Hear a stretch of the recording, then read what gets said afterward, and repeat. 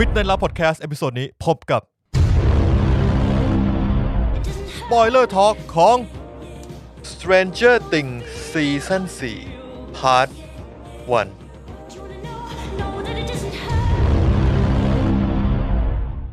Black Adam 1899จากผู้สร้าง Dark The Midnight Club จากผู้สร้าง Hill House อ้าว Prey ภาคต่อของ Wing Saga และ Lock and Key Joker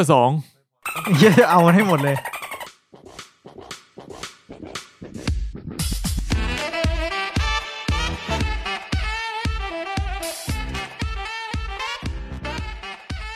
เพชรผมไปดูคลิปสัมภาษณ์พ่วงกับโฟคิงกับเป้อารักษ์แล้วเปิดรายการแบบนี้เนี่ย ดีมาก ดีในแง่ไหน ผมว่าสนุกกว่าหนังอีก ไอ้สัส ครึ่งชั่วโมงมันดีมากเลยแล้วเขาเล่าว่าแบบทำมีที่มายังไงโฟคิงผมก็เพิ่งรู้ว่ามันเป็นหนังสั้นที่ปล่อยลงใน YouTube แบบดูเป็นล้านวิวอะไรเงี้ยแล้วก็แบบไม่มีสตูไหนซื้อเลยจนแบบช่วงโควิดมีสตูเนลมิดฟรีมาซื้อแล้วเขาก็แคสเป้ไว้ตั้งแต่แบบ10 กว่าปีแล้วว่าอยากให้มาเล่นตัวนี้อะไรเงี้ยคือจากตอนนั้นเต้เป็นเด็กอาชีวะตอนนี้คือเป้จบเรียนจบแล้วเป็นเกาหลีไปแล้วไอ้เหี้ยตอนนี้ แล้วก็ตัวละครอื่นก็แบบมีที่มาผมก็แบบมันไม่ใช่เรื่องจริงแต่เป็นเหตุการณ์จริงของเขาแต่ว่าตัวละครมีตัวตนจริงๆนั่งสับสนมากแต่ว่าคือเหมือนเขาเอาเบสตัวละครมาจากชีวิตจริงคนรอบตัวชีวิตเขาตัวเนื้อเรื่องมาจากชีวิตเขาแต่ตัวละครมาจากตัวละครที่มีตัวตนอยู่จริงโรงเรียนก็โรงเรียนจริงไอ้ยาร์ดเด็กบ้านนี่ก็มีตัวตนผมชอบมากตอนที่มันแคสดีเจลาดยังไงครับเขาเล่าตอนแคสติ้งเขาเล่าตอนแคสด้วยคือดีเจลาดเนี่ยคือเหมือนอารมณ์แบบพ่วงกับโพสใน Facebook ว่าต้องการแคสบทโคเลนโฟคิงที่มีตัวละครที่ในใจครบแล้วก็ติดต่อได้ครบแล้วขาดตัวละครตัวนี้ใครแคสมาใครส่งแคสติ้งมาหน่อยใน direct หรืออะไรเงี้ยดีเจลาดเลื่อนโพสเห็นก็เลยอัพรูปตัวเองถ่ายแล้วก็ส่งไปพ่วงกับก็แบบส่งให้น้องดูว่าแบบเฮ้ยน้องคนนี้ใครวะแม่งบ้านแม่งได้นะเขาบอกพี่เนี่ยดีเจลาดคนที่ร้องเพลง Galaxy อ่ะเขาบอกเฮ้ยมันจะได้เหรอวะลองเรียกมาพอแคสปุ๊บเขาบอกเขาไม่ต้องดูคนอื่นแล้วเนี่ยคือยาเด็กบ้านสุดยอดเลยเกิดมาเพื่อเป็นเด็กบ้านนะครับครับผมครับก็เมื่อกี้คือโฟคิงจริงๆมันควรจะอยู่ในตอนที่แล้วเรียกว่าเป็นตอนแถมครับผมก็สวัสดีผู้ฟังทุกท่านนะครับพบกับ Midnight Love Podcast นะครับผมวางสปาร์ต้าลง หรือมึงจะแดกเบต้ากู เนี่ยมีคนบอกว่ามึงบอกไว้อินไม่อินนะครับอินโว้ย ยิ่งคุยยิ่งอินครับผม90อย่างนี้แหละแต่สัปดาห์นี้ไม่ใช่โฟคิงแล้วนะผมสัปดาห์นี้พวกเรานะครับ3คนนะครับมากันเหมือนเดิมอยู่กับStranger Things รู้ว่าเยเพนมันจะเล่นต่อยังเอาจริงจังเรา3คนอีกทีนะครับอินโว้ยผมบิลลี่Stranger Things นะครับผมซีซั่น4วอลลุ่ม1พี่จำอะไรไม่ได้เลยนะครับผมไอ้มีน่าจะดูจบไปนานที่สุดแล้วผมน่าจะเพิ่งไอ้ตั้นดูจบหลังผมประมาณ1 วันแต่ผมมาดูทีหลังผมดูเมื่อวันจันทร์ที่แล้วเองไปอยู่คอนโดแล้วก็เริ่มดู Stranger Things ก็เดี๋ยวว่ากัน Stranger Things นะครับผมใครที่ดูแล้วก็มาคุยกันได้นะครับผมกับ Facebook Twitter นะครับ MNL Podcast ผมชอบซีซั่น8 Podcast ครับผมชอบซีซั่นนี้มากกว่าซีซั่นที่แล้วเยอะเลยนะผมว่าสนุกนะซีซั่นนี้สนุกกว่าแบบเริ่มมาก็รู้สึกสนุกแล้วเนื้อเรื่องน่าติดตามตัวละครดีมากเราก็ตัวร้ายตัวใหม่ของมันค่อนข้างแบบน่าสนใจแต่รู้สึกว่ามีบางอย่างที่บางฉากก็อยากกดข้ามเดี๋ยวไปคุยกันในดีเทลนะครับนอกจาก Stranger Things แล้วเนี่ยผมก็เลยได้ดูเมื่อคืนเที่ยงมากยังไงครับเมื่อคืนกลับมานอนบ้านแล้วก็รู้สึกว่าน่าจะนอนไม่ค่อยหลับเหมือนว่าแบบมานอนโซฟาที่บ้าน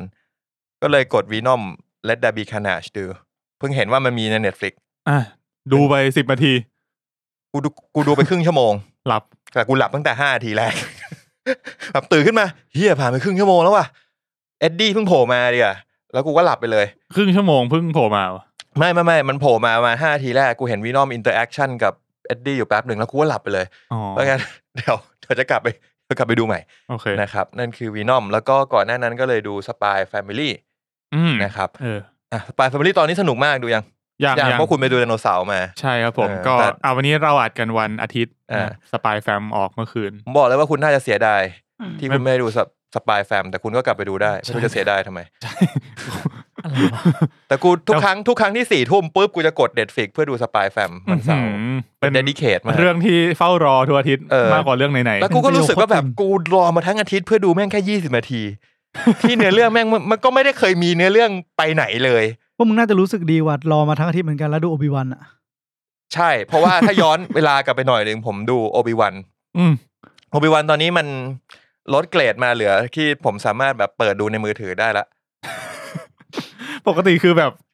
อยากดูในจอใหญ่ปกติ Obi-Wan เนี่ยใช่เฮ้ยจะนั่งรถไฟฟ้าไม่นั่งรถไฟฟ้าฟัง The Ghost ไปก่อนแล้วเดี๋ยวกลับบ้านไปดู Obi-Wan อะไรอย่างงี้ตอนนี้วันนั้นนั่งรถไฟฟ้าไปกินเบียร์กับคุณมีนที่ทองหล่อจากลาดพร้าวสักประมาณสักประมาณ 20-30 นาทีก็คือร้านที่คุณร้านที่เราเคยเมนชั่นเมื่อ2-3 ตอนก่อน Duke of Burlington อะไรอย่างงี้ผมก็จาก5 แยกลาดพร้าวไปทองหล่อนะสักครึ่งชั่วโมงเปิด Obi-Wan ดูไว้ก็ดูลงมาก็คุยกับเมียนิดนึงดู Obi-Wan ตอน 4แล้วดูในไหนวะดูในมือถือไอ้มินบอกว่าเฮ้ยเดี๋ยวนี้มันกลายเป็นหนังที่แบบลดเกรดสำหรับมึงมาดูในมือถือได้แล้วเหรอวะซึ่งได้ผมว่า Obi-Wan ประมาณนั้นเพราะว่าให้เทียบกับที่ออกมาพร้อมกันตอนนี้คือ Miss Marvel ผมยังดู Miss Marvel ไม่จบเพราะว่าทีวีที่คอนโดไม่มีแอป Disney Plus ก็เลยดูยากนิดนึงผมจะบอกเลยว่ามันเหมือนหนังคนละเกรดผมยังไม่ดู Obi-Wan แต่ว่า Miss Marvel สนุกมากคือผมบอกได้เลยว่าผมดูไปแค่20 นาทีผมรู้สึกเลยว่าพิถีพิถันมากกับการทำ Miss Marvel แบบมุมกล้องตัวละครใช่ฉากรายละเอียดทุกอย่างเหมือนแบบใส่สไตล์อะไรที่เขาใส่มาโคตรใส่ใจโคตรทุ่มเทแต่ Obi-Wan เหมือนแบบถ้าไม่ตัวละครนี้ไม่ชื่อ Obi-Wan เรื่องมึงก็คงไม่มีใครดูอ่ะจริงหวังว่า Obi-Wan มันคงไม่ได้ดีกว่านี้เท่าไหร่แต่คงว่ามันคงจะพาเรื่องจบในทางที่มันจะพอทำให้แฟนไม่ด่ามากกว่านี้ได้เพราะโดยรวมแล้วค่อนข้างน่าผิดหวังมาก Obi-Wan ส่วน Miss Marvel เดี๋ยวกลับไปดูต่อโอเคก็ตอนนี้ถึง4แล้วก็Obi-Wan 4พุธนี้จะเป็น5โอเคก็มีทั้งหมด6 ตอนครับนะครับผมก็หมดแล้วปะหมดแล้วผมดูมาแค่นี้โอเคงั้นผมดู Miss Marvel มาแล้วก็ชอบมากค่อนข้างชอบเป็นตัวละครที่เป็นตัวใหม่ใน MCU แล้วก็เขาก็จะเล่าถึงตัวละครหลักๆนิดหน่อยหลักๆคือตัวละครนี้มันชอบกัปตันมาร์เวลใช่มันก็เลยมีชื่อมันมีความรีเลทกันนะครับส่วนอย่างที่ตั้นบอกคือตัวละครอะไรแบบอาร์ตสไตล์อะไรเงี้ยผมชอบมากกันที่เขาใช้คอมิกมาเล่าเรื่องหลายๆอย่างแล้วก็ทั้งแสงสีเพลงรู้สึกแบบให้มันดีไปหมดเลยมันดีหมดเลยยังไม่รู้จะติตรงไหนใน EP 1เดี๋ยวต้องรอดูต่อไปว่ามันจะดีขึ้นหรือแย่ลงหรือเปล่าแต่ตอนนี้มันออกมา2 EP นะจริงมั้ยเนี่ยมันไม่ได้ออกมา2 EP อ่ะมัน1ไม่ใช่เหรอตอนดู1ไม่มี2ให้ดูนะเฮ้ยกูเข้าใจผิดขอโทษงั้นน่าจะแค่1ก็ออกมา EP 1แล้วก็มีเพื่อนบอกว่าเฮ้ยมีคนที่เป็น voice actor ของ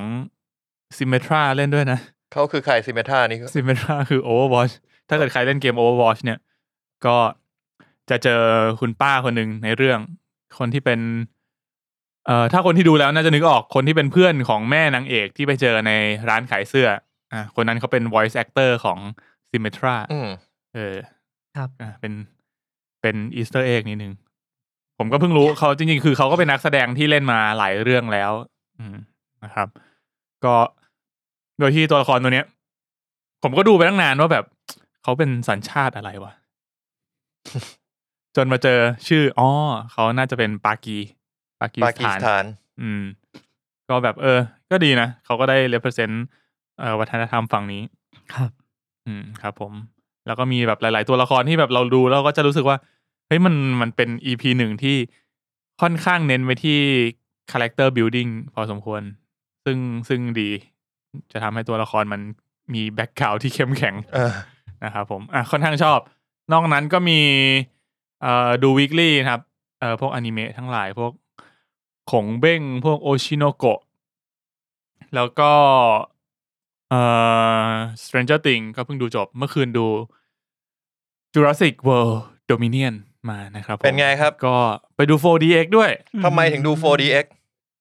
ผมดู 4DX ครั้งแรกเนี่ยครั้งแรกเลยคุณอยากให้ความรู้สึกเหมือนขี่หลังไดโนเสาร์เนี่ยกูชวนไปดู 4DX บนเครื่องบินน่าจะดูท็อปกันมากกว่าไปดูไดโนเสาร์ใช่ไหมกูว่าไปดู 4DX ท็อปกันน่าจะมันก็อย่างแรกเนี่ยพูดถึง 4DX ก่อนแล้วกันรู้สึกเหมือนขี่ T-Rex อยู่กูรู้สึกเหมือนกูเป็น T-Rex ประโยคโคตรไม่โอเคคือแบบว่าก็จะเป็นฉากที่แบบมีไดโนเสาร์มันวิ่งใช่ไหมแล้วกูก็จะรู้สึกเหมือนตัวกูสั่นแบบเดียวกับมันอ่ะแบบไอ้เหี้ยตอนนี้กูเป็นไดโนเสาร์ป่ะวะก็ดีนะจังหวะมันแปลกๆแล้วก็รู้สึกผิดหวังนิดหน่อยเพราะว่าตอนแรกอ่ะก็คือไม่เคยดู 4DX มาก่อนแล้วก็อันนี้เป็นครั้งแรกก็เลยไปอ่านมาว่าเขามีเอฟเฟกต์อะไรบ้างอะไรเงี้ยเขาก็แบบเขียนไว้น่าจะมี16อย่างมั้งแต่ผมไปนั่งอ่ะก็แบบก็นั่งคาดหวังเริ่มเรื่องมาเก้าอี้สั่นไอ้เหี้ยกูปวดหลังแล้วแบบอยากดู 4DX แบบ Maverick เลยว่ะ 4D จริงๆผมไม่เคยดู 4D เลยนะแต่ผมเคยดู 4D แค่ตอนที่ไปเหมือนที่สิงคโปร์ Universal อย่างเงี้ยผมว่า 4D อย่างนั้นน่ะผมไม่ใช่ Universal ด้วยผมเป็นร้านของเล่นผมเป็นพิพิธภัณฑ์อะไรสักอย่างนึงแล้วเขาก็มีให้เราเล่น 4D ไปเหมือนไปนั่งเครื่องอะไรสักอย่างนึงที่มันเหมือนจะยกเบาะเราลอยก็ได้คล้ายๆกันที่ผมจำไม่ผิดน่าจะสิงคโปร์เรานึกถึงออกที่ไอ้ที่ตอนระหว่างทางไปหัวหินน่ะไอ้พิพิธภัณฑ์ที่มันฟ้าๆขาวๆซันโตรินีอ๋อที่อันนั้นมีด้วยมี 4D เจ๊งไปแล้วนะเจ๊งไปยังซันโตรินีเจ๊งไปแล้วอันนั้นก็ไม่หนุกรู้สึกถึงอายุแล้วมึงไปเล่น 4D เหี้ยที่ซันโตรินีป่ะมันมีไม่หนุกด้วยมึงไปเล่นในโรงหนังนี้เนี่ยมึงได้รู้สึกถึงความเป็นทีเล็กค่าตั๋วเท่าไหร่ผมได้มาฟรีไม่ฟรีดิจะฟรีได้ไงล่ะดูที่ไอคอนสยามคุณไปไอคอนสยามเลยมันไม่มีพารากอนคือพารากอนมีแต่ IMAX มีหน้าคุณดูรอบจบเกือบเที่ยงคืนครึ่งใช่ก็ดูที่ไอคอนสยามก็ข้างหน้าไอคอนสยามมีงานไดโนเสาร์ด้วยเผื่อใครอยากเข้าไปดูไดโนเสาร์ผมว่าอาจจะสนุกพอๆกันกูเศร้าอ่ะนั่นไหนก็ไหนแล้วความสนุกของหนังก่อนแล้วกันนะค่าตั๋วมึงบอกค่าตั๋วก่อนถ้าไม่เป็น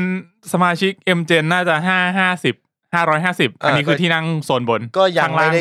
ข้างล่าง500มั้งยังไม่ได้ขึ้นมามากผมจำได้ว่าราคาพอๆกับ IMAX ผมว่าไปดู IMAX น่าจะคุ้มกว่าเห็นด้วยก็จะได้ทั้งแบบพอไปถึงนั่นด้วยIMAX อันเนี้ย 4DX ก็เป็นแค่ 2D นะจริงเหรอไม่ได้ใส่แว่นโอ้แม่งผิดทุกอย่างเลยสัตว์กูก็เลยคิดว่าก็คือเอฟเฟกต์อ่ะผมรู้สึกว่าเอาเท่าที่ผมนับได้นะมีเก้าอี้สั่นใช่ไหมมีก็คือเก้าอี้สั่นอ่ะมันอาจจะมีสั่นหลายแบบแหละหลายสเต็ปอ่ะแบบโยกแบบกระแทกแบบจิ้มอะไรเงี้ยนิดหน่อยแล้วก็มีจิ้มด้วยเหรอจิ้มคือเหี้ยอะไรวะมันจะเหมือนมันจะทิ่มหลังมึงนิดนึงอ่ะโอเคฟังดูไม่ดีเลยแต่จะมีแล้วก็มีลมเป่าที่ขาน่าจะดีนะอันนี้เหี้ยดีมันจะมีฉากที่แบบว่าใช้ได้เหมาะสมแล้วผมเป็นคนเท้าเหม็นนะก็เหม็นดิต้องเป่าที่ขาขึ้นมาข้างบนไงเหรอไปมึงคิดดูว่าคริสแพทอยู่ในเรื่องอ่ะเขาไม่ได้กลิ่นตีนตัวเองอย่างเดียวนะเขาได้กลิ่นตีนไดโนเสาร์ด้วยแค่นั้นมึงอดทนหน่อยสิกับกลิ่นตีนมึงเอง4D ไงกลิ่นตีนกูเองกว่าจะอดทนได้แต่กูสงสารคนอื่นไหมเอาถ้าเขาอยู่ในซีเนี่ยเขาต้องได้ดมกลิ่นปากกลิ่นตีนทีเล็กนะมึงคิดดูพอฉากนี้ขึ้นมาไอ้ข้างหน้าแม่งบอกเฮ้ยแม่งมีกลิ่นตีนไดโนเสาร์ด้วยว่ะไม่ใช่กลิ่นตีนกูแต่คนบอกก็ไม่ควรนะว่าถ้าทุกคนเปิดโอกาสแบบสามารถทำทุกอย่างว่าในโรงหนังนี่ถ้าจะอยู่ไม่ได้กินตดไดโนเสาร์ไม่อยากไม่ใช่กูตดเอง มึงก็ไม่ต้องเปิดเผยขนาดนั้นก็ได้ไหมแล้วก็มีเอฟเฟกต์แบบมีลมอันนี้ลมมาเล่นเยอะเหมือนกับว่าในฉากมันเรามักจะเห็นฉากที่แบบสมมุติมีหิมะใช่ไหมหิมะพัดจากทางขวาของฉากไปทางซ้ายอะไรเงี้ยเราก็จะได้รับลมมากระแทกหน้ากูหนาวมากเฮียมึงแน่ใจนะไม่ใช่พลอยมายืนเป่าหูมึงอยู่ลมจริงโอเคก็มีลมแล้วก็มีควันนิดหน่อยแต่ควันนี่น้อยมากแทบไม่รู้สึกผมว่าไปดูหนังผีอย่างนี้น่าจะดีนะเราจะแยกไม่ออกว่านี่ผีหรือเอฟเฟกต์ยี่ตันไม่เหมือนเป็นแบบก็ได้นะคือตอนแรกผมว่าถ้าเกิดมันมีฉากที่แบบจัมป์สแกร์หน่อยแล้วมันเล่นมันน่าจะมันเล่นเก้าอี้อาจจะมีคนตกเก้าอี้อะไรอย่างเงี้ยผมว่าน่าจะดีนะแบบฉากแบบสะดุ้งปุ๊บแล้วก็แบบเก้าอี้มันแบบ ตบมึงหัวทิ่ม คิดดูดิมึงไปแบบบ้านหลอนๆกำลังเดินเข้าบ้านไปปุ๊บมีเสียงลมมาแล้วเท้าเย็นเฮียข้างล่างตะโกนเท้าเหม็นเว้ย ตีข้ามาเหี้ยไม่ที่บอกผู้ฟังไว้อย่างนี้ที่เราคุยกันเรื่องมุกเท้าเหม็นเนี่ยเพื่อจะได้เข้าไปดูแล้วจะได้ไม่ expect ว่าแบบเฮ้ยทำไมเรื่องนี้ไม่เห็นมีกลิ่นตีนทำไมรอบนี้ไม่เห็นมีกลิ่นตีนทีเล็กเลยเพราะว่าคุณไม่ได้มาดูกับคุณเพชรเฉยๆแค่นั้นแหละใช่อะไรวะเนี่ยผมใส่รองเท้าผ้าใบโชคดีไว้ใช่ทุยไม่มีไม่ได้เหี้ยเลยแต่จริงรู้สึกในเว็บอ่ะเขาเขียนว่ามีเอฟเฟกต์กลิ่นด้วยนะแต่ผมไม่ได้กลิ่นนะมึงเป็นโควิดหรือเปล่ามึงคิดดีๆมึงแยงแล้วใช่ไหมแยงแล้วเพิ่งแยงมาเนี่ยโอเคก็ผิดหวังกับเอฟเฟกต์นิดหน่อยแต่ว่าก็ไม่เท่ากับที่ผิดหวังกับตัวหนังตัวหนังเนี่ยผมว่าเหมือนบิ้วมาเพื่อด่าหนังเนื้อเรื่องเนี่ยด้วยความที่อย่างสมมติผมจะไม่สปอยอะไรมากแต่ถ้าเกิดคุณเคยเห็นโปสเตอร์หนังคุณจะต้องรู้ว่ามันมีแก๊งของคริสแพสแล้วก็มีแก๊งของแซมนิวแก๊งตัวละครเก่าแก๊งตัวละครเก่าJurassic Parkอันนี้คือจากโปสเตอร์เลยถึงแม้จะไม่เคยดูตัวอย่างก็มีถ้าในตัวอย่างก็จะเห็นว่ามันมีฉากหลายอย่างซึ่งหนังเรื่องนี้มันเหมือนเอาพล็อตของ2ตัวละครเนี้ยมาประกบเข้าด้วยกันแล้วก็ทาแยมตรงกลางซึ่งมันแยมรสที่กูไม่ชอบด้วยแล้วก็มันมีความแบบเล่นง่ายก็เข้าใจแหละว่ามันเล่นง่ายอะไรหลายๆอย่างคือทุกอย่างก็ไปตามโฟลว์ไปเรื่อยๆครับไม่ค่อยมีอุปสรรคอะไรก็ที่น่าเสียดายมากกว่าคือพวกฉากไดโนเสาร์ที่มันน่าจะเล่นได้แบบมีความอลังการมีความตื่นเต้นอะไรมากกว่านี้ผมว่าตรงเนี้ยมันหายไปเยอะพอสมควรคือพล็อตเล่นง่ายอะไรเงี้ยผมโอเคนะไปเรื่อยๆตามโฟลว์ผมไม่ได้คาดหวังว่ากูต้องมาดูหนังแบบสายลับซับซ้อนหักมุมอะไรขนาดนั้นนะแค่อยากมาดูไดโนเสาร์กัดกันแต่ขนาดไดโนเสาร์กัดกันมันยังให้กูไม่ได้เลยก็เลยว่ามันไม่ได้สู้กันเองอ่ะมันสู้กันเองแหละแต่เรียกว่าฉากสู้มันไม่มันแล้วก็เลยผิดหวังนิดหน่อยนึกถึงจูราสสิคพาร์คแรกอะจูราสสิคพาร์คไอ้เหี้ยภาคแรกจูราสสิคพาร์คที่แบบภาคแรกนี่ผมว่ามันที่ตอนที่แบบอยู่ดีน้ำสั่นอะไอคอนิกมากน่าจะสนุกนะใช่ผมว่าภาคแรกอะยังสนุกกว่านี้เลย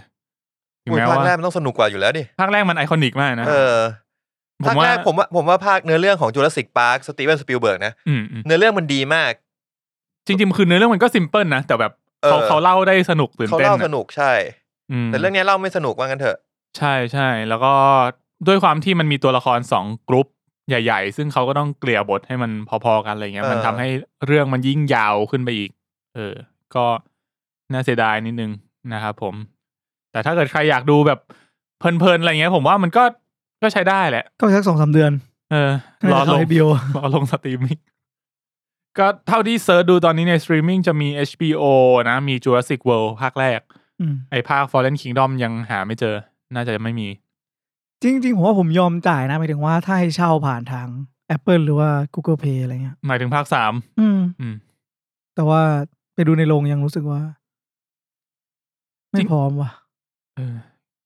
ไม่พร้อมรู้สึกว่าช่วงนี้เห็นไอ้นี่นะเขาเริ่มจะกลับไปเป็นแบบเดิมแล้วโรงหนังอ่ะก็คือไม่ได้นั่งที่เว้นที่แล้วจะเริ่มให้เป็นแบบจองได้ปกติเหมือนเดิมส่วนตัวผมเองอะเหมือนแบบประสบการณ์ผมผ่านมาการดูจูราสสิคพาร์คทุกเรื่องที่บ้านผมว่าภาคที่แล้วยังสนุกอยู่เลยอย่างน้อยฉากไดโนเสาร์สู้อ่ะภาคที่แล้วโดนด่าเยอะนะแต่ว่าสนุกผมรู้สึกสนุกก็อย่างที่เพชรบอกอะจูราสสิคพาร์คจูราสสิคเวิลด์มันจะทำเป็นMission Impossibleก็ล่ะเอาจริงได้นะเอาจริงภาคเนี้ยออเดียนสกอร์เยอะนะคือคริติกอะยับมากแต่คือจูราสสิคคริติกก็ต้องด่ายับอยู่แล้วคริติกมัน30 40 50อยู่แถวๆเนี้ยเน่าเกือบทุกภาคอ่ะรู้สึกจะมี Jurassic World ภาคแรกที่ไม่เน่าหรอแต่ว่าภาคเนี้ยถ้าจำไม่ผิดรู้สึกว่าเนี่ยตันเปิดอยู่31กับ80ซึ่งผมว่าภาค3นะภาค3ใช่ๆคือภาคปัจจุบัน Dominion ก็ผมว่าเข้าใจได้นะ 80% คือดูแล้วมันฝั่งออเดียนคือคุณเข้าไปดูคุณไม่ได้คาดหวังว่ามันจะมีอะไรมากมายก็คาดหวังไดโนเสาร์แล้วก็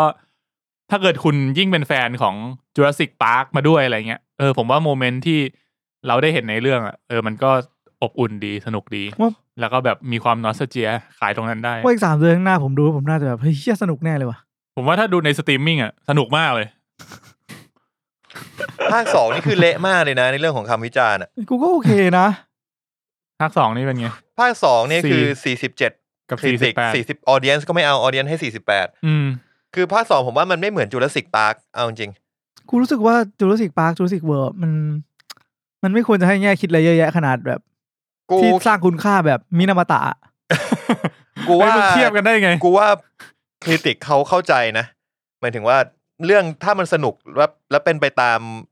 แบบบริบทที่ควรเป็นอ่ะมันก็จะให้คะแนนที่ค่อนข้างโอเคไงแบบภาคแรกมันก็ไม่ค่อยมีเหี้ยอะไร Jurassic World Chris Pratt นะ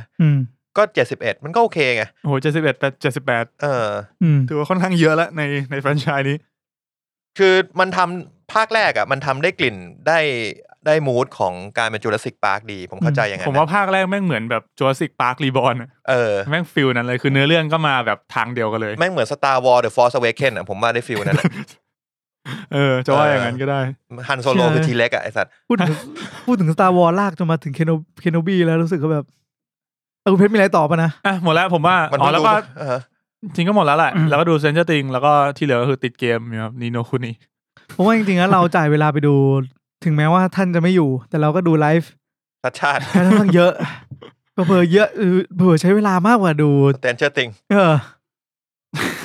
คุณมีนเป็นไงบ้างครับสัปดาห์ที่ผ่านมาผมสัปดาห์ที่ผ่านมาครับก็คือมีแน่นอนมีมิสมาเวลมีเคโนบี้ชอบไหมมิสมาเวลผมว่าสนุกกับอาร์ตอย่างที่บอกอะรายละเอียดข้างหลังมันมีฉากที่บอกว่าตัวละคร2ตัวขี่จักรยานไปเรื่อยๆอะแต่สิ่งที่มันดิสเพลย์อยู่ข้างหลังคือสนุกมากคือลืมไปเลยว่าแบบตัวละครหน้าทำอะไรอยู่ไม่ได้โฟกัสซึ่งเขาก็คงไม่ได้ตั้งใจให้เราโฟกัสอยู่แล้วก็เหมือนคุยเล่นนั่นมันก็เป็นหนึ่งในฉากที่สนุกแต่ก็ยังรู้สึกเป็นสำหรับเด็กมากๆนะเลยไม่คิดว่าจะเป็นฮีโร่แบบไหนยังรู้สึกอะไรแบบองค์ประกอบยังเป็นเด็กมากๆอยู่อ่ะก็อาจจะเป็นเส้นทางแบบนี้ก็ได้มั้งหมายถึงว่าเด็กๆก็ค่อยๆโตขึ้นมาแล้วก็ตอนนี้ก็ใช้ผู้สูงอายุพยุงกับคอยสอนเด็กบ้างแล้วถึงเวลาเด็กก็จะโตขึ้นมาพร้อมที่จะกลายเป็นซูเปอร์ฮีโร่เต็มตัวแล้วหนังอาจจะเปลี่ยนเลเวลจากความยุ่งๆกลายเป็นแบบซูเปอร์ฮีโร่ดักๆเต็มตัวก็ได้ในอนาคตเพราะตอนนี้ก็น่าจะเหมือนกับว่าเป็นการปูซูเปอร์ฮีโร่รุ่นใหม่เพราะยิ่งแบบอยู่ดี YouTube แนะนำมาอย่างเงี้ยผมก็ไปนั่งฟังแล้วก็แบบอย่างไอตัวละครที่เปิดตัวของด็อกเตอร์สเตรนจ์ตอนสุดท้ายอะโพสต์เครดิตอะจริงเขาบอกในหนังสือก็คือเป็นผู้สืบทอดสเตนพลังสเตนอย่างที่ว่ามันอาจจะถึงเวลาส่งต่อก็เราดูกันต่อไปนะฮะสำหรับ MCU จักรวาลนี้ส่วนเคโนบี้เนี่ยเป็นไงครับความประทับใจผมว่าการแสดงเขาดีขึ้นนะซึ่งจริงๆแล้วเขาเก่งอยู่แล้วเว้ยคือผมรู้สึกว่าตัวละครเล่นดีขึ้นทุกตัวใช่ซึ่งจริงๆแล้วอ่ะมันจะบอกว่าเขาเพิ่งมาเล่นเรื่องนี้เครื่องแรกไม่ใช่เว้ยมีคนบอกว่าตัวละครไอ้เตอร์ซิสเตอร์ใช่ไหมใช่มอร์ซินแกรมเขาเรื่องอื่นเขาเล่นดีมาตลอดแล้วในช่วงแรกๆของเคโนบีของโอบิวันเนี่ยEP 1 EP 2อ่ะผมว่าเขาเล่นไม่ดีเลยที่บอกอ่ะเหมือนผู้กำกับรีบทำส่งอ่ะไม่เทคอ่ะแบบต้องเอาแล้วพี่ครับเหตุผลก็ยังน้อยเหมือนเดิมนั่นแหละแต่ว่าเข้าใจได้เพราะว่าดูมาแล้วก็รู้สึกแบบนั้นแหละไม่ถึงเหตุผลในการดำเนินเรื่องด้วยเช่นกันเหตุผลเชี่ยตอน4นี่คือตัดทิ้งไปเลยอ่ะตอน4คือแม่งแย่มากขนาดอารมณ์เหมือนว่าแบบคุณแทรกตัวเขาเรียกว่าอะไรสนีคเข้าไปในฐานทัพตัวร้ายแล้วแม่งบอกว่าแม่งคุยกันตั้งแต่แรกบอกว่าเฮ้ยเราจะเข้าไปในดาวตัวร้ายได้ยังไงมันต้องมีเกราะมีบาเรียไม่ใช่เหรอแม่งบอกให้เหตุผลว่าเฮ้ยที่นี้ไม่มีบาเรียเพราะว่ามีแต่คนโง่เท่านั้นแหละที่จะบุกเข้าไปไม่รู้ไอ้เหี้ยเหมือนแบบบอกว่าที่นี่ผีไม่มีเพราะว่ามีศาลพระภูมิอยู่หน้าบ้านเขาเอาศาลพระภูมิเนี่ยมาดักผีสัตว์แล้วก็มีอีกเรื่องนึงคือแบบมึงก็สนีคเข้าไปปลอมตัวเข้าไปเป็นเจ้าหน้าที่แล้วก็ไปนั่งทำงานอยู่ในแบบแอเรียเดียวกันแล้วก็เปิดไอ้เหี้ยคอเนี่ยคุยกับโอบิวันพยายามจะเข้าไปในฐานและไอ้เนี่ยมันไม่ได้เป็นเหมือนแบบบลูทูธฟังอยู่ในหูอะไรอย่างงี้ไงเวลาไอ้เครื่องมือสื่อสารเนี่ยก็คือมาตั้งกับ Star Wars ยุคแรกยุคแรกก็คือมันใช้คุยกันอย่างนี้แล้วมันก็เป็นทั้งสปีกเกอร์และไมโครโฟนมันยังไม่มีเทคโนโลยี AirPods ถือจ่อปากเบนคุณเข้าไปได้แล้วหรือยังไอ้แค่ข้างๆนี่ก็แบบทำงานอยู่คุยครั้งแรกก็ไม่ว่าอะไรครั้งที่2เริ่มหันมามองแล้วไงนะมึงไม่รู้สึกแบบผิดสังเกตเลยเหรอหรือยังไงวะผมนึกออกแล้วผมไปฟังคุณจอห์นแคมเปียร์มาเขาบอกว่ามีฉากนึงที่เขาถึงกับกุมหัวคือเป็นฉากที่โอบิวันยืนอยู่เหมือนเป็นทางเดินแคบๆแล้วก็โดน Stormtrooper ล้อมหน้าหลัง ทำ ทำให้เราได้เห็นความแม่นยำของ Stormtrooper อีกครั้งหนึ่ง เหมือนมันไอ้เหี้ยนี่ด้วย คือเหมือนมันเอาแบบ ซึ่งเราก็เข้าใจได้นะว่าแบบเฮ้ย Stormtrooper มันก็ฝีมือประมาณนี้แหละ เหมือนมันเซตกฎมาแล้วว่า Stormtrooper กากอ่ะเพราะฉะนั้นมันจะปูยีปูยำยังไงก็ได้ กูบอกตรงนะเว้ยถ้ามึงเล่นในเกมอะ Stormtrooper ยิงแม่นกว่านี้แล้วความเป็นเจไดก็คือแบบสะท้อนกลับได้ซึ่งมันจะแบบปึ้งปึ้งปึ้งปึ้งแล้วทุกอย่างมันเร็วเว้ยมันยังเมคเซนส์แล้วมันยังสนุกเฮียนี่คือปิ้วปิ้วปิ้วนี่มึงคือ5คนยิงคือเหมือนแบบไงกระสุนมึงต้องซิงค์กันเหรอ พากันยิงคนละทีอย่างเงี้ยเหรอหรือ Stormtrooper มันเป็นเหี้ยไม่รู้สมมุติมึงมาเป็นตัวละคร2คนแล้วต้องเจอ Stormtrooper ล้อม Stormtrooper จะไม่ยิงมึงตายพร้อมกัน2คนมันจะจับตัวเพื่อนมึงมาแล้วบอกเฮ้ยหยุดนะแล้วมึงก็จะทำอะไรสักอย่างเพื่อฆ่า Stormtrooper นั่นแล้วก็ช่วยเพื่อนมึงออกมาได้เป็นนี้ทุกรอบทุกคนในฝั่งตัวร้ายเป็นคนดีเว้ยยกเว้นดาร์ธเวเดอร์ที่เหลือเขาพยายามจะช่วยเหลือมนุษย์แบบเฮ้ยอย่าทำผิดกฎสิ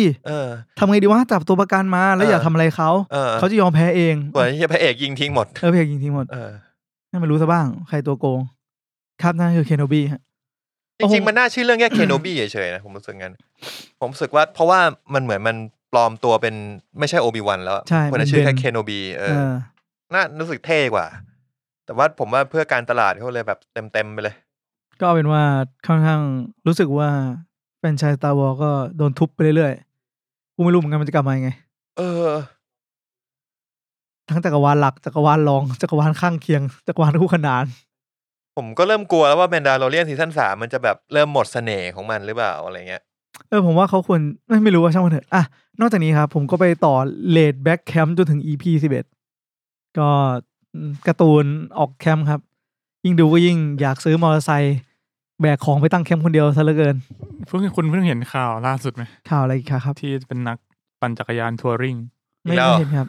โดนรถชนโดนรถ10 ล้อชนเสียชีวิต10 ล้อเลยเหรอขนาดกูขับรถเก่งกูยังรู้สึกกูจะโดน10 ล้อเลยเมืองไทยโดนที่ไหนอ่ะจังหวัดอะไรไม่จำไม่ได้แล้วคือเหมือนเขาเป็นนักปั่นจักรยานคนไทยนะเป็นคนไทยแล้วก็ไปปั่นจักรยานแบบทัวร์มาหลายประเทศแล้วอะไรก็เสียชีวิตที่ไทยแม่งน่ากลัวมากไอ้เรื่องรถบรรทุกรถ10 ล้ออะไรเป็นหลายคนนะที่ทั่วโลกมาแล้วมาเจอที่ไทยแล้วแบบสร้างชื่อตลอดเหมือนเป็นฮาร์ดโหมดอ่ะมึงอยากชาเลนจ์ก็คือแบบต้องมาที่นี่คือเราไม่ได้ให้ความสำคัญเกี่ยวกับเรื่องของการโดยสารอย่างอื่นที่ไม่ใช่รถอะผมรู้สึกนะก็กลัวหลอนมากเลยเว้ยหลอนเรื่องคือพูดถึงเลดแบ็คแคมป์หน่อยคือนางเอกน่ะค่อนข้างที่จะมันมีตัวละครหนึ่งผมสีน้ำเงินเขาจะไปแคมป์มาเขาจะขี่มอเตอร์ไซค์ไปคนเดียวซึ่งแล้วก็จะมีแบบบางคนที่เดินไปคือรถไฟฟ้าไปแล้วเหมือนผมเอา mindset ของตัวเองกับ perspective ที่เจอจะรู้สึกว่าเหี้ยนางเอกมันโดนรถชนฉากนี้แน่เลยว่ะมันมีมิสมาเวลเหมือนกันฉากที่แบบว่าตัวเพื่อนนางเอกเดินแล้วแบบอยู่ๆยึดเดินข้ามถนนอยู่ไอ้เหี้ยหยิบมือถือขึ้นมาอ่านเมสเสจในใจกูแบบไปแล้วเยอะแต่คือฉากนั้นที่เพย์เมสเสจสวยเนาะฉากนั้นที่เพย์เมสเสจสวยมากเหมือนแบบว่าเขาไม่ต้องพูดไม่มีซับไม่มีอะไรบอกเลยเว้ยแต่ฉากข้างหลังสามารถทำให้รู้ได้ว่าพระเอกกับนางเอกกำลังคุยอะไรกันอยู่ไม่รู้พระเอกนางเอกหรือเปล่าว่าเพื่อนคู่เนี่ยคุยกันเห็นหมดเลยว่าแบบคุยกันหน้ายิ้มส่งอีโมจอะไรกันนั่งเจ๋งอ่ะโคตรคูลเหมือนอ่านการ์ตูนครับกลับมาที่เลดแบ็คแคมป์นั่นแหละเลยรู้สึกว่าน่าอิจฉาจังเลยครับแล้วก็นอกจากเนี้ยผมก็เลยรู้สึกว่าที่นางเอกมันไปแคมป์รอบเนี้ยมันเป็นยังไงแล้วที่บอกว่าขับรถเหนื่อยมากเหนื่อยขนาดไหนมี YouTube ครับผมตามรอยขับมอไซค์ยี่ห้อใกล้เคียงกันแล้วก็ทำเป็นไทม์แลปจากเริ่มต้นไปถึงจุดสิ้นสุดขนาดไทม์แลปแล้ว17 นาทีแปลว่ามันยากนะของจริงน่าจะสัก4 ชั่วโมงได้มั้งครับก็น่าสนุกดีดูแล้วก็อยากไปเที่ยวญี่ปุ่นอีกช่วงนี้ผมก็ดูรายการเกี่ยวกับการแคมป์มาเหมือนกันหมายถึงว่านั่งเฝ้าอยู่มีใครวิ่งผ่านมาก็ยิงผมแคมป์จริงๆแคมปลินของโอ๊ตปาโมกับป๊อปปองกูลเฮ้ยที่มันสนุกมากผมดูตอนวงซิลอ่ะไม่เหลือคาบไม่เหลือเหี้ยอะไรละไม่เหลือเรื่องดีๆอ่ะเด็ดเขาใช้ย่อยสุดพี่เป๊กเนี่ยเบาสุดเลยกูบอกเลยในแคมปิ้นอ่ะพี่เคนเมาไอ้ครับต่อเรื่องสุดท้ายครับครับผม Netflix เรื่องฟิล์มจากคุณคนที่เพิ่งสู้คดีชนะมาหมาดๆมินามาตะครับผมเป็นไงฮะมินามาตะผมรู้สึกว่า ไอ้System Fighting ของญี่ปุ่นอันนี้แม่ง based true story อ่ะอันนี้คือแบบน่าจะแบบเรียวๆเลยใช่เรารู้อยู่แล้วนะว่ามินามาตะมันแบบ based on true story แล้วก็มีโรคที่ชื่อว่ามินามาตะอยู่แล้วมินามาตะ disease ซึ่งเรื่องเนี้ยผมว่าเหมือนผมดูด็อกิเมนทารีมากกว่าโดยที่ใส่การแสดงของคุณจอห์นนี่เดฟเข้ามาเพื่อให้ทุกอย่างมัน impact มากขึ้นดีดูรู้สึกเศร้ามากอ่ะจะร้องไห้รู้สึกว่าการต่อสู้ระหว่างชนพื้นเมืองที่ใช้ชีวิตไปวันๆกับคนที่เสี่ยงเพื่อเสี่ยงคนใช้ชีวิตพวกนั้นอ่ะโดยที่ตัวเองได้ผลประโยชน์แม่งแบบไม่รู้ตัดสินยังไงจริงๆว่ะคือเหมือนแบบเรารู้อยู่แล้วว่าพื้นที่ตรงเนี้ยมันเป็นพื้นที่ที่ทุกคนควรจะใช้ชีวิตได้ถูกป่ะแต่พอมีบริษัทหนึ่งที่สร้างผลกำไรให้กับประเทศมากๆแล้วไม่อยู่แล้วแบบมีอิทธิพลด้วยมันจะยังไงวะทำไมเขาถึงแบบบอกว่าเราสามารถย้อนสูญเสียคนกลุ่มนี้ที่เคยอยู่ที่นี่มาเพื่อให้เขาได้ผลประโยชน์ได้วะทำไมถึงพูดได้เต็มปากเต็มคำขนาดนั้นวะน่าเศร้านั่นแหละครับมินามาตะไปดูได้ก็ดูได้ใน Netflix เนาะครับผมดูแล้วก็ผมก็เลยสั่งกล้องฟิล์มฮะฮาล์ฟเฟรมที่มันฮิตกันอยู่ตอนนี้ความรีเลทนี่มันของคุณจอห์นนี่เขาใช้กล้องฟิล์มเนี่ยตอนนั้นยังไม่มีดิจิตอลครับนั่นแหละเพื่อนครับครับผมแล้วก็อยากได้ห้องมืดต้องรีโนเวทบ้านแล้วห้องมืดทำไมไปล้างฟิล์มมึงจะล้างเองเลยล้างเองดิมึงดูอาจจะดูผิดเรื่องก็ได้นะเพราะในนั้นอ่ะมึงไปดูชัตเตอร์ไหมมึงอาจจะไม่อยากได้ห้องมืดก็ได้นะกูน่าจะหลอนไปเลยคือเหมือนแบบว่าในเรื่องอ่ะผมรู้สึกว่าคาแรคเตอร์ฝรั่งเนี่ยสำหรับคนที่ชอบอ่ะเขาชอบใช้มือในการสัมผัสอะไรบางอย่างเว้ย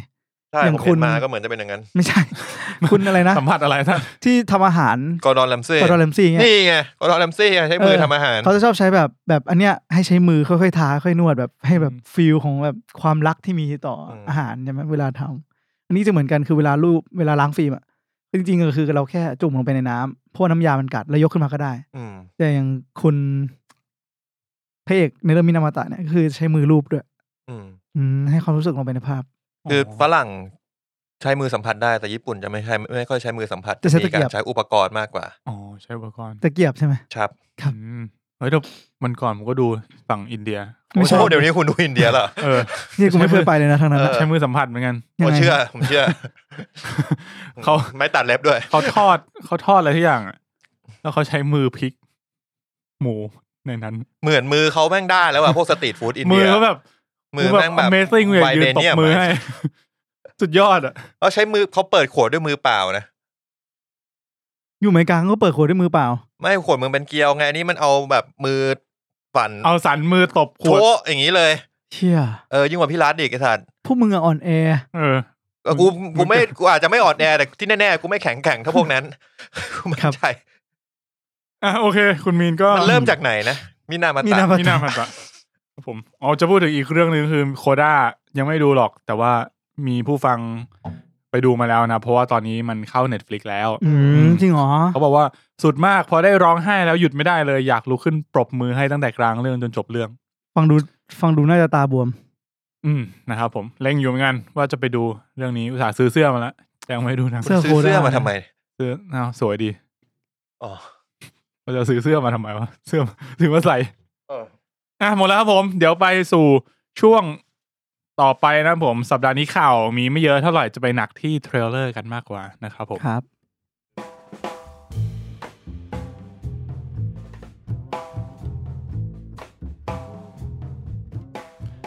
มาสู่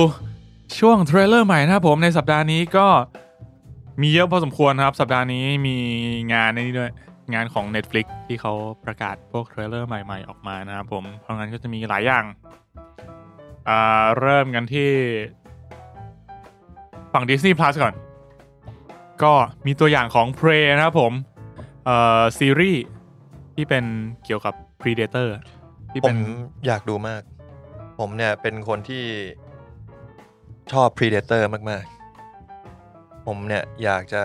มีฟันอย่างนั้นมาตั้งแต่เด็กละฟันของ Predator ครับมันยังไงวะเนี่ยอย่างนั้นแหละครับยังไปแบบเครื่องหายตัวหรือที่อะไรยังดูดีนะไม่ผมชอบหน้ากากของ Predator แต่ภาคนี้น่าผมว่ามันเท่เมเจเตอร์เป็นตัวละครที่เท่ครับครับแล้วก็รู้สึกว่าไม่ควรถอดหน้ากากเพราะยังไงก็ตามมึงไม่ควรถอดหน้ากากใช่พอถอดหน้ากากแล้วมันจบเลยมันเป็นเอเลี่ยนจริงๆมันก็เอเลี่ยนแหละมันคือเอเลี่ยนไอ้สัตว์เพลย์เนี่ยเป็นหนังนะหรอจะได้เป็นภาพยนตร์แต่มันดิสนีย์ฮอตสตาร์นะเป็นหนังก็ควรจะเข้าดิสนีย์พาร์ทฮอตสตาร์นะเป็นซีรีส์ก็เข้าดิสนีย์พาร์ทฮอตสตาร์ได้มั้ยออริจินอลฟิล์มใช่เป็นออริจินอลฟิล์มไม่แต่ว่าอันเนี้ยคือของอเมริกามันเป็นออริจินอลของ Hulu แต่ว่าพอมันมาไทยอ่ะเขาก็เลยเอามาลง Disney Plus ดิสนีย์ซื้อทุกอย่างไปแล้วแม้แต่ True Money Wallet ไอ้ถัด Hulu มันเป็นของ Disney อยู่แล้วครับครับจริงๆ Disney ก็เป็นเจ้าของทุกอย่างเหลือแค่ Tesla แหละที่มันยังไม่ซื้อจริงๆมันซื้อได้นะมันมีตังค์พออีลอนก็น่าจะขายเหมือนกันกูว่าไม่ทำอย่างอื่นย้อนบอกเอาเลยเอาดิกูจะไปทำอย่างอื่นต่อดูตัวอย่างแล้วเป็นไงยังไม่ได้ดูตัวอย่างคุณมีได้ดูไหมตัวอย่างดูแล้วครับดูน่าสนใจเป็นไงมันมีPredator ออกมาในเรื่องไหมผมขอพูดใหม่ครับbased on คนที่ไม่ได้อินกับ Predator เมื่อกี้ตั้นมันอยากก็ไม่ได้ประทับใจในความเท่ของมันเท่าไหร่พ่อเดี๋ยวกูขอขัดนิดนึงพ่อกูจะด่าเสมอว่าพ่อตอนนั้นมันจะมีหนัง Alien vs Predator ออกมาและชื่อไทยก็คือ Alien vs Predator พ่อกูบอกว่ามันไม่อ่านว่า Predator เว้ยเพราะว่าพ่อกูเนี่ยให้กูดูแต่เด็กแล้วพ่อกูจะอ่านคำว่า Predator พ่อบอกว่ามันอ่านว่า Predator อย่าไป Predator ฝรั่งงง Predator มึงไปเรียก Predator มึงถ้ามี Predator ลงมามึงเรียกว่า Predator มันก็งงเพราะมันไม่ฟังภาษาอังกฤษเองมันก็งงเลยครับเอาจริงคำว่าคำที่ฝรั่งงงที่สุดสำหรับกูที่กูเคยเจอประสบการณ์มาคำว่ากีตาร์เว้ยกีตาร์ต้องออกเสียงยากมากกีตาร์มันต่าง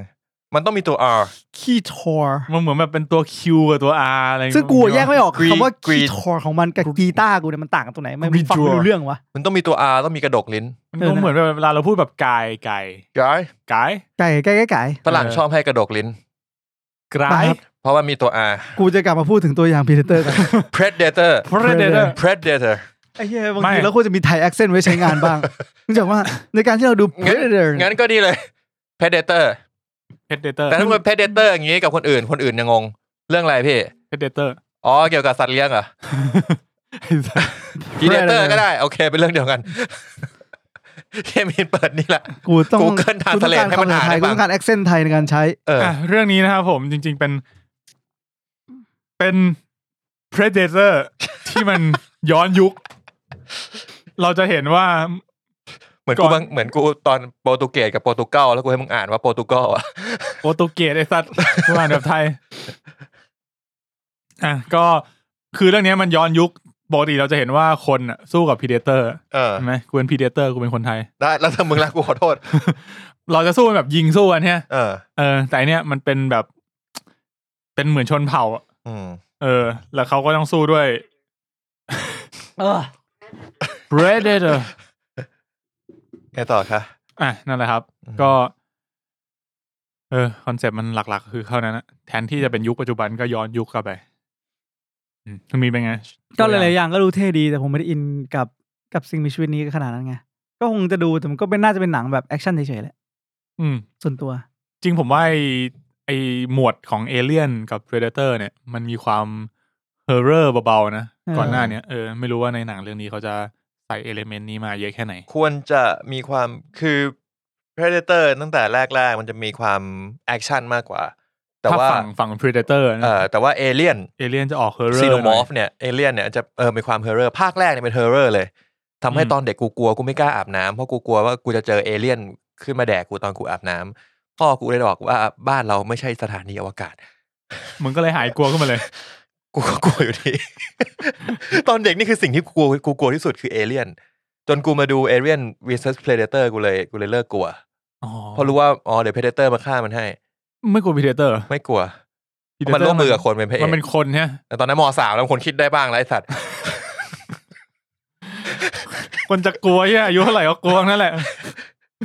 แต่จะบอกว่าเอเลี่ยนในภาคตั้งแต่ภาค2ที่เจมส์คาเมรอนมากำกับต่อจากลิลลี่สกอตมันเพิ่มความแอคชั่นขึ้นมามันก็เลยเอลิเมนต์ความน่ากลัวมันก็จะลดลงไปเรื่อยๆก็จะมีความไซไฟแอคชั่นมากขึ้นนะครับส่วนเพลย์เป็นไงนะเพลย์ก็เราได้เห็นเอลิเมนต์ของ ความตื่นเต้นในเรื่องนี้พอสมควร ความที่ขนาดยุคสมัยนี้ใช้ปืนยิงแม่งยังสู้ไม่ได้แล้วย้อนกลับไปยุคใช้ธนู เป็นเหมือนเป็นหอกที่ตรงปลายหอกเป็นหินนะยุคแบบนั้นนะ จริงๆมันก็แทงเข้านะ ปืนยังแพ้เลยมึงจะหอก ไม่ปืนแพ้เพราะมึงสู้มันไม่ได้เฉยถ้ามันโดนปืนยิงเต็มๆมันก็เป็นแผลเหมือนคน แต่ถ้าเกิดก็ถูกแหละคือจะบอกว่าถ้าเกิดกูมีหอกกูแทงมันโดนมันก็เจ็บตอนภาคแรกอาโนไม่มีเฮี้ยอะไรเลยสู้ด้วยอุปกรณ์ทางธรรมชาติอาโนนั่นแปลว่าตั้นจะเสนอว่าคนสมัยก่อนน่าจะแข็งแกร่งกว่าคล่องแคล่วกว่ารวดเร็วกว่าต้องมี strategy ในการจัดการกับ predator คืออาโนทุกคนที่ชนะมาเพราะว่ามี strategy ที่ถูกต้องที่จะใช้ดีลกับ predator ไม่ใช่อาวุธอย่างเดียวครับแล้วตอนจบมันก็จะระเบิดตัวเองตายหมายถึง predator อาโนมึงดูเรื่องเดียวกู predator แหละ predator นะถูกแล้วตัวอย่างถัดมานะครับ bullet train เรื่องนี้ผมอยากดูเรื่องนี้น่าดูมากดูหนังตัวอย่างแล้วอยากดูน่าจะสนุกหมายถึงอาร์ตดีไซน์ Brad Pitt นะครับผมก็เป็นเรื่องราวของนักฆ่าที่บังเอิญขึ้นมาอยู่บนรถไฟ bullet train นะครับแล้วก็เกิดเรื่องชิบหายวายป่วงขึ้นมามันมีกลิ่นแบบแอคชั่นคอมเมดี้ที่ใช้ได้แล้วก็มีสีแบบออกแนวแบบนีออนเป็นเรื่องที่น่าสนใจเดี๋ยวรอดูอีกทีนะครับผมถัดมาที่ Netflix กันเลยนะครับผมก็ผมไล่ไปเลยแล้วกันมีเปิดตัว Wednesday นะครับผมที่เคยมีข่าวไปก็อันนี้ยังไม่ประกาศวันมี Lock and Key อันนี้ซีซั่น3แล้วซีซั่น2กูลืมดูไปเลยผมดูหนังตัวอย่างแล้วผมไม่รู้เรื่องเลยว่ะเพราะผมไม่ดูซีซั่น2ใช่แล้วก็มีSandman Sandman อันนี้ก็น่าสนใจครับก็จริงๆมันเป็นตัวที่ผมไม่เคยรู้มาก่อนเลยว่ามันเป็นใครดูตัวอย่างแล้วแบบจนไอ้ปุณมาเล่าให้ฟัง Sandman น่าดูมากเท่มากใช่ผมว่าเป็นอีกหนึ่งเขาเป็นซูเปอร์ฮีโร่ป่ะนะมันเป็นหนังทำจากคอมิกแต่ผมมองว่ามันไม่ใช่เหมือนซูเปอร์ฮีโร่น่าจะไม่ได้เป็นซูเปอร์ฮีโร่นะไม่ถึงเป็นตัวดีไหมไม่รู้อะเท่าเป็นตัวเอกครับผมน่าจะฟีลคล้ายๆเหมือนไอ้นี่ไหม Umbrella Academy งั้นไม่ดีแล้วผมว่าผมได้รู้สึกฟีลเหมือนสปอนแต่ว่าเป็นคนละเรื่องกันมันเหมือนจะเป็นตัวละครโปรทากอนิสต์ที่มีความดาร์กหน่อยครับอันนี้ก็เป็นของ DC นะครับ Sandman ปิดแอร์ไม่มีทำไมวะมึงดูฟืดฟัดมันเป็นเงี้ยกูไม่รู้ถัดมาปิดไปก่อนคุณนาวได้ถัดมาครับก็มีThe School for Good and Evil นะครับผมอันนี้ก็เป็นอีกหนึ่งเรื่องที่มาจากนิยายแฟนตาซีที่โด่งดังนะครับก็แล้วก็มี Fate the Wing Saga อันเนี้ยผมดูซีซั่น1ไปด้วยก็คือแฟนตาซีจัดๆเลยอันนี้ผมก็ดูตัวอย่างผมก็ไม่เข้าใจอยู่ดีว่า2ตัวละครนี้เขาจะมาทำอะไรกันแล้วเพื่ออะไรผมว่าซีซั่น1มันเกือบสนุกแล้วแต่ว่าผมไม่ค่อยชอบตอนจบเท่าไหร่งั้นแปลว่าถ้าผมดู2ซีซั่นเลยอาจจะดีขึ้นก็อาจจะได้ค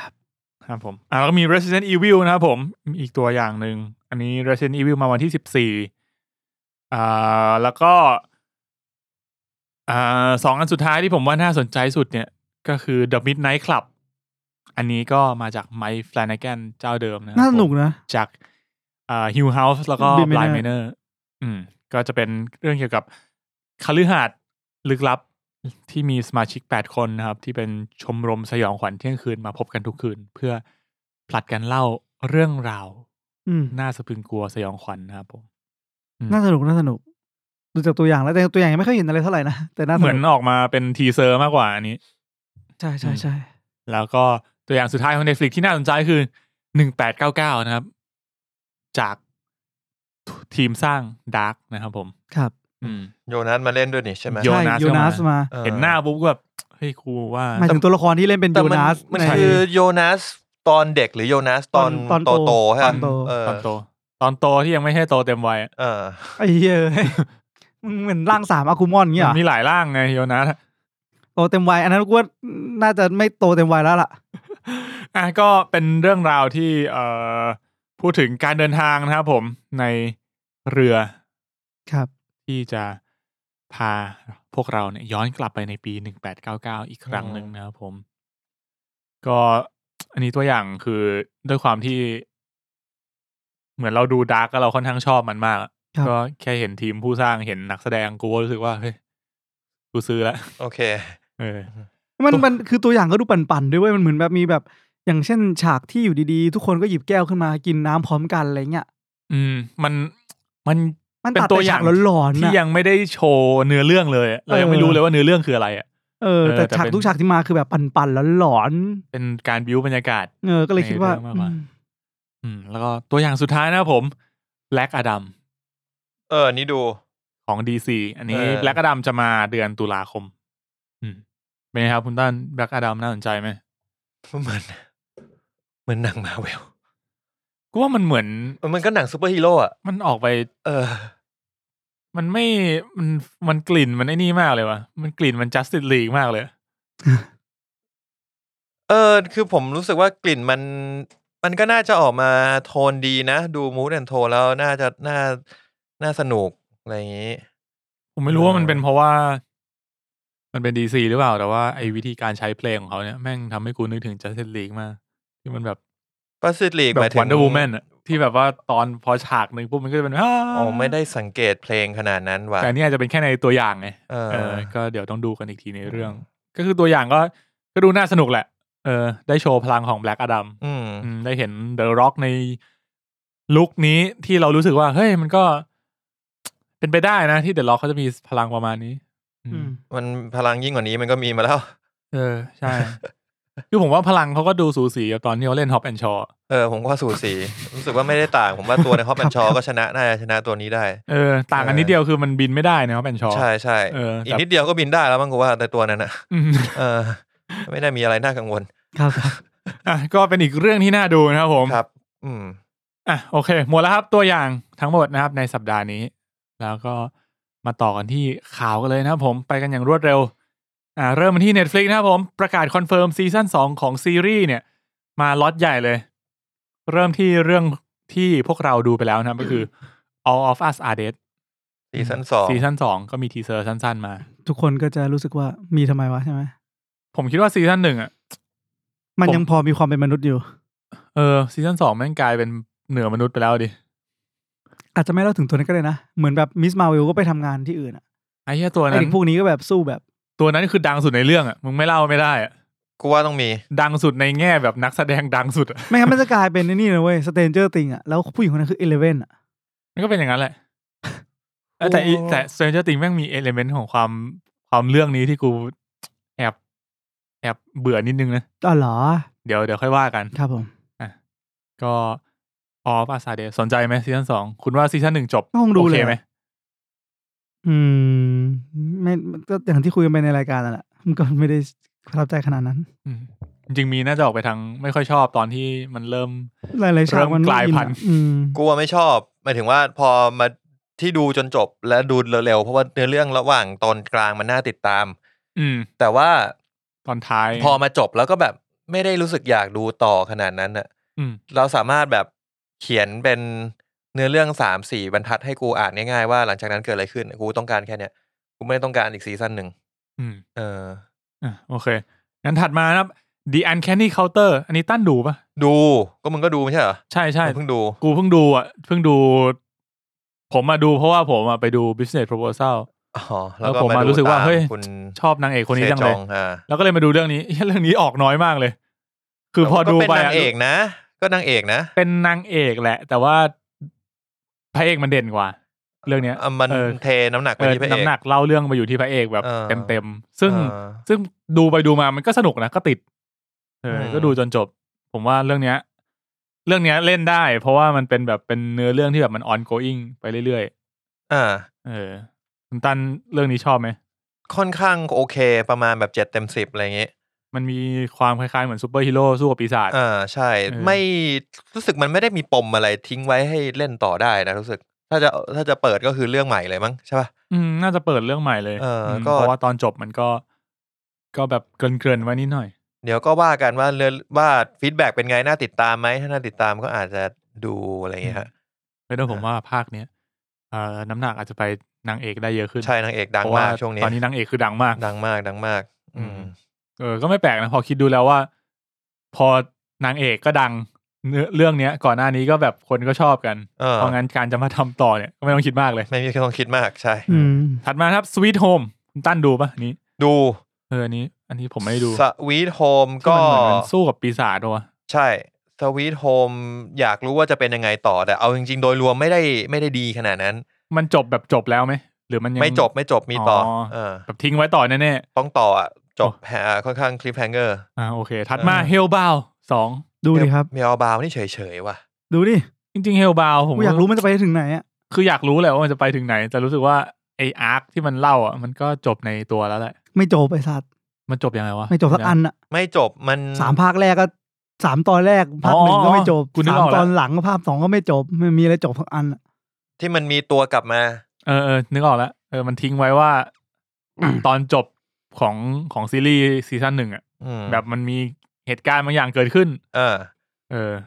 ซึ่งก็ต่อได้แน่นอนน่าสนใจว่าจะต่อไงถัดมานะผม Taxi Driver อันนี้ผมน่าจะดูคนเดียวผมว่าเรื่องนี้คล้ายๆ Uncanny Counter คือมันไปได้เรื่อยๆTaxi Driver จะออกแนวแบบเป็นเคสด้วยซ้ำคือซีซั่นหนึ่งมันจะแบบ 2-3 EP เป็นเคสของจัดการกับกรุ๊ปนี้กรุ๊ปหนึ่งคือเรื่องมันประมาณว่าเป็นแก๊งคนขับแท็กซี่ที่แบบว่ารับงานเพื่อมาแก้แค้นจัดการพวกคนเลวอะไรเงี้ยเพราะงั้นมันก็จะแบ่งเป็นเคสไปน่าจะไปต่ออันนี้ไปต่อได้เรื่อยๆสบายๆนะครับผมถัดมา Squid Game เนี่ยน่าสนใจว่าจะต่อยังไงกูดูคนเดียวไอ้ตันไม่ดูมีนก็ไม่ได้ดูก็น่าสนใจจะต่อไงคือตอนจบมันทิ้งไว้แหละว่าต่อได้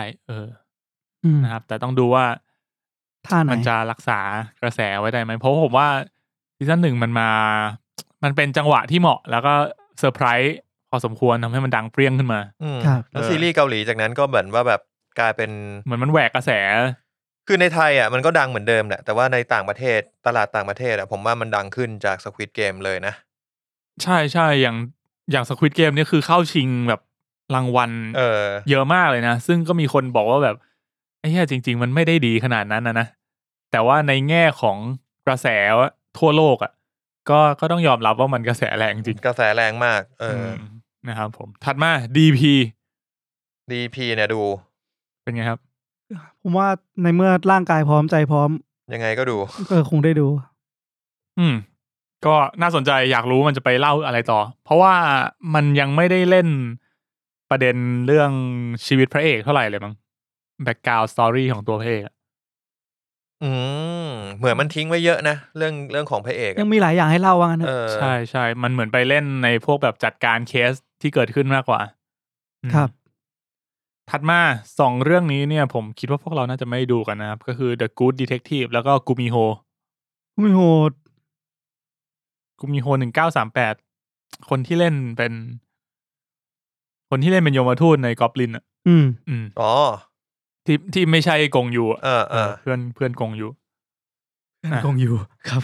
รับผมหมดละก็ใครสนใจเรื่องไหนก็มาคุยกันได้นะครับผมพอดูลิสต์นี้เนี่ยเราก็ดูกันเยอะเหมือนกันนะหมดคือเราไม่ได้ดูแค่2เรื่องจริงๆเราเป็นรายการที่ควรจะพอเราทำรายการอย่างเงี้ยเราควรจะดูเยอะอยู่แล้วจริงๆแต่เราก็ยังดูน้อยกว่ารายการอื่นมากใช่กูเห็นคนอื่นนี่คือแบบเรื่องใหม่ออกมาแม่งดูแล้วกูบอกกูโดนสปอยล์ Stranger Things ไปภายใน2วันใช่แล้วกูแบบเฮียให้โอกาสกูบ้างดิใช่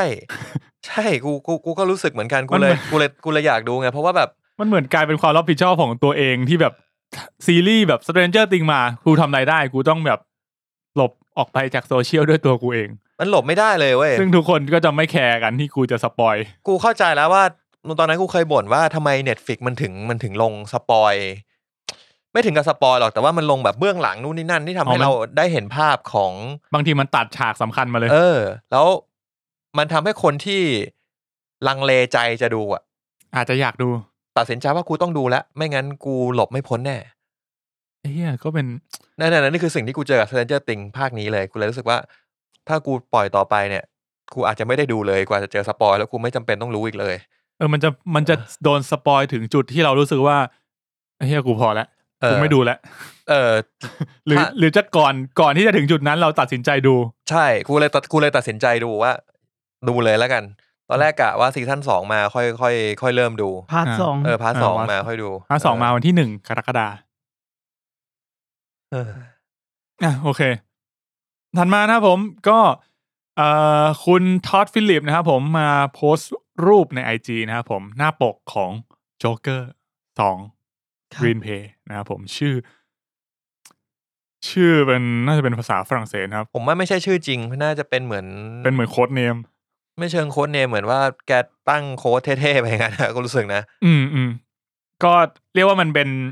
ป็นชื่อที่ตอนนี้เขียนอยู่บนหน้าปกของเขาแล้วแต่เดี๋ยวพอโปรเจกต์เรียบร้อยเขาจะตั้งชื่อยังไงเดี๋ยวรอซึ่งกูว่าอาจจะไม่พ้น Joker 2ก็น่าจะ Joker 2อาจจะมีชื่อภาคต่อท้ายอะไรอย่างงี้ก็ตอนนี้ชื่อ Joker นะ Folie à Deux รู้สึกว่าถ้าไปเสิร์ชมันจะแปลว่าอะไรนะอะไรวะ The Madness of Two อะไรประมาณเนี้ยถ้า The Madness of Two ผมว่าน่าสนใจนะแต่ว่าไม่แน่ใจว่าการตลาดจะยอมให้ใช้ชื่อนี้เปล่าเพราะว่าแบบมันอ่านออกเสียงยากมันจะแบบคนดูก็จะงงไหมว่ามันหมายถึงอะไรวะ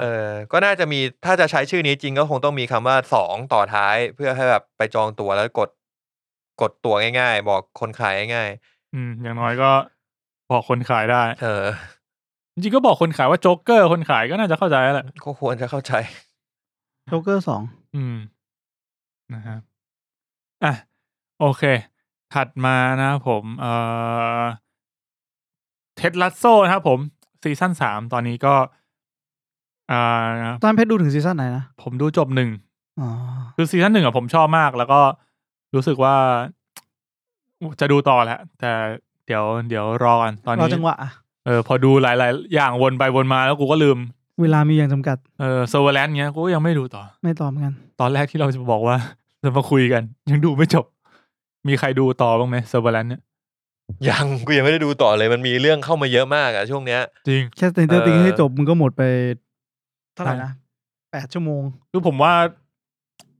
ไม่แปลกนะที่กูจะเลือกดูสเตนเจอร์ติงก่อนในแง่ความเอนเตอร์เทนเซอร์เวอร์แลนด์มันดีแต่มันเหนื่อยคือยังไงมันก็ยังสนุกอะสเตนเจอร์ติงครับผมก็อันนี้เท็ดลัสโซ่นะครับออกมาพูดถึงว่าซีซั่น3เนี่ยน่าจะเป็นซีซั่นสุดท้ายแหละสำหรับซีรีส์นี้นะครับผมก็กำลังเตรียมตัวกันอยู่แล้วก็เดี๋ยวคงประกาศอีกทีหนึ่งนะครับผมแล้วก็หมดหรือยังก่อนที่เหลือจะเป็นข่าวแบบเล็กๆน้อยๆนะครับผมก็มีข่าวแคสติ้งเพิ่มนะครับผมของ The Ogard 2 ภาคแรกที่นำแสดงโดย Charlize Theron นะครับผมก็ตอนนี้จะได้อีก2คนมาเพิ่มคืออูมาเทอร์แมนแล้วก็เฮนรี่โกลดิงก็เรียกว่าได้นักแสดงเบอร์ใหญ่มาพอสมควรครับอูมาเทอร์แมนก็คือจริงๆเราไม่เห็นเขานานแล้วนะอาจจะติดภาพในคิวบิลก็ยังเป็นภาพคิวบิลอยู่ส่วนเฮนรี่โกลดิงก็Snake Eye หรือถ้าเกิด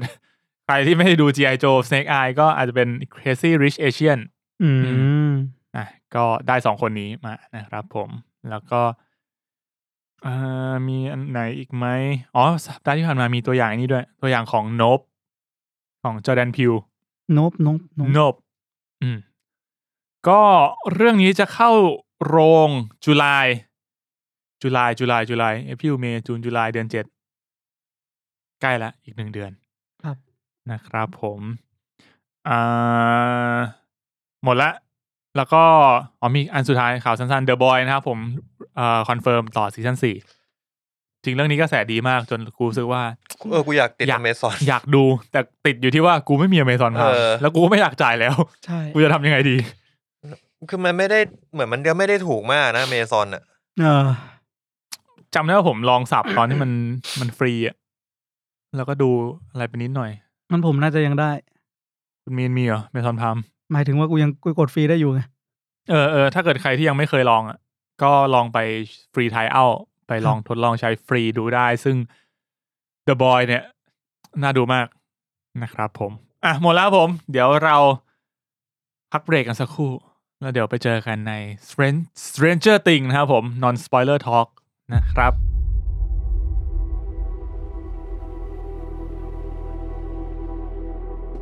มาครับผมครับก็เมื่อกี้ไปเบรกมานะครับผมแต่ว่าเวลาผ่านไปรวดเร็วมาสู่เมนท็อปิกของเราวันนี้นะครับผมตอนนี้59 นาทีถือว่าทำเวลาได้ดีนะครับ ก็พบกับ Stranger Things ฮะ พาร์ท 4ไม่ใช่ พาร์ท พาร์ท 1 Stranger Things ซีซั่น4พาร์ท 1ซึ่งประกอบไปด้วย9ตอน 7 ตอนเนี่ย 9ไม่ถึง 9นี่คือรวมครบ อ๋อ จริงๆมี7แล้วก็ ใช่ บวก2ในพาร์ท2ที่จะมา 9 พาร์ท 2เนี่ย พูดไปเรื่อย พาร์ท 2ก็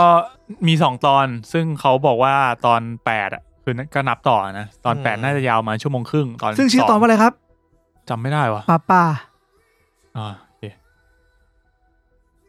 ตอน9ครับ The Picky Back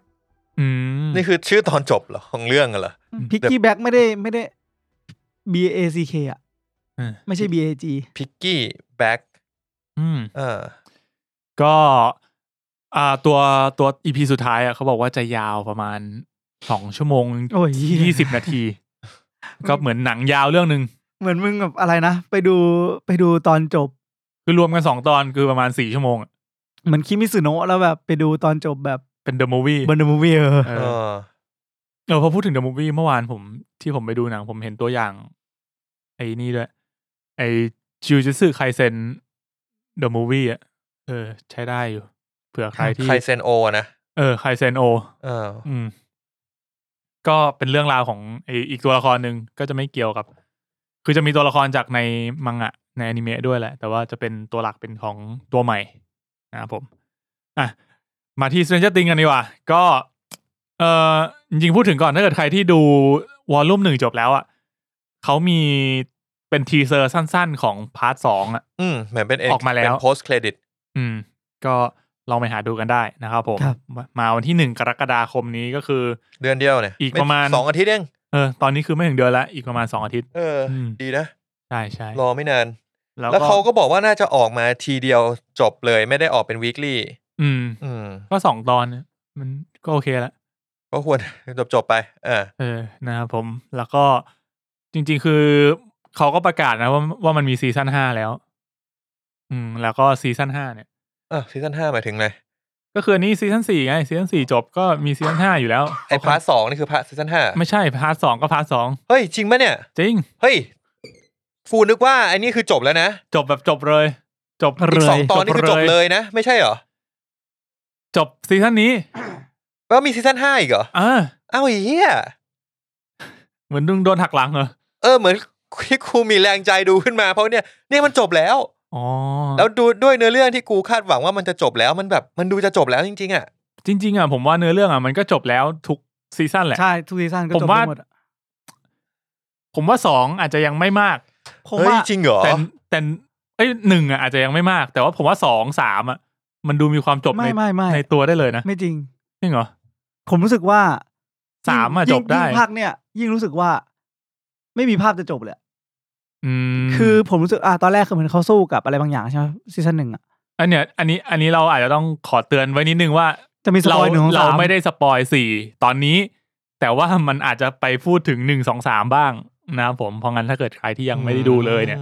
ก็อาจจะต้องเตือนไว้ก่อนว่าอาจจะไปเกี่ยวโดนตัวซีซั่น1 2 3ครับนะฮะคุณมีต่อเลยครับถึงไหนแล้ววะถึงบอกว่าซีซั่นไม่มีภาพจะจบเลยคือถ้าภาคเนี่ยมันต้องบอกว่าแต่ละเหมือนเขาค่อยเปิดตัวร้ายมาเลยถูกไหมอย่าง My Flare อันนี้ก็คือโผล่มาตั้งแต่ซีซั่น2มั้งซึ่งพอมันไล่มาแล้วแบบบอกว่า My Flare มันก็ยังไม่หายไปมันอยู่แค่ใน Upside Down ฝั่งโน้นแล้วตัวที่เป็นตัวเด่นของภาคเนี้ยก็ยังไม่ใช่ก็ไม่ใช่ My Flare อีกแล้วก็รู้สึกว่ามันยังมีตัวร้ายเต็มไปหมดเลยที่เหมือนแบบว่าเราเพิ่งบอกว่าเราเพิ่งเดินมาถึงขุนศึกอีกตัวนึงเองอะเรายังไม่ได้สู้กับอีกตั้งหลายตัวแต่จริง My Flare มันน่าจะเป็นตัวบอสแล้วไม่ใช่ใหญ่สุดใช่ป่ะใหญ่สุดเท่าที่กูเข้าใจนะแล้วพอเสร็จแล้วพอมันไล่มาขนาดเนี้ยผมก็เลยรู้สึกว่าอ้าวแล้วภาคเนี้ยกูกลับมาสู้กับตัวนี้แล้วยังไงต่อวะแปลว่าพอกูจบตัวนี้เสร็จอี My Flare ก็ยังอยู่แล้วกูต้องเจออีกกี่ขุนพลเพราะว่ามันต้องไปจบที่ My Flare แน่ๆดังนั้นถ้าไม่ใช่ซีซั่นหน้าเจอ My Flare เลยก็ต้องซีซั่นหน้าซีซั่นนี้ซีซั่น4มันควรจะโซฟที่เวกหน้าก่อนคือเวกหน้านี่ผมว่าเป็นตัวละครที่ดีมากเวกหน้าอันนี้ไม่ได้สปอยอะไรเวกหน้าเราเห็นตั้งแต่ในตัวอย่างแล้วว่ามีตัวนึงที่มัน ลอยๆได้ตอนแรกผมกลัวมากว่าแบบแม่งจะมาแบบตอนท้ายจบชิ้นนี้ลืมตาคลิปแฮงเกอร์จบไปต่อพาร์ท2แต่ดีนะมันออกมาตั้งแต่ EP 1เลยใช่ใช่ดีตรงนี้โอ้นี่ผมตกใจเลยชิบหายละไอ้เหี้ยตอนแรกกูเข้าใจว่าเนี่ยคือซีซั่นจบแล้วแบบที่มันแบ่งเป็น2พาร์ทคือฉายต่อกันเลยอะไรอย่างงี้อันนี้ไปอ่านมาเหมือนซีซั่น5 2024ก็คืออีก2ปีอันนี้คือเขาประกาศว่าซีซั่น5เนี่ยเป็นซีซั่นสุดท้ายนะเหรอน่าจะเป็นซีซั่นสุดท้าย5นี่คือสุดท้ายแล้วจริงๆใช่ๆคือต้องจบกับ My Slayer ที่ซีซั่น5แหละแปลว่าภาคนี้จะยังไงจบน่าจะจบแค่เวกหน้าอาจจะแบบ My Slayer โผล่มาแล้วก็มีขุนพลอีก 2-3 ตัวแต่ว่าไม่น่ามีอ่ะถ้ามันมีขุนพลอีกตัวนึงอ่ะมึงก็จะไม่จบนะมันน่าจะทำให้แค่ชีวิตยากแต่ท้ายแล้วผมเดาว่าคงจะจบแค่แบบตัดขาดระหว่าง2โลกอ่ะแต่ไม่ได้ไปชนะ My Slayer อะไรก็จริงอ่ะมันดูแบบกูจะไปสู้กับมันให้แบบจัดการมันไม่ก็ดูยากอ่ะก็ว่าเดี๋ยวเราอาจต้องไปคุยกันในช่วงหลังสปอยเลอร์อีกทีนึงว่าซีซั่น5จะเป็นยังไงแล้วมันจะจบได้ไหมเนาะเพราะว่าพูดไปพูดมาเดี๋ยวมันจะไปเกี่ยวเอาจะโดนดีละถ้างั้นก็เป็นยังไงบ้างสำหรับซีซั่นนี้คุณตั้นก็บอกว่าสนุกกว่าผมว่าสนุกกว่า3แต่แล้วก็แต่ว่ามันมีความยาวของตอนที่มันค่อนข้างมากมันเลยทำให้เกิดปัญหาว่าแบบผมดูระหว่างพักเที่ยงไม่ได้ตอนนึงน่าจะชั่วโมงกว่าเกินชั่วโมงทุกตอนประมาณซีรีส์เกาหลีเลยซึ่งเอาจริงๆใน1ตอนก็เนื้อเรื่องค่อนข้างน่าสนใจมากในแต่ละตอนที่ผ่านไปแต่ว่ามันก็จะมีเรื่องที่เราไม่ได้อยากรู้เช่นโดยผมรู้สึกว่าเรื่องมันไม่ได้น่าติดตามเท่าคือเรื่องฝั่งที่น่าติดตามอ่ะคือฝั่งยังเป็นฝั่งที่อยู่ฮอว์กินเราพูดได้นิดนึงแล้วกันว่าเนื้อเรื่องเนี่ยมันแบ่งออกเป็น3สถานการณ์3หรือ4ไม่แน่ใจคือเป็นมีเรื่องที่เกิดขึ้นที่ฮอว์กินคือมีตัวละครหลายกลุ่มเนี่ยตัวละครถ้าซีซั่นที่แล้วก็มีเป็นภาพแบบนี้เลยไม่จะเกินก่อนว่าซีซั่นที่แล้วเนี่ยตัวละครแต่ละตัวมันถูกกระจายกันออกไปใช่ตามสถานการณ์ของเรื่องซึ่งเราคงสปอยซีซั่นที่แล้วได้ระดับนึงว่าแบบยังมีกลุ่มที่อยู่ที่ฮอว์กินส์แล้วก็11ย้ายกับวิลไปอยู่ที่อีกเมืองนึงที่อยู่ไกลไปเลยจำไม่ได้แล้วก็ฮอปเนี่ยมันไปโผล่ที่รัสเซียซึ่งในภาคเนี้ยเราก็จะได้ดูเนื้อเรื่อง3ที่เลยโอเคที่ฮอว์กินส์พอไม่มี11แล้วแต่ก็ยังเจอพวกสัตว์ประหลาดพวกที่นี่อยู่ทั้งที่มันก็ตกใจว่ามันปิดพอร์ทัลไปแล้วทำไมยังกลับมานั่นคือในเรื่องที่ฮอว์กินฝั่ง11พอไปใช้ชีวิตแบบคนปกติไม่มีพลังแล้วเกิดอะไรขึ้นเป็นไงบ้างก็เป็นส่วนนั้นไปอยู่รัสเซียได้ยังไงเจออะไรบ้างที่รัสเซียแล้วก็เลยต้องมีพวกที่เป็นฝั่งวิโนวาไรเดอร์ชื่ออะไรนะวิโนนาไรเดอร์จอยส์กับไอตัวผู้หูเขาก็ต้องวิโนเลยนะวิโนนาไรเดอร์วิโนนาไรเดอร์แสดงจอยส์เนี่ยก็ต้องไปพยายามเหมือนช่วยฮอปส์กลับมาก็จะเป็น3สตอรี่ไลน์หลักๆแล้วก็พอผ่านไปครึ่งนึงมันก็จะไม่ใช่ครึ่งนึงอ่ะมันก็จะเริ่มเข้าสู่แบ็กสตอรี่ของ11ซึ่งก็คือย้อนกลับไปตอนซีซั่น1ว่า11มันหลุดมาได้ยังไงทำอะไรกันบ้างที่การทดลองของ11ซึ่งผมก็บอกเลยว่าในเรื่องส่วนที่น่าติดตามแม่งก็จะมีแค่ที่ฮอว์กินอันนี้สำหรับผมนะที่ฮอว์กินเพราะนี่มันคือเรื่องหลักตัวร้ายโผล่มาตรงนี้จัดการกับคนวิธีการจัดการของตัวร้ายผมแม่งโหดมาก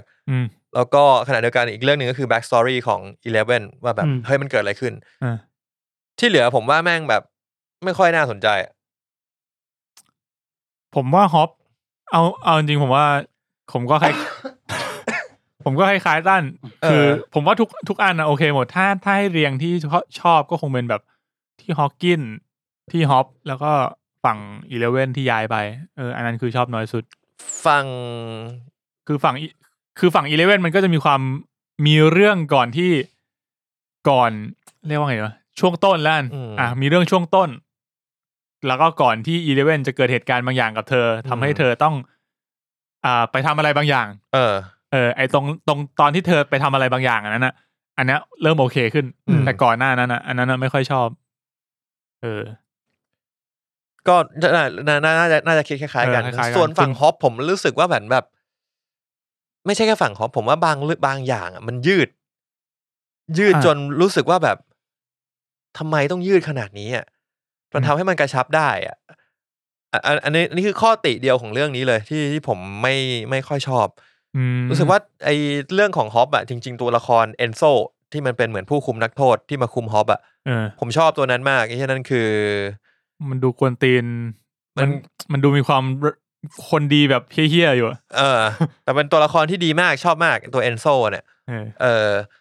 แล้วก็ไอ้ฝั่งจอยส์ที่ไปช่วยฮอปเนี่ยแม่งเหมือนเป็นแบบช่วงเวลาของตลกอ่ะเหมือนแบบเรื่องฝั่งฮอกี้มันค่อนข้างเครียดเอามาตัดเลี่ยนเอามาตัดให้มันแบบมีความตลกเกิดขึ้นซึ่งจริงๆแล้วจริงๆพวกมึงเครียดมากนะพวกมึงต้องแอบลักลอบเข้ารัสเซียไปช่วยคนนึงออกมาจากคุกไอ้เหี้ยการที่มึงเป็นแบบนี่มันภารกิจทอมครูซอ่ะจริงตอนดูก็คิดว่าไอ้เหี้ยนี่มันภารกิจระดับแบบสายลับอ่ะแล้วมึง2คนมึงแบบมึงมันจะรอดเหรอวะแต่มันดันเล่าตรงพานนั้นน่ะตลกกว่าไอ้เหี้ยที่อยู่ฮอกิ้งใช่มันคือมันเล่าตลกแต่ก็แค่รู้สึกว่าเรื่องสิ่งที่เราอยากรู้ไม่ได้อยู่ในฝั่งนี้เลยคือเรารู้สึกว่ายังไงแม่งก็คงช่วยฮอปกลับมาได้ไม่งั้นมันจะทำซีนนี้ทำเหี้ยอะไรใช่ก็เลยแบบไม่ค่อยรู้สึกน่าติดตามแต่ว่าฝั่งเอาจริงๆฝั่งที่เป็นแบ็กสตอรี่ของ11ตอนแรกๆก็มีแอบน่ารำคาญนะเหมือนมันรีพีทเยอะเกินไปใช่เพิ่งมาช่วงแบบกลางๆนะที่ผมโอเคใช่ช่วงกลางๆถึงช่วงหลังๆนี่คือสุดยอดเลยแต่ฝั่งฮอว์กิ้งสนุกมากผมว่าสนุกน้อยกว่าซีซั่น1นิดเดียวฝั่งที่เป็นฮอว์กิ้งนะแล้วผมก็รู้สึกว่าถ้ามันเน้นที่ฮอว์กิ้งอย่างเดียวไม่ต้องมีเรื่องอื่นมาวอลแวร์เนี่ยมันจะไม่ยาวชั่วโมงกว่าใน1ตอนจะไม่ยาวชั่วโมงกว่ามันจะเป็นตอนที่ขนาดสั้นได้แบบเน้นเลยแล้วเนื้อเรื่องค่อนข้างดีแต่ผมรู้สึกว่ามันมีการยืดออกมานิดนึงแต่เดี๋ยวพูดในสปอยเลอร์ได้แล้วกันว่าแบบคือมันไปสืบอะไรสักอย่างหนึ่งมาที่เกี่ยวกับการปรากฏตัวของตัวร้ายแล้วผมก็รู้สึกเลยว่าเนี่ยมึงต้องไปหาคนนี้แต่ว่ามันไม่ไปหาคนนี้ทันทีมันรอมา2 ตอนก็ไปหาคนนี้ซึ่งถ้าเป็นแบบซีซั่นที่แล้วอ่ะผมว่ามันจะไปหาเลยเหมือนมันต้องการยืดเนื้อเรื่องแล้วก็ผมชอบตัวละครใหม่ที่เกิดขึ้นทุกตัวละครดีนะตัวละครที่เป็นตัวละครเด่นก็น่าเป็นเอ็ดดี้เอ็ดดี้เนี่ยผมโอเคไม่ได้ถึงกับชอบจริงๆเปิดมาผมชอบตัวคริสซี่มากสวยน่ารักเลยแล้วก็เอ็ดดี้นี่ก็โอเคคือเป็นเนิร์ดที่เท่จริงๆอ่ะคู่เนี้ยผมชอบไวฟ์ของเขาตอนที่เขาไปคริสซี่กับเอ็ดดี้ฮะคริสซี่กับเอ็ดดี้ตอนที่เขาไปอยู่ในป่าตอนแรกตอนนั้นมันดูน่ารักดีนะใช่ดีตอนนั้นดีนึกว่าจะแบบ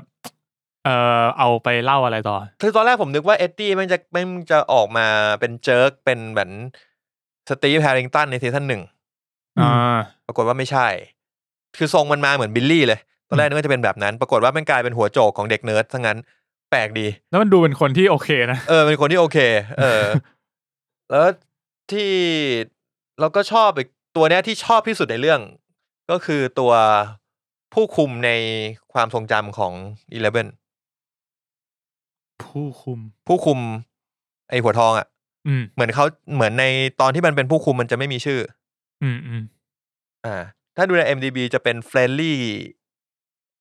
Guardian หรือสักอย่างนึงผมจำไม่ได้ในนั้นไม่น่ามีชื่อหรือปีเตอร์บัลลาร์ดผมไม่แน่ใจผมชอบตัวนั้นมากแล้วก็ไปเสิร์ชผมถึงกับเสิร์ชหา IG4 เลยชอบมากปรากฏว่าไปดูมาเขาชื่อแคมเบลโบเวนใช่คนนี้ว่ะเจมี่แคมเบลโบเวอร์เขาเป็นศิลปินวงร็อกแบบเป็นนักร้องวงร็อกเล่นกีตาร์แบบร้องวากเลยอ่ะอาจจะไม่ถึงกับเมทัลมากแต่ค่อนข้างเดือดอ่ะลุกในเรื่องโผล่มาตอนแรกกูแบบเฮียนี่เท่ว่ะเฮียนี่โคตรเท่เลยเขาเป็นพระเอกหนังเรื่องนี้ด้วยMortal Instruments เขาคือกรีนเดอะวอลตอนเด็กเฮ้ยภาคไหนเนี่ยก็ตั้งแต่แฮร์รี่เลยในแฮร์รี่ใช่ไหมตั้งแต่ในแฮร์รี่เลยที่มันมีการเมนชั่นกรีนเดอะวอลปีหน้าต่างก็คือคนนี้เล่นรวมถึงได้เลยรวมถึงใน Fantastic Beasts อ่ะตัวนี้ก็มาเล่นเป็นตัวฉากในอดีตก่อนจะกลายเป็นจอห์นนี่เดฟแล้วก็กลายเป็นแมดมิเคลสันอีกทีนึงครับสรุปเนี่ยเท่สุดเท่จริงว่ะเท่ไอ้หน้าเขาแบบโครงหน้าแบบเท่ได้อ่ะเท่มากโครงหน้าคือนักเวทศาสตร์มืดนักเวทศาสตร์มืดแต่จริงๆเขาเหมือนเขาต้องทำผมนานมากนะเพื่อได้ผมทรงนั้นไม่ใช่ผมธรรมชาติเขา โอเค ตัวเนี้ยคือตัวที่ผมชอบที่สุดในเรื่อง ๆ แล้วผมคิดว่าน่าจะมีหลายคนที่ชอบตัวนี้เหมือนกับผม เหี้ยไม่ไว้ก่อน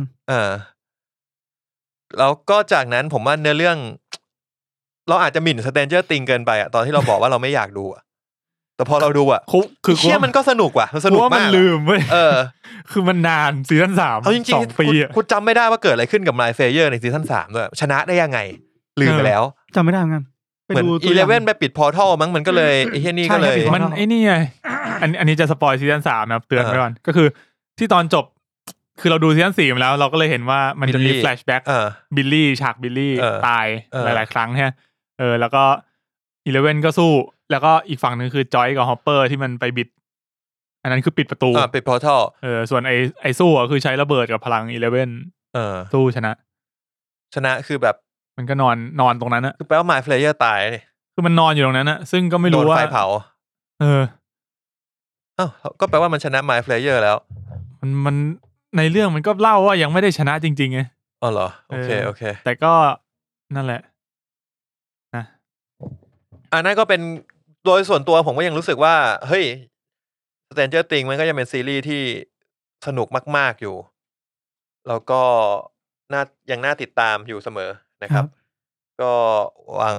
อยากรอดูซีซั่นหน้าแล้วไม่น่าเชื่อนะครับพาร์ท 2ใช่มั้ยพาร์ท 2แล้วจำได้เลยคราวที่แล้วเราพูดอย่างนี้แหละเราผ่านมา2ปีกูบอกกูไม่อยากดู Stranger Things 4แล้วเพราะว่าจนได้เริ่มดูเพราะกูรู้สึกว่าภาค3ไม่มันอีกไม่กี่วันมันจะมาแล้วไง20วันไม่ก็จริงมันน่าจะยังแบบเรายังไม่ลืมอ่ะส่วนตัวผมนะครับ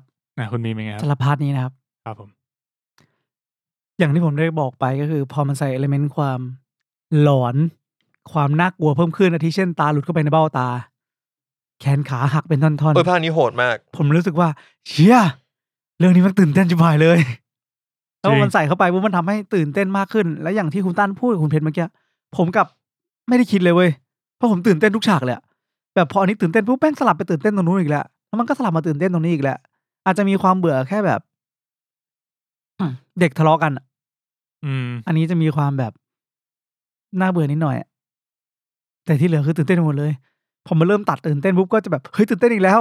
เชี่ยนี่อะไรเนี่ยแล้วพอมันกำลังจะหมดตื่นเต้นอ่ะมันก็พลิกไปตื่นเต้นที่อื่นต่อเว้ยเหมือนเอาแต่แบบท่อนเหมือนแบบระหว่างที่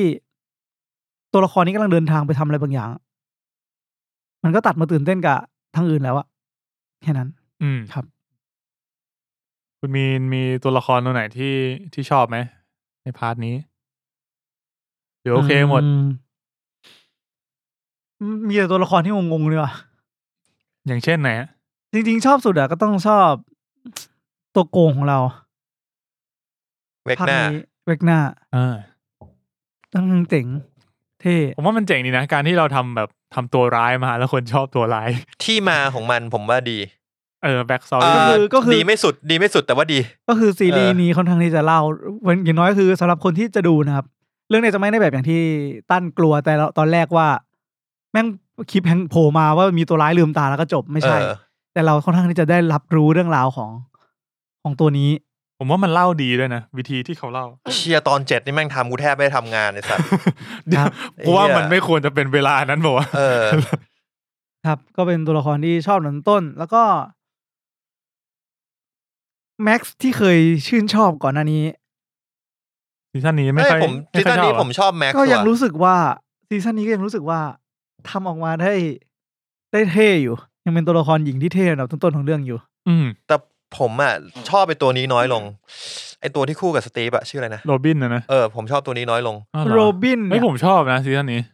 แปลกดีกว่าใช้คำว่าแปลกแต่ตัวละครหญิงที่เป็นพี่ของแนนซี่รู้สึกว่าตัวละครนี้ค่อนข้างโดดเด่นขึ้นมาเพราะมันไม่มีตัวเด่นตัวมันไม่มีผู้นำอ่ะแต่ประเด็นคือไอ้ประเด็นของแนนซี่เนี่ยก็ยังงงอยู่ว่าสรุปโจนาธานเนี่ยมึงยังไงวะก็เดี๋ยวดูกันครับก็เลยอีเชียโจนาธานนี่กากมากซีซั่นนี้เอาเป็นว่าเนี่ยครับผมชอบโจนาธานผมชอบตัวโกงผมชอบตัวละครหญิงในเรื่องยกเว้นตัวละครหญิงสุดๆหญิงสุดๆคือไงแนนซี่เหรอไม่ตัวละครหลักอ่ะอันนี้ถ้าพูดตรงๆก็คือซัพพอร์ตแอคเตอร์ทุกตัวที่เป็นผู้หญิงผมชอบหมด11เมนแอคเตอร์ที่เป็นหญิง ไม่ชอบ11ไม่ชอบ11ซีซั่นนี้เฉยๆใช้คำว่าเฉยๆคือเขาแค่เป็นตัวดำเนินเรื่องแล้วก็ดำเนินไปของเขาแต่บทเขาไม่ได้ส่งมาให้ผมรู้สึกจะต้องชอบตัวละครนี้ขนาดนั้นรู้สึกบทเขาน้อยด้วยนะเขาเหมือนว่าเรื่องมันยังไม่ได้ถูกเดินด้วย11แต่เรื่องมันผมรู้สึกว่าเมนแอคเตอร์ไม่ได้เป็น11ด้วยซ้ำเผลอๆเป็นแม็กซ์ด้วยซ้ำผมว่าเมนมาอยู่ที่แบบฝั่งแม็กซ์ฝั่งแนนซี่อะไรเงี้ยผมว่าดีนะเพราะว่าเหมือนมันซีซั่นผ่านๆมาไปหนักที่ขายวิว11แล้วก็ไอแฟน11ชื่ออะไรนะไมค์วิวค่อนข้างเงียบจริงซีซั่นนี้ผมว่าก็น่าจะด้วยเพราะไอกรุ๊ปนั้นน่ะวิวไมค์11โจนาธานพอมันไปอยู่แก๊งนั้นมันก็เลยเหมือนกับว่าบทของแก๊งนั้นคือลดลงไปเลยแบบเหลือสัก 10% แก๊งนั้นบทจืดเพราะมันไม่ได้เจอกับอะไรเหนือธรรมชาติใช่มันไปดิวเรื่องอื่นมันเป็นมีนเกิร์ลอยู่นะแล้วก็คุณพ่อคนที่2ของคุณ11หมายถึงฮาร์เบอร์ฮอปเชี่ยนี่แม่งตึงมากเลยตัวละครเนี่ยไอ้เหี้ยกูรู้สึกว่าอีกนิดเดียวแม่งเป็นดาร์กไนท์แล้วแม่งสุดยอดว่ะเชี่ยกูไม่รู้จะพูดไงแม่งเหมือนแบบเลยความแบบเลยเนื้อเรื่องของมนุษย์ไปแล้วมีอยู่ฉากนึงที่กูงงเหมือนกันคือมันโอเคนะมันใช้ได้นะแต่แบบบริบทมันแปลกไปหน่อยที่มันคุยกับเอนโซอ่ะเหมือนคุยอะไรอยู่สักอย่างนึงไม่รู้อ่ะแล้วอยู่กูก็เล่าปุ่มหลังของกูให้ฟังเฉยเลยมันก็เป็นงี้แหละเฮียแล้วมันแบบไอ้เฮียเมื่อกี้มึงไม่คุยเรื่องนี้อยู่ไม่เหรออยู่มึงอยากเล่ามึงก็เล่าไปแล้วมึงก็เล่าอยู่มา5 นาทีเหมือนแบบหนังฝรั่งเป็นงี้เว้ยกูเคยคิดเหมือนกันว่าถ้าแบบกูใช้ชีวิตเหมือนพระเอกหนังฝรั่งในชีวิตจริงมันจะเป็นยังไงวะเหมือนมึงไปนั่งกินกาแฟอยู่แล้วมีคนมานั่งข้างๆคุณรู้ไหมลูกผมเป็นไงมึงหันไปคุณรู้ไหมผมผ่านอะไรมาบ้างไอ้เหี้ยนี่คงแบบคุณไม่ได้อยากรู้แต่กูรู้สึกว่าผู้สูงอายุในประเทศบริเวณนั้นอะด้วยความที่ประเทศมันเป็นแบบการคุยกันมันง่ายเกิดขึ้นง่ายอยู่แล้วอ๋อเขาไม่ได้แบบคือเหมือนอย่างวัฒนธรรมเราอาจจะยังไม่ค่อยคุยกับคนแปลกหน้าขนาดนั้นครับใช่ไหมอันนี้ผมรู้สึกว่ามันพอเริ่มโพสิชันง่ายปุ๊บอะฝรั่งนี่มันขี้ขายตัวเองมันเยอะจริงๆเว้ยอ๋อมันมีความเหมือนกับว่าเวลาเราเล่ามันเหมือนเราขายตัวเองเบาๆโอ้โหผมทำนู่นทำนี่ผ่านนู่นผ่านนี่มาตอนลบที่เวียดนามนะเอาละไอสัตว์ไม่ใช่เหมือนฮอปเปอร์เลยกูรู้ไหมกูไปลบที่นู่นเนี่ยที่นี่มาไม่มันจะมีความรีเลทกับเหตุการณ์ปัจจุบันโซนนึงแหละแต่เหมือนแบบต้องเล่าให้ครบอะว่าแบบแค่หลุดมานิดนึงแล้วก็แต่มันเป็นเหมือนก็เป็นการเล่าครั้งแรกนะที่ทำให้เราได้รู้ว่าอ๋อฮอปเปอร์ประวัติมันขนาดนี้เลยว่ะมันไม่ได้เป็นแบบตำรวจกากๆอยู่ที่ฮอลกินอย่างเดียวนะไม่รู้ว่าเขาเพิ่งเติมมาทีหลังหรือเปล่าครับก็ถือว่าทำได้ดีก็ทำให้เราได้แบบอ๋อโอเคถ้ามันจะเก่งขนาดเนี้ยกูก็โอเคแหละมั้งเย้ยมันเก่งขนาดแบบมันเก่งจริงว่ะก็เนื้อเรื่องฝั่งฮอปเปอร์ผมโอเคนะแล้วก็ที่พูดไปก็คือมีแค่ฝั่ง11ตอนช่วงต้นเรื่องที่แบบมีแอบรำคาญนิดนึงก็ไม่รู้สึกว่าอเมริกามันแบบที่อเมริกาคือการบูลลี่นี่เป็นเรื่องใหญ่ขนาดไหนคือมันเกิดขึ้นได้ทั่วไปปะที่ไม่เคยเรียนว่ะคุณไม่คือถ้าไม่อยู่ไฮสคูลอเมริกาเราก็จะไม่ได้รับความรู้สึกนั้นใช่ไหมแต่ก็รู้สึกว่าจากที่พอได้คุยมาพวกขี้บูลลี่มันขนาดนั้นเลยมันก็เป็นอย่างนั้นอะหมายถึงว่าไม่รู้ว่ะเชื่อไม่เคยเรียนว่ะนั่นดินั่นแหละก็ตอนที่เห็น11ตอนช่วงแรกก็มีความรำคาญนิดนึงมีความไฮสคูลความไฮสคูลแล้วผมก็รู้สึกขัดนิดนึงก็คือรู้สึกว่าอายุของพวกเขานั้นมันอาจจะเกินไปนิดนึงแล้วเกินจากตัวละครในเรื่องนักแสดงคือแบบบียอนมากใช่ก็เลยคิดว่าซีซั่น5เขาคงต้องคิดไว้แล้วเล่นได้แค่นี้แล้วจริงเขาต้องรีบถ่ายแล้วอ่ะซีซั่น5เขาอันนี้ไม่น่าสปอยนะเหมือนมีคนบอกว่ามันจะไทม์สคริปต์นะใช่เขาบอกว่าซีซั่น5จะไทม์สคริปต์ก็แปลว่าจริงๆพอมันบอกว่าไทม์สคริปต์มันก็อาจจะบอกอะไรเราหลายๆอย่างในซีซั่นนี้เดี๋ยวว่ากันก็เรียกว่าไทม์สคริปต์ให้เหมาะสมกับอายุของนักแสดงด้วยเราจะได้ไม่รู้สึกว่ามันแบบหลุดมามากนักเพราะว่าเหมือนมันเป็นช่วงวัยของเด็กที่แบบมันโตเร็วอ่ะแล้วมันเห็นได้ชัดอ่ะเหมือนถ้าเกิดเราดูซีซั่น1ไล่มาเราจะเห็นเลยว่าซีซั่น1มันดูแบบเหมาะสมกับอายุกับตัวของนักแสดงพอ2 3เนี่ย3ก็เริ่มเห็นแล้วว่ามันโตขึ้นนิดนึงแต่ยังพอได้อยู่แ แต่พอมาซีซั่นนี้แบบเห็นชัดเลยว่ามันโตเกินไปแล้วใช่อย่าง11เงี้ยอย่างไมค์เงี้ยผมรู้สึกว่า2คนนี้มันโตเกินกว่าบทของเขาแล้วอ่ะคือถ้ามีการแฟลชแบ็กไปดูเหมือนแบบซีซั่น1อ่ะซึ่งเอาจริงๆมันเหมือนจะผ่านมาไม่กี่ปีเองนะซีซั่น1มันคือยังไม่ขึ้นไฮสคูลถูกป่ะมั้งไฮสคูลนี่ม4-5-6เนี่ยไฮสคูลตอนเนี้ยตอนนั้นน่าจะมต้นคือไม่ใช่ถึงกับเด็กประถมอ่ะไม้วิวแม่งดูเด็กมากคือคนที่ดูโตขึ้นน้อยสุดน่าจะเป็นดัสตินเหมือนผมว่าไม่ค่อยเปลี่ยนดัสตินกับลูคัสเนี่ยดูโอเคนะกับบทฝั่งนี้แม็กซ์เนี่ยตรงดราม่าลูคัสผมก็อินดราม่าลูคัสก็ดีลูคัสมีดราม่าอะไรโอ้โหคุณตั้นที่เขาอยากเป็นนักบาสนะไปคุยในช่องสปอยล์แล้วกันเอาเป็นว่าผมรู้สึกว่ามีอะไรวะดราม่านั้นเป็นดราม่าที่ผมเข้าใจเด็กอยากเท่นะ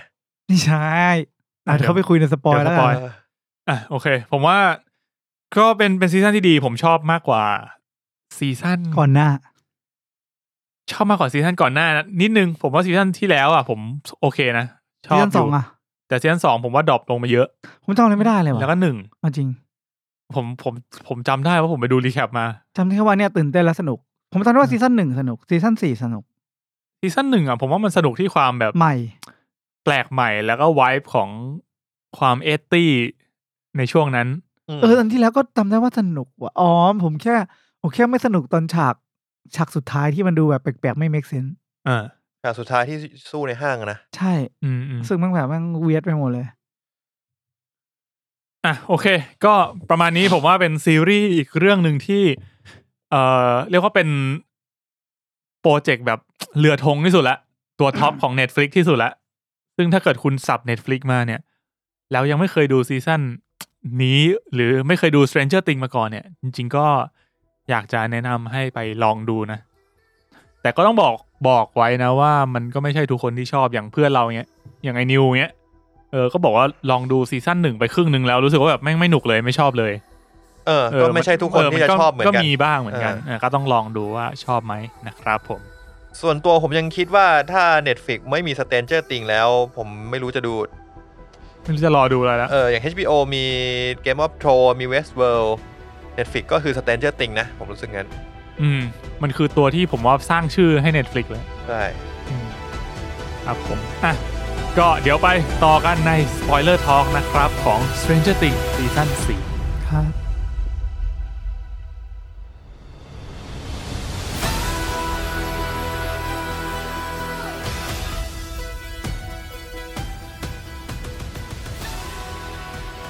โอเคครับผมปลดล็อกสปอยแล้วครับผมเราจะไล่ไปยังไงดีวะคือผมจะบอกว่าเราจะไม่ไล่เป็นอาจจะไม่ได้ไล่เป็นตอนเรื่องขนาดนั้นมันอาจจะเป็นแบบพูดถึงเป็นซีนไปอะไรอย่างนี้ที่ชอบซึ่งมันอาจจะไม่ได้เรียงแล้วก็อาจจะแล้วแต่ว่าเรานึกออกเมื่อไหร่ผมบอกอย่างนี้ผมหลับเยอะมากเลยซีซั่นเนี้ยทำไมมันน่าเบื่อผมดูตอนกลางคืนมึงดูตอนจริงๆต้องบอกว่ามึงดูเรื่องไหนเนี่ยมึงก็หลับได้รู้สึกมึงดูแล้วมึงหลับบ่อยมากตอนดึกคือดูกลางวันไม่ได้ไงเพราะมันดูเที่ยงแล้วมันไม่จบไงก็เลยไปดูกลางคืนแล้วมันก็แบบบางช่วงแรกๆอ่ะย้ายคอนโดไงมันก็แบบเหนื่อยหลับแต่ทีเนี้ยก็เลยกูเลยใช้เวลาดูกับมันเยอะแบบเหมือนเราหลับไปนิดนึงแล้วเราก็สะดุ้งตื่นขึ้นมาเชี่ยมันถึงตอนนี้แล้วว่ะไม่เป็นไรเดี๋ยวตอนกลางวันกูรอกลับมาดูมีเหตุการณ์อย่างเงี้ยประมาณ 2-3 ครั้งเพราะว่ามันที่อย่างที่บอกมันมีการตัดบางช่วงที่น่าสนใจตอนแรกมาแล้วมันก็สวิตช์กลับไปพวกฉากที่กูไม่ได้อยากดู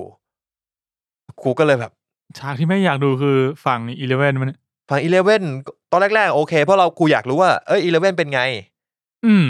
พอไปใช้ชีวิตกับคนปกติแล้วเป็นยังไงไอ้ฮอปเนี่ยกูไม่อยากดูกูไม่แคร์ฮอปเนี่ยเพราะความรู้สึกคือถ้ามึงจะให้ฮอปตายในคุกเคียนี่มึงไม่เล่าหรอกมึงก็ให้แม่งตายในซีซั่นที่แล้วไปเลยแปลว่ามันต้องรอดออกมาได้ยังทางใดก็ทางนึงแล้วเราก็เห็นตั้งแต่ซีซั่นที่แล้วว่าไอ้คุกเคียเนี่ยมันมีเดโมกอร์กอนสุดท้ายมันก็ต้องสู้กับเดโมกอร์กอนเรารู้ตั้งแต่ตอนจบซีซั่นที่แล้วใช่แล้วมันได้สู้กับเดโมกอร์กอนตอนไหน EP 6 ก็จริง ตอน มัน ดูอ่ะกูลืมไปเลยว่าในตัวอย่างอ่ะมันน่าจะได้เจอกัน แล้วพอดูก็แบบตอนที่มันเกือบหนีได้แล้วอ่ะกูแบบเฮ้ยเหี้ยจะได้แล้วว่ะแล้วกูก็คิดว่าเหี้ยมันง่ายไปป่าววะนั่นดิง่ายไปซึ่งมันไม่ต้องทำขนาดนั้นก็ได้มันก็แบบมันไม่ต้องทำให้มันไปแดกเนยถั่วอะไรอยู่ในโบสถ์ก็ได้มึงก็ไม่ต้องทำให้มันหลุดมาได้ตั้งแต่แรกเลยก็ได้ไหมมันอาจจะมันดูเหมือนคือผมว่ามันโอเคนะแต่ว่ามันทำให้เรื่องมันยาวขึ้นไปอีกมันทำให้เรื่องยาวขึ้นไปอีกแต่ว่าถามว่ามันเล่าดีไหมมันก็ผมว่ามันเล่าดีแต่แค่ความรู้สึกคือเรื่องของฝั่งฮอปเนี่ยอาจจะทำมันไม่น่าสนใจน้อยที่สุดไม่น่าสนใจเท่ายิ่งกว่าฝั่ง L อีกเหรอฝั่งฮอปฝั่ง L มันจบเร็วไงแต่ฝั่ง L มันจบเร็วนะประมาณ EP 2เจอไหมไปฟาดหน้าคนอื่นเขาก็จบก็คือช่วงที่มันไม่น่าสนใจก็จบแล้วเพราะมันกลายเป็นการBreaking Bad ละหลังจากนั้นจริงๆมันจบเร็วมันจบเร็วมากนะคือเหมือนกับฟาดหน้าแล้วก็โดนตำรวจมาบ้านใช่แล้วก็โดนจับไปฮะแล้วทีนี้มันก็เลยแบบอ้าวตำรวจจับไปต้องยังไงต่อต้องยังไงต่อแล้วก็มีด็อกเตอร์จากซีซั่นที่แล้วมาเคลียร์ทุกอย่างจบเลยไอ้ที่มึงฟาดไปอ่ะไม่เกิดอะไรขึ้นก็เลยเหมือนแบบทิ้งไว้ตรงแบบอ้าวอ๋อเหรอแล้วที่กูดูรำคาญตอนแรกมาเพื่ออะไรเนี่ยแต่ว่าเรื่องนี้ต้องบอกว่าดำเนินการโปรเซสของเรื่องคอของเรื่องคือตัวร้ายคือการมาของเวกน่า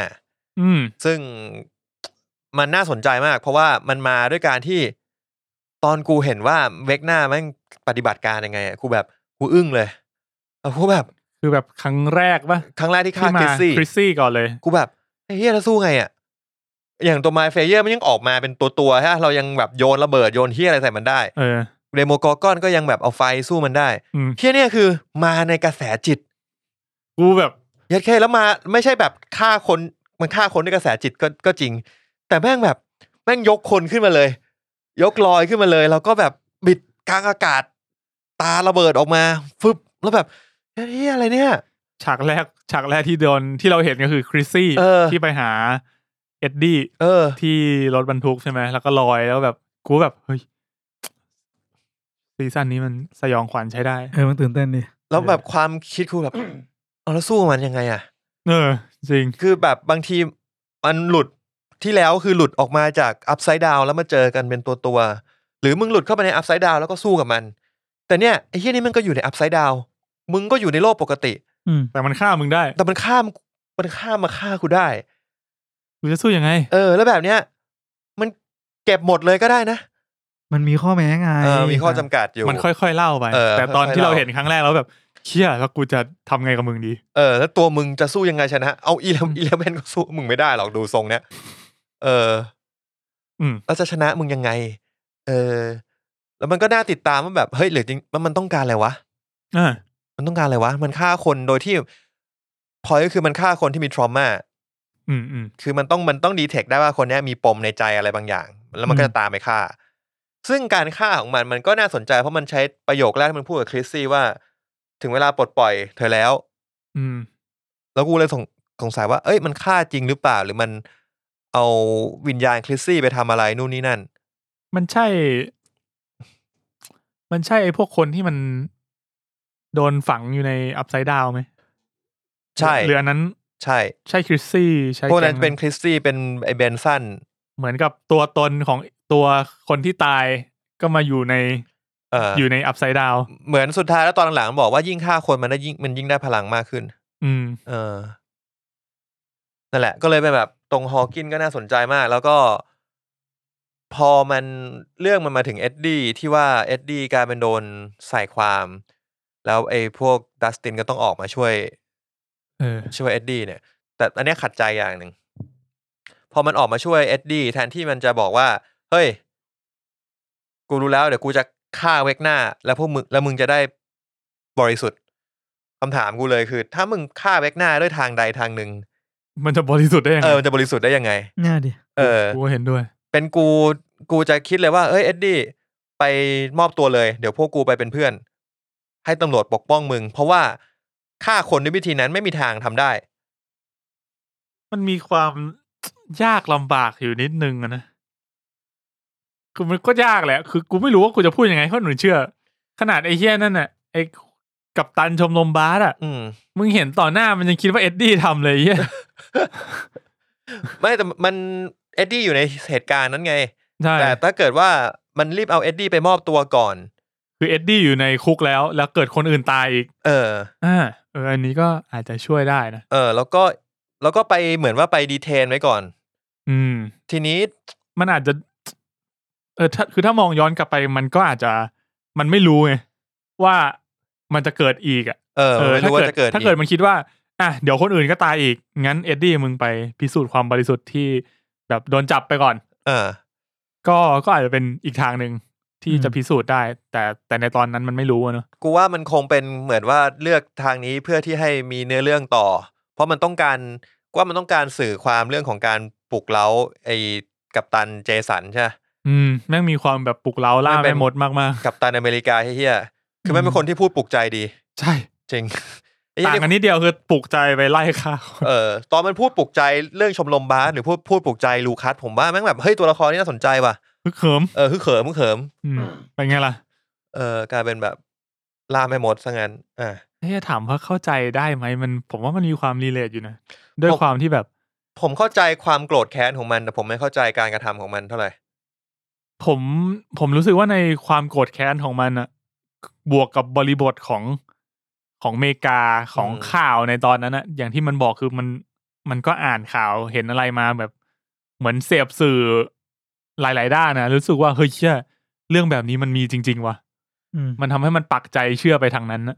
แต่ผมอาจต้องถามย้อนไปนิดนึงว่าไอ้ฮอว์กินเนี่ยจริงๆคนมันน่าจะ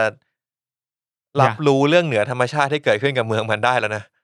แต่มันไอ้นี่มันก็น่าจะเข้าใจได้ว่าไอ้เชี่ยนี่มันอาจจะไม่ใช่ฝีมือของไอ้เด็กส้นตีนนี่หมายถึงไม่ใช่หมายถึงฝีมือของเอ็ดดี้เพราะว่ามันเคยเกิดเรื่องแปลกๆเกิดขึ้นกับเราเยอะมากเหมือนมันโดนปกปิดตลอดว่าอย่างไอ้เรื่องที่ห้างซีซั่นที่แล้วก็บอกว่าเป็นไฟไหม้มีหน่วยงานรัฐบาลเข้ามาเคลียร์ให้ตลอดรัฐบาลมาแบบปกปิดตลอดคนในเมืองก็คิดว่าเฮียกูซวยจังเมืองกูจริงขอย้อนกลับไปนิดนึงผมชอบไปตอนที่มันเล่น D&D มากเลยตอนนั้นกูหลับตอนต้นแต่กูจะกลับไปดูอีกรอบนึงคือผมชอบบรรยากาศการเล่าเรื่องแล้วก็การตัดสลับระหว่างการแข่งขันบาสของลูคัสกับการเล่น D&D ทอยเต๋าของแม่งความสนุกของเด็กผู้ชายทั้งสองฝ่ายแม่งทำให้การเล่น D&D ดูสนุกแบบสนุกมากแล้วอยากเล่นมากผมแค่รู้สึกว่าสำหรับคนที่เคยเล่น D&D ระหว่างที่เพื่อนแข่งบาสแล้วแบบมันจะมีว่าอย่างกีฬาสีโรงเรียนผมเนี่ยผมก็นั่งเล่นการ์ดซึ่งอีกฝั่งหนึ่งก็แข่งกีฬาสีวิ่งไล่ลิงผัดกันอะไรเงี้ยซึ่งผมก็สนุกของกูเนี่ยอย่างงี้กีฬาสีกูใช่ก็เหมือนที่เรามีกีฬาสีอีสปอร์ตสมัยนี้ครับผมซึ่งมันตัดได้ดีมันตัดแบบอันนู้นก็ลุ้นอันนี้ก็ลุ้นอันนี้ก็ตื่นเต้นนั้นก็ตื่นเต้นจังหวะทอยเต๋ากับจังหวะที่ลูกบาสกำลังจะลงห่วงของลูคัสใช่มันคือแบบความตื่นเต้นของเด็กผู้ชายทั้งสองฝ่ายทำได้ดีใช่เห็นแล้วแบบอยากได้เล่น D&D จริงจังแบบนั้นบ้างนั่นดิมีเวลาสัก 4-5 ชั่วโมงไหมพอเหรอสำหรับ1เซสชั่นเนี่ย1เซสชั่นมันจะเล่นขนาดไหนล่ะเขาเล่นกันหลายสุกไอ้สัตว์ที่เอลิก้ามาบอกว่าเนี่ยเอ็ดดี้บอกว่ามึงเป็นอะไรนะเล่นเป็นหรือเปล่าเนี่ยเอลิก้าบอกกูเป็นคลาสนี้เลเวล16แบบยินดีต้อนรับน้องนี่มันเนิร์ดใช้ได้นะเอลิก้าผมว่าเป็นตัวที่สนุกดีปากจัดดีแต่ตัวลูกพี่คือมันเรียนไม่จบไม่เหรอวะใช่มันเรียนไม่จบใช่เป็นเด็กซ้ำชั้นเป็นเด็กโคงก็ฝั่งเอ็ดดี้ก็ดีเล่าเรื่องดีแล้วก็ฝั่งแอลเนี่ยตอนแรกก็โดนบูลลี่หนักพอสมควรนะครับแล้วก็ผมมารู้สึกรำคาญตอนที่มันเอาที่ลานสเก็ตอะคือผมไม่รู้ว่าด้วยวัยวุฒิหรืออะไรสักก็ตามอะแต่ผมดูแล้วผมแบบเชี่ยเด็กพวกนี้มันไม่มีอะไรทำไงวะกูรู้สึกว่าแบบตอนมันวิ่งวนรอบแอลแล้วแบบแล้วก็ล้ออะถ้ากูแล้วกูเป็นเพื่อนแอลเนี่ยกูเอาสเก็ตโยนเข้าไปสักคู่นึงอะมึงกิ้งทั้งฝูงอะกูบอกเลยเนี่ยเราเป็นพวกประเทศแบบคนอื่นเลือกแล้วไม่ถูกใจแล้วก็ใช้กำลังเฮ้ยเรารัฐประหารเอาเงี้ยเราเรียกว่าเราป้องกันตัว อ๋อนี่ไงเราก็ต้องป้องกันประเทศอย่างแอลเนี่ยผมยอมรับว่าแอลเนี่ยใช้กำลังเกินกว่าเหตุพอสมควรมากไปหน่อยอย่างถ้าถามว่ากูสะใจไหมตอนนี้ที่นั่นโดนขออีกดอกเลยบอกเลยว่าผมต้องกดไลค์แต่ผมก็ไม่คิดว่ามันจะแบบแรงขนาดนั้นนะตอนที่มันก็เป็นประเด็นของโลกยุคนี้อยู่เหมือนกันนะมันถ้ามองว่าเหมือนแบบประเด็นที่แบบว่าเรามีคนโดนบูลลี่ด้วยคำพูดแล้วเราใช้กำลังตอบโต้แล้วความมันคือมันมีความอายุติธรรมอยู่ไม่แต่ว่าที่แอลโดนไม่ใช่กำลังอย่างเดียวไงไม่ใช่คำพูดอย่างเดียวไงมันเป็นการโดนแกล้งด้วยฟิสิกอลแกล้งด้วยสาดน้ำใส่ humiliation ด้วยแบบการคือไม่ได้เป็นการเดินมา physical แล้วมีการแบบถ่ายวิดีโอเก็บไว้เอาไปเผยแพร่อย่างเงี้ยอันนี้จริงๆมันก็เกินกว่าคำแบบเกินกว่าคำพูดก็ถามว่าชอบไหมช็อตนั้นก็ชอบที่ฟาดไปแต่ก็รุนแรงต้องยอมรับว่ารุนแรงเกินกว่าเหตุรุนแรงครับไม่ได้ปฏิเสธไม่ได้สนับสนุนความรุนแรงขนาดนั้นรุนแรงจริงครับแต่ว่าถามว่านั่นแหละครับตามที่พูดไป ผมเชื่อว่าหลายๆคนรู้สึกเหมือนกันว่าแบบมึงควรโดนอีสัตว์ควรโดนแหละแต่แบบมันก็เจ็บอ่ะนะมึงเจ็บกูเข้าใจแต่เรื่องมันก็โซเร็วมากด็อกเตอร์มาช่วยแล้วกูก็ไม่คิดว่าไอ้ฝั่งทหารที่มันมาแต่ก่อนกูอาจจะไม่คิดนะว่าทหารจะเหี้ยขนาดนี้แต่ปัจจุบันเราก็ได้เห็นอะไรหลายๆอย่างเราก็เลยคิดว่าทหารก็เหี้ยประมาณนี้แหละผมว่ามันมีวิธีในการแก้ปัญหาและมองประเทศไม่เหมือนกันเหมือนอย่างที่มันพูดใช่ไหมมันพูดว่าเรามี2ตัวเลือกนะว่าไอ้ My Slayer ของพวกมึงเนี่ยไอ้ตัวร้ายจากโลกนู้นมันโผล่มาฆ่าคนอีกแล้วโดยไม่มีปีมีคุยหรือว่ามันเกิดจากพลังจิตของสัตว์เลี้ยงตัวน้อยของคุณล่ะผมเลือกที่จะเชื่ออย่างหลังมากกว่านะครับซึ่งถามว่ามันพูดถูกไหมพอมึงหนักอย่างนี้แล้วกูไม่นึกถึงไอ้เหี้ยนั่นเลยสัตว์ทำไมวะนึกถึงตอนเรียนรดเลยซึ่งถามว่าออปชันมึงเลือกช้อยนี้ใช่ไหมแต่ไอเหตุการณ์ที่เกิดขึ้นจากมุมมองของเราไอ้เหี้ยอีกช้อยนึงที่มึงพูดมาแม่งถูกต้องเป๊ะเลยถูกไหมเพียงแต่ว่าในมุมมองของมันก็เชื่อทางนั้นจริงๆมันควรจะสืบไหมว่าแบบเฮ้ยเหตุผลที่แท้จริงคืออะไรนึกออกไหมจริงๆมันก็ถามว่าถ้ามองในมุมมองนั้นมันก็น่าเข้าใจไหมคือมันก็อาจจะพยายามตามหาตัว L ไง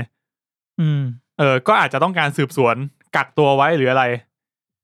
ซึ่งในเมื่ออีกฝั่งหนึ่งเลือกจะหนีแต่ฝั่งเนี้ยมันก็ค่อนข้างเอ็กซ์ตรีมนะแม่งก็ทรมานแบบจัดๆเลยนี่แปลว่าไอ้เหี้ยวอลลุ่ม2เนี่ยมันก็ต้องเจอไอ้ทหารแก๊งเหี้ยเนี่ยตามมาเจอ L แล้วด้วยใช่ไหมใช่น่าจะไปจนถึงนั่นละและ L ก็จะได้โชว์พลังที่ได้กลับคืนมาสู้ต่อก็จะเป็น LVS World vs Underworld Upside Down World กูคิว all อย่างเดียวเนี่ย L มันเก่งไว้ละ L คานาทีนเปล่านี่นะครับแต่พอนึกถึงพาร์ท L กูก็นึกมันมีช่วงหนึ่งที่ทำให้รู้สึกว่าแบบมันจะกลับไปเป็นแบบว่า LVS everything อีกแล้วคือมันมีความแบบอย่างซีซั่นเนี้ยที่มันเล่าผมชอบมากเลยนะแต่ถ้ามันกลับไปเล่าแบบทุกอย่างขึ้นอยู่กับ L สู้นู่น L ชนะนี่ L จัดการนู่นมันรู้สึกว่ามันพล็อตดีไว้มันง่ายไปเอาจริงป่ะวันนี้ผมลืมพูดผมว่าอีพล็อตดีไว้การที่ L มันจะกลับมามีพลังผมรู้สึกมันดูแบบมันดูพยายามมากเลยจริงผมก็ไม่ค่อยชอบเหมือนแบบสุดท้ายแล้วมึงก็ต้องกลับมาใช้พลังครับ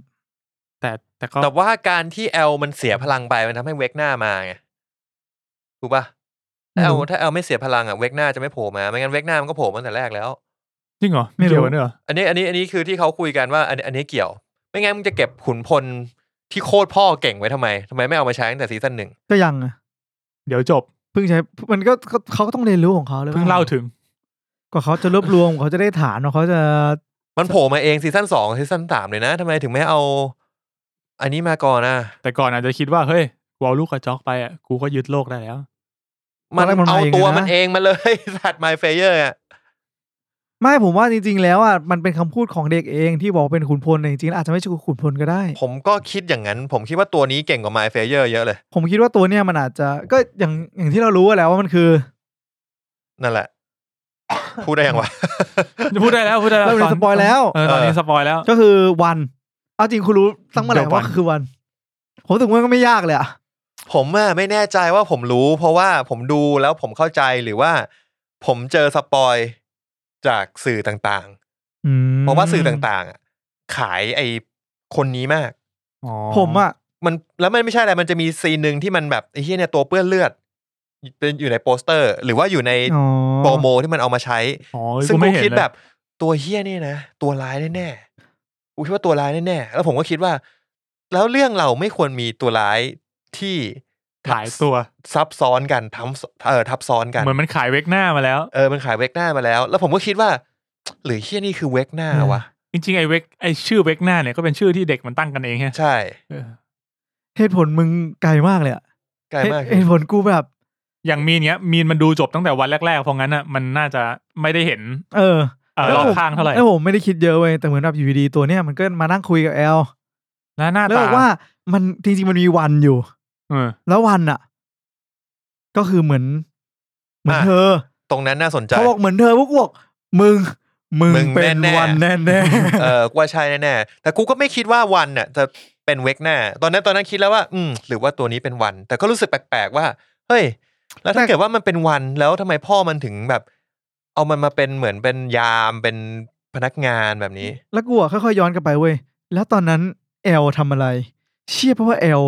แม่งสู้กับผู้ชายคนนี้แล้วมันสู้กับวันแล้วมันชนะวันแล้ววันแม่งเป็นคนที่มีพลังจิตแล้วไอ้เหี้ยเนี่ยแม่งเป็นตัวละครที่ไอ้เหี้ยนั่นก็มีพลังจิตไอ้เหี้ยนั่นก็มีพลังจิตที่เป็นตัวโกงไอ้เหี้ยหรือว่าไม่มั้งกูคิดไม่มั้งแล้วพอฉากสุดท้ายแม่งใช่เว้ยบอกเหี้ยเขาตื่นเต้นเรียกว่าแบบกูว่ามันเลย satisfy มากเลยฉากสุดท้ายเพราะว่ากูอินมากแต่สุดท้ายเพราะว่าเชี่ยมันเอาจริงว่ะเพราะว่ามันขมวดมันเป็น2สตอรี่ไลน์ที่ขมวดกันดีแล้วเสือกตรงกับทฤษฎีที่แบบเฮ้ยมันค่อยๆหินเราไว้เรื่อยๆแล้วแบบเฮ้ยพอมันเฮ้ยใช่ว่ะไอ้เหี้ยมันจะรู้สึกฟินเว้ยผมว่าที่ของผมที่เซอร์ไพรส์สุดคือตอนที่รู้ว่าไอ้เหี้ยวันแม่งเป็นลูกของวิกเตอร์อันเนี้ยตรงนั้นตอนที่แบบเซอร์ไพรส์แบบไอ้เหี้ยเราเห็นหน้าลูกชายของวิกเตอร์แล้วเห็นหน้าแล้วลูกชายกูเห็นว่ามันซึมๆแล้วมันเหมือนกล้องเหมือนพยายามจะไม่โฟกัสลูกชายในช่วงที่มันเล่าสตอรี่ตอนแรกๆแล้วคือกล้องมันโฟกัสวิกเตอร์ชัดๆเลยแล้วเราก็แบบเราก็เห็นหน้าทุกคนแล้วกูจำหน้าเมียมันไม่ได้ด้วยซ้ำเราก็โฟกัสแล้วพอมันมาเล่าอีกครั้งหนึ่งแค่ภาพเดิมแต่เปลี่ยนไปโฟกัสที่วันไอ้เหี้ยตรงนั้นที่แบบเฮ้ยเชี่ยแม่งแบบเป็นการเล่าเรื่องที่ดีมากใช่รู้สึกว่ามันดีมากใช่ถึงแม้ว่าแบบไอตัววันกับเวกหน้าอย่างเงี้ยมันเราพอจะรีเลทได้แต่ไอตรงที่เป็นวันเป็นลูกของวิกเตอร์อันเนี้ยผมไม่รู้มาก่อนเลยเพิ่งมาเซอร์ไพรส์ตอนที่แบบมันมาโฟกัสวันตอนจบอันนี้จริงอันเนี้ยผมรู้สึกว่าแบบไอ้เชี่ยแม่งเป็นการเล่าเรื่องที่แบบรู้สึกแบบสุดยอดใช่อันนี้จริงนี่จริงก็ไอ้เหี้ยเรียกว่าถีบทะลุมิติของจริงครับของแอลทะลุไปเลยโอ้แต่กว่าที่ผมจะรู้ว่าวันเป็นเวกหน้าเนี่ยผมก็นานกันนะผมดูแบบไหลไปเรื่อยเริ่มมาเอะใจว่าไอ้เหี้ยเนี่ยมันต้องเป็นอะไรสักอย่างหนึ่งอะตอนที่มันพยายามจะช่วยแอลแล้วพอมันโดนกระทืบอะไม่เชิงกระทืบหรอกโดนช็อตไฟฟ้ามันมีจังหวะที่แบบเราตังหงิดในใจนะว่าแบบตัวเนี้ยตัวร้ายตัวเนี้ยมันต้องมีอะไรสักอย่างคือตอนแรกคิดว่าตัวเนี้ยน่าจะตัวร้ายแน่ๆสักพักนึงแบบเชี่ยหรือมันตัวดีวะตอนที่มันเหมือนพยายามจะช่วยแอลวะมันจะมีความลังเลแบบเพราะมันแสดงออกแบบจริงใจอ่ะแบบเรารู้สึกว่าเอ้ยมันจริงใจอ่ะแต่ว่าตอนแรกๆที่มันมาคุยกับแอลอ่ะเหมือนมันมี hidden agenda นี่ผมว่าแปลว่าการแสดงเขามันใช้ได้นะมันดีมากนะมันทำให้เราแบบขนาดกูตาหน้ามึงแล้วว่ามึงตัวร้ายมึงน่าจะตัวร้ายแต่ว่ามันเล่นจนแบบเริ่มคอนวินส์ว่าเฮ้ยหรือมึงตัวดีหรือมึงมาช่วยแอลจริงๆวะแล้วจนมันแบบเฉลยว่าอ๋อกูตัวร้ายจริงแหละแต่จริงๆในมุมมองของมันก็พยายามช่วยแอลนะมันช่วยแอลจริงๆมันพยายามช่วยจริงๆจนแอลมันรีเลทกับแอลใช่จนแอลมันไม่โอเคมันพยายามต่อต้านมันถึงสู้กันทีหลังเนาะซึ่งตอนนี้กูยังอยากรู้เลยว่าถ้าสองคนนี้เจอจริงๆแล้วอ่ะจะยังไงต่อเว้ยหมายถึงหลังจากนี้ฮะพาร์ท 2คือส่วนตัวผมเองผมยังรู้สึกว่าเขาสองคนไม่น่าจะ ฆ่ากันตาย ไม่น่าจะเกลียดกันจนแบบฆ่ากันตายใช่วันน่ะก็ยังผมรู้สึกว่าวันแคร์ไหมเรื่องกูไม่รู้ว่าเขาแคร์ไหมวะกูไม่รู้แต่กูรู้สึกกูแค่คิดว่าทำไมวันถึงไม่ฆ่าป๊าทั้งที่มันฆ่าทุกคนแต่ป๊ารอดมาได้ยังไงไม่เห็นป๊าล่วงไปนี่โดนหินทับไงโดนหินเหรอเหมือนมันปึ้งมาแล้วหินก็ทับป๊าอยู่เหมือนกระเด็นไปแล้วตัวที่มันเห็นนะมันฆ่าหมดเลยแต่ป๊ามันสลบแล้วหลบแล้วอยู่ใต้หินพอดีเรียกว่าโชคดีหนังมันตั้งใจครับไม่หรอกว่ามันอาจจะมีประเด็นรายการเป็นว่าป๊าเนี่ยคือ My Player เอาแย่เดอะวันเฮียเนี่ยซีซั่นอะไรนะพาร์ท 2ป้าถ้าเป็นจริงกูไม่ดูต่อแล้วนะจริงเหรอไม่หรอกมันกลายเป็นสุดยอดทฤษฎีเลยนะเว้ยเชื่อว่ามันน่าเบื่อว่าไม่ คือกูว่ามันไม่ควรเล่นมุกนี้บ่อยเหมือนอารมณ์แบบว่าตัวร้ายจากมันไม่มีผลเว้ยคือแบบว่าป้าว่าเนี่ยกูกลับมาปั้นอีเลเว่นให้มีพลังใหม่เพราะกูจะใช้พลังมึงเพราะจริงๆกูคือ My Player เงี้ยนะไอ้เหี้ยเลอะเทอะไปดูงกกูหน่อยปะกูดูมาแล้วครับไม่หมายความว่าคืออย่างอันเนี้ยก็คือมันมีตัวตนอยู่ในอัพไซด์ดาวถูกป่ะแต่ป้ามันมีตัวตนจริงอยู่ในธรรมดาแล้วมันก็มี My Player อยู่ในอัพไซด์ดาวแล้วกูคิดว่ามันไม่ควรจะแบบมี2ร่างพร้อมๆกันเลยไม่ชอบ My Player มันยังเอาจิตบางส่วนมาอยู่ในวิวเลยเหมือนปล่อยเป็นปรสิตมางั้นถ้าขอกลับมาที่ฝั่งแก๊งเด็กหน่อยที่มีนพูดถึงลูคัสไอ้เชี่ยกูพูดจริงนะพอเราไปพูดถึงวันเรื่องพูดถึงเวกหน้านะเรื่องที่เหลือจืดหมดเลยกูบอกเลยมันคนละสไตล์คือกูไอ้เชี่ยคือบอกตรงว่าตอน7ฉากขมวดอะมันคือสุดเลยอะมันคือแบบมันดีสุดแล้วมันดีจริงมันทำให้ความรู้สึกเหมือนแบบซีซั่นนี้ไม่รู้ว่ามันจะเฟลอะไรมามันแบบลิฟต์อัพขึ้นมาสัสๆเลยใช่กูคิดถูกมากที่กูแบบไม่ได้ดูจบทันทีแล้วกูรอนิดนึง2 อาทิตย์เท่านั้นเว้ยทนดูObi-Wanจบแล้วกูได้ดู Stranger Things ละระหว่างนั้นก็ดู Miss Marvel ไปเพลินๆโอเคอะไรแบบมาสดใสบ้างดู Stranger Things เสร็จไปดูObi-Wan มันรถไฟฟ้าความรู้สึกกูแบบอัพไซด์ดาวน์สุดๆแต่มันทำให้กูนั่งรถไฟฟ้าผ่านหลายสถานีไปได้มึงนั่งเฉยๆมันก็ผ่านหลายสถานีนะแบบลดความรู้สึกในใจคือมันเร็วขึ้นมีอะไรทำมีอะไรทำเมื่อกี้มินตอนแรกเห็นบอกว่าจะพูดถึงดราม่าของฝั่งลูคัสด้วยอินเว้ยเป็นไงครับหมายถึงว่ามันมีเพื่อนผมบางคนบอกไม่ make sense เว้ยแต่สำหรับผมว่ามัน make sense มากเลยอันนี้คือเรื่องที่มันที่อีกคนนึงคือเพื่อนก็แบบเป็นเพื่อนด้วยกันมาจนถึงตอนนึงอ่ะแล้วกับแม็กใช่ไหมไม่ใช่กับก็เพื่อน2 กลุ่มที่แบบว่าเฮ้ยนี่มันเป็นแบบบาสแมตช์สำคัญ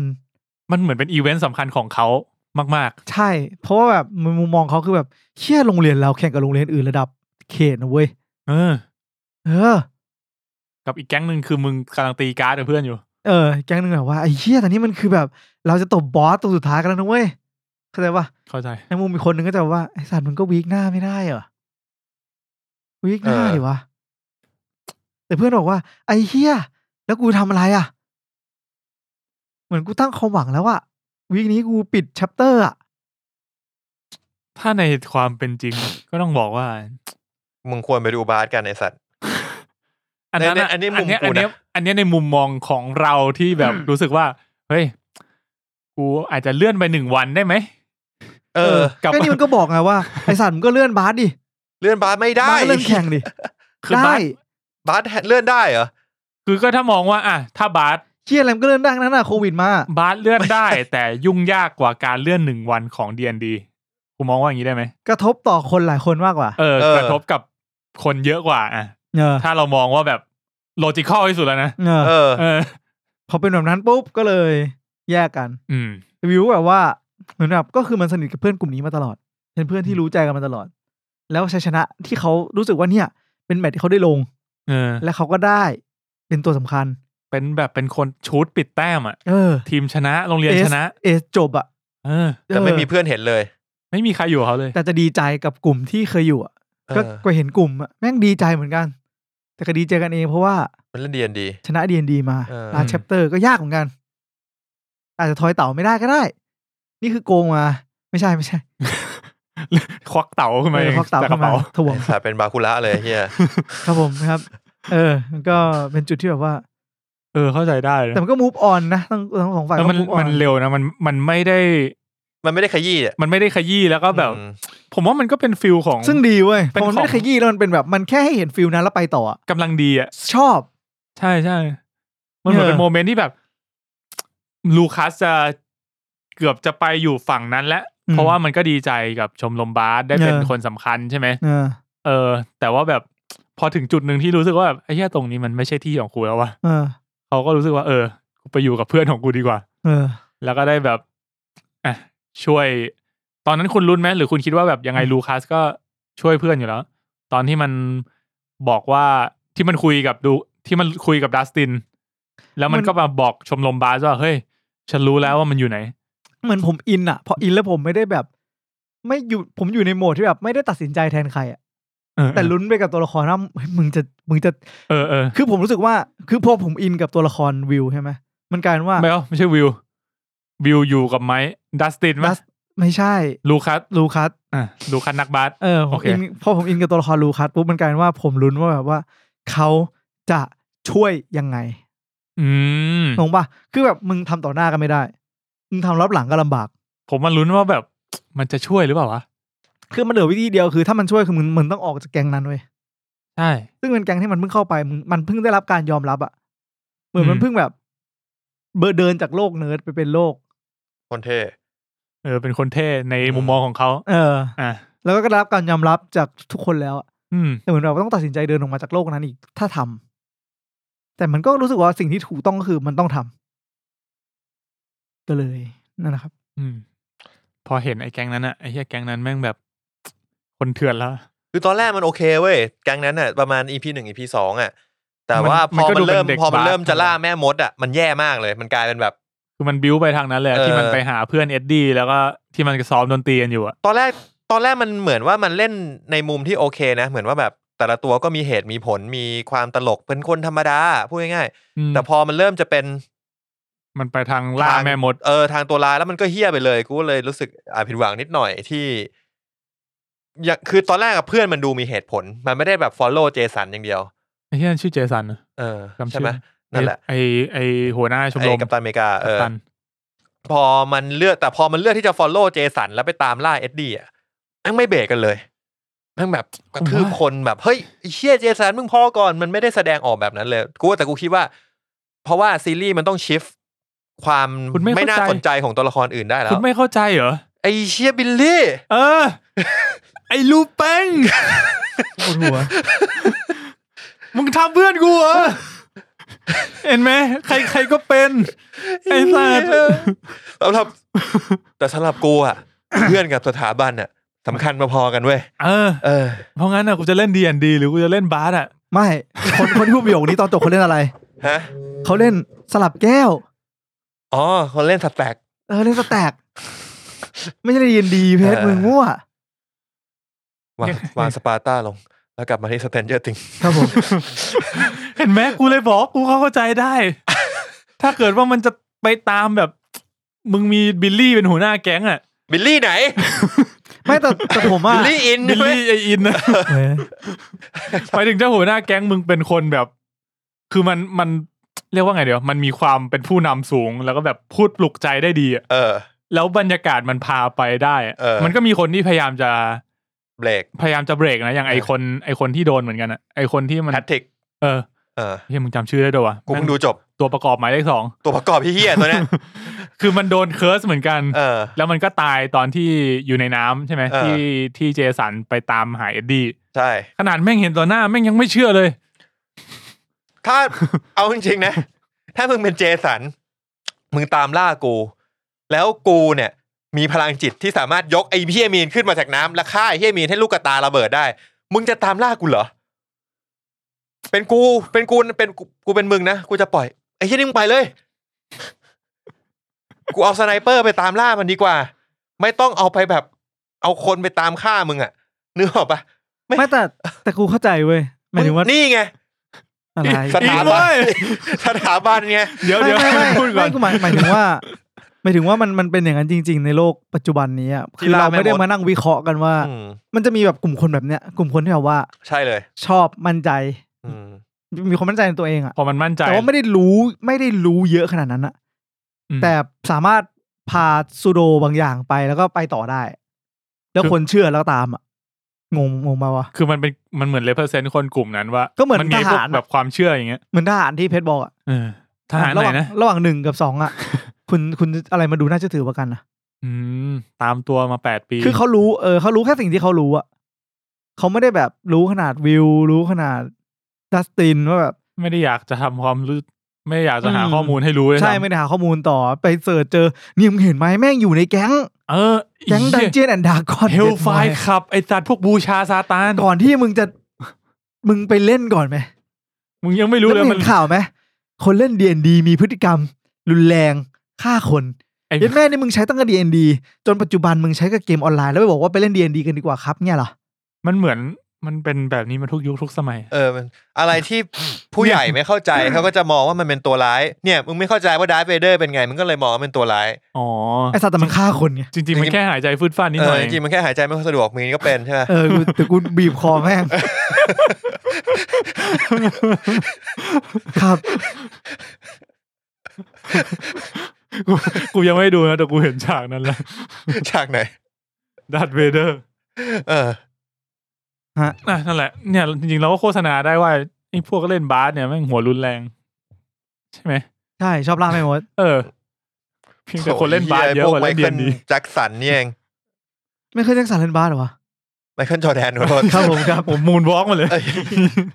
ไอ้เหี้ยแจ็คสันก็อาจจะเล่นบาสก็ได้ทำไมวะในวันที่ตอนออกไปนี่อาจจะเป็นรอบท้ายๆแล้วนะครับรอบท้ายไงของ NBA Final ระหว่าง Golden State Warriors จากฝั่งตะวันตกเจอกับบอสตันเชลติกมีใครที่ผมรู้จักบ้างไหมสตีเฟนเคอรียังอยู่ใช่ไหมยังอยู่กับโกลเด้นสเตทครับผมย้ายไม่ได้แล้วบ้างไอ้เหี้ยนี่มันสตีเฟนเจอราร์ดแห่งโกลเด้นสเตทวอริเออร์แต่เขาแค่ได้แชมป์ครับซึ่งตอนนี้เสมอลิเวอร์พูลนะตอนนี้ที่ผมดูอยู่ณปัจจุบันเนี่ยเสมอ 2-2 มั้งเดี๋ยวไปถึงตอนนี้มันเล่น5เซตมันเล่น5เซตไปกลับไปกลับ5เซตคือ5นัดโอเคคุณว่าแบบนี้เวิร์กไหมผมไม่ชอบแต่ว่ามันบอลกับบาสไม่เหมือนกันไงสำหรับผมบอลเตะ5นัดเพื่อได้แชมป์ผมว่านักกีฬาแทบจะลงไปกราบผู้ตัดสินเพียผมไม่ไหวแล้วที่เขาเล่น5นัดคือแบบชนะ3ใน5ก็คือแชมป์แล้วอย่างงี้ป่ะใช่ BO5 ใช่ชนะบ้านเราชนะบ้านเขาชนะบ้านเราจบชนะบ้านเราชนะบ้านเราชนะบ้านเขาจบเขาจะไม่มีแข่งสนามกลางจริงๆก็น่าสนใจนะแต่ใช่มันก็ดูแฟร์ไหมมันดูขายตั๋วได้เยอะเว้ย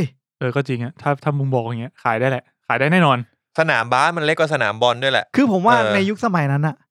กฎแบบเนี้ยแม่งเมคเซนส์มากแล้วยุคเนี้ยคุณว่ายังไม่เวิร์กอะยุคนี้จริงๆมันโอเคหมายถึงว่าในยุคแบบสมัยที่มึงการเดินทางยากอะมึงเลือกได้ยากนะเว้ยเอ้าไอ้สัตว์บอสตันกูชิงมึงก็ต้องมาแข่งบอสตันดิวะมันก็เลยไอ้เหี้ยมาเพราะมันเป็นคืนนี้มันจะแบ่งเป็นสนามเย้าสนามเยือนคือมันจะแบ่งเป็นเวสต์โค้สกับอีสต์โค้สแล้วก็แข่งลีกกันอย่างนั้นใช่สุดท้ายมันเหมือน NFL มันจะเป็นเวสกับอีสต์แล้วก็แชมป์ของทั้งเวสกับอีสต์ก็มาเจอกันเองจะเป็นไฟนอลก็คือจะเป็นแบบแพ้คัดออกสุดท้ายทีนึงลองนึกแบบท็อป10 2ฝั่งมาเจอกันอะไรประมาณนี้แล้วพอเสร็จแล้วลองคิดถึงแบบไทยในสมัยที่เครื่องบินยังไม่ฮิตขนาดนี้ผมมีคำถามด้วยแล้วรอบอื่นๆเขาแข่งกันแบบเย้าเยือนเหมือนกันไหมที่ไม่ใช่ไฟนอลน่าจะเก็บเป็นราวโรบินมั้ยเก็บราวครับโอเคน่าเจอกันหมดแล้วก็ในฝั่งเดียวกันแล้วก็สุดท้ายก็เอามาเพลย์ออฟใช่อเมริกาชอบเพลย์ออฟอเมริกาคือคล้ายๆ NFL น่าจะอย่างนั้นประมาณนั้นพอเข้าใจแล้วเดี๋ยวนะตอนนี้มันเท่าไหร่ 2-2 อยู่2-2ครับผมโอ้เช็ดเคสูสีแบบขายตั๋วได้เต็มแม็กเลยดิ5นัดเลยครับเดี๋ยวนะถ้าสมมุติมันแข่ง3เนี่ยมันแข่ง5แมตช์นัดหน้าวันที่13ครับเดี๋ยวฟังก่อนนัดหน้าแข่งที่ไหนคือมีมันอย่างงี้มันเย้าเยือนแล้วยังไงแล้วนัดสุดท้ายเจอใครเจอที่ไหนมันเย้าเยือนเย้าเยือนยังไงนะก็คือ2-1-1-1อ๋อกูเข้าใจแล้วเย้าเยือน1-1-1คืออะไรคือมันจะต้องมึงจะต้องชนะมากกว่าต้องชนะให้ได้2แมตช์เป็นอย่างน้อยสมมุติแข่งบ้านเชลติก2เกมแข่งบ้าน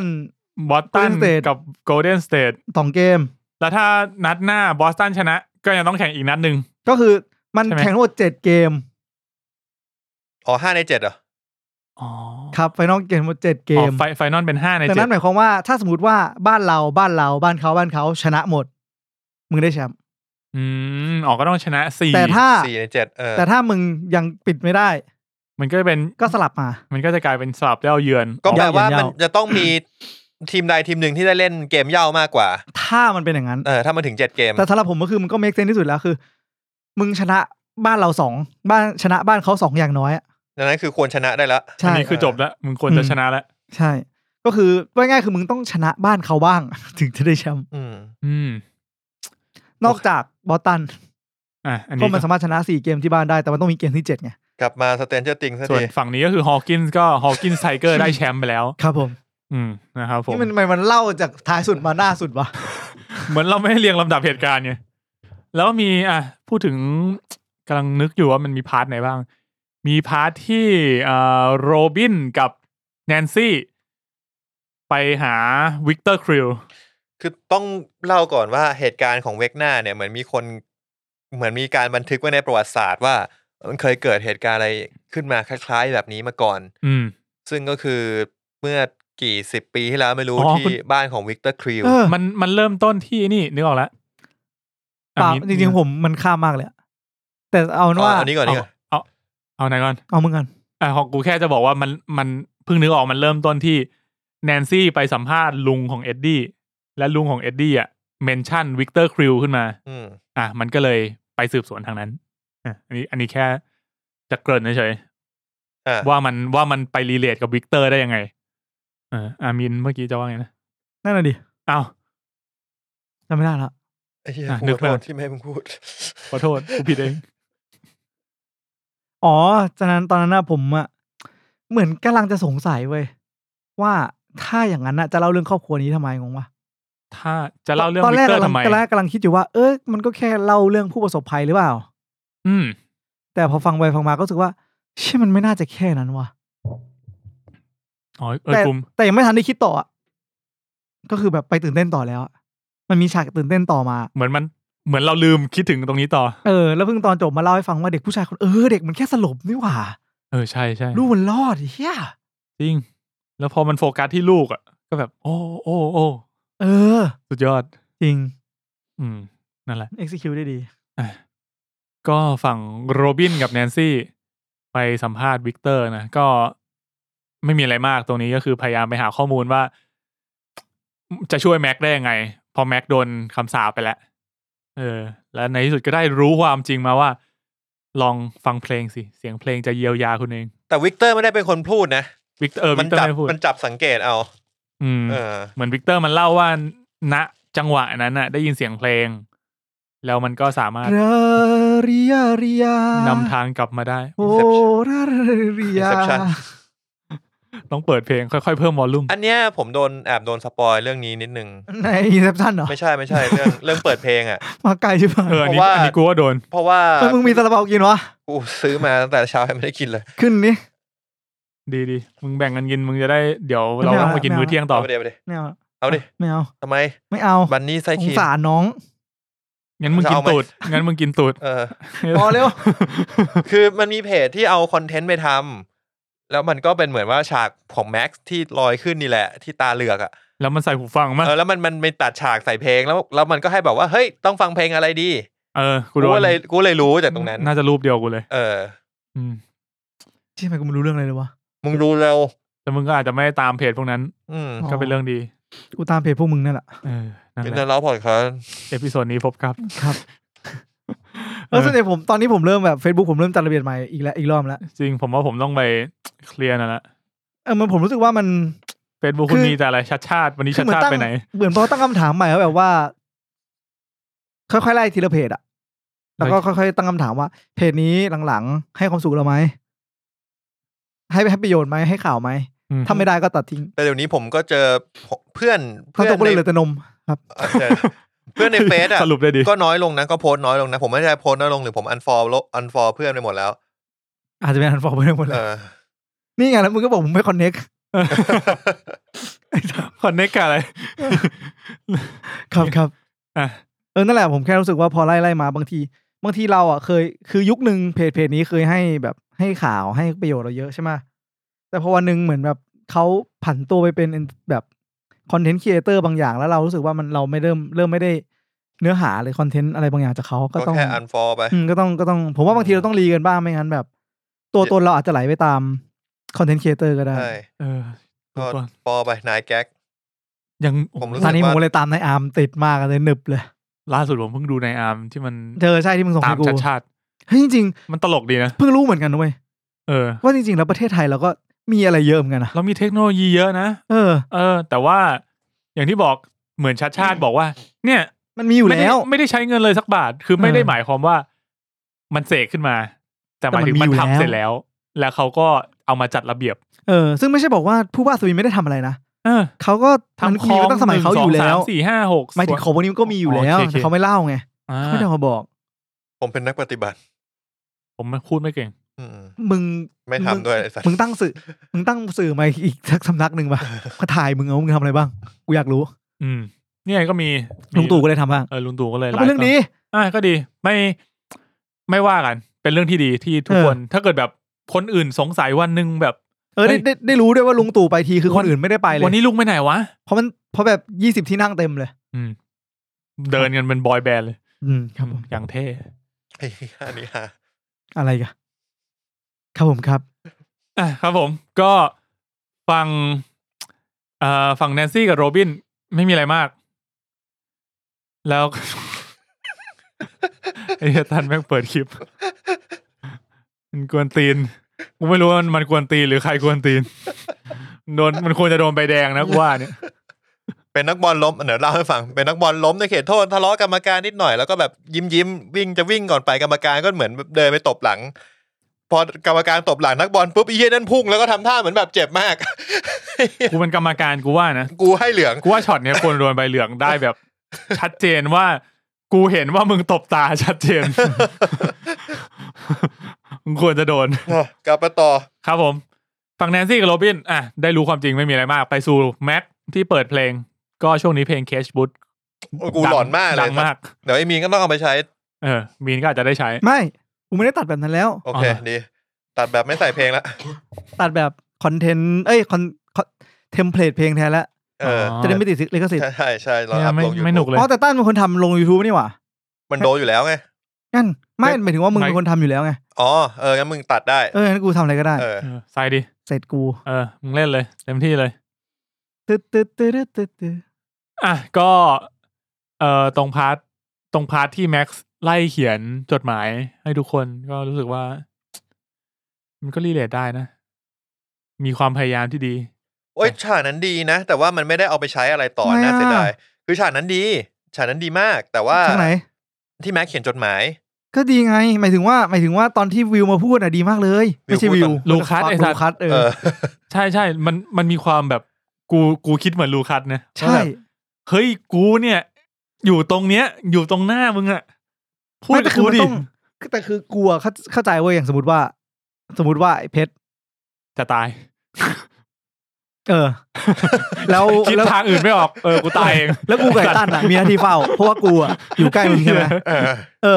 คนที่พูดประโยคแบบนั้นก็ต้องเป็นพลอยเว้ยกูกับตั้นพูดไม่ได้มันไม่ใช่อยู่ในโหมดที่กูจะไปพูดแต่มึงคิดดูดิกูไปจับมือเพชรมึงต้องคุยกับกูสิกูอยู่ตรงนี้กูยังมีชีวิตเงี้ยกูไม่ไหวว่ะกูไม่คุยกูคงบอกมีนเฮ้ยมีนเล่นเกมกันมันแบบไม่ต้องรอให้มึงตายห่าหรอกไอ้สัตว์ไม่ใช่มูดเข้าใจว่ามันต้องแบบเป็นคนที่ใกล้กว่านั้นเป็นความสัมพันธ์อีกแบบนึงนะมันต้องใกล้กว่านั้นจริงจะพูดได้ไม่แต่แม็กกับลูคัสมันเคยเป็นแฟนกันนี่ใช่ก็คือเหมือนกับว่าลูคัสเป็นคนที่เหมาะสมแบบจะให้ดัสตินหรือให้สตีฟมาพูดอะไรเงี้ยคือสตีฟก็คงจะแบบเชี่ยมเขียนทำเพี้ยอะไรวะสตีฟกูไม่เห็นแม่งพูดเพี้ยอะไรนอกจากด่าดัสตินในสัตว์ซีซั่นเนี้ยสมมติดัสตินฉลาดเงี้ยดัสตินก็รู้หมดมันก็แค่บอกกับเราเว้ยมันจะเขียนจดหมายทำเพี้ยอะไรวะมึงทำไมไม่คุยกับเราวะแต่มันก็จะไม่ไปพูดกับ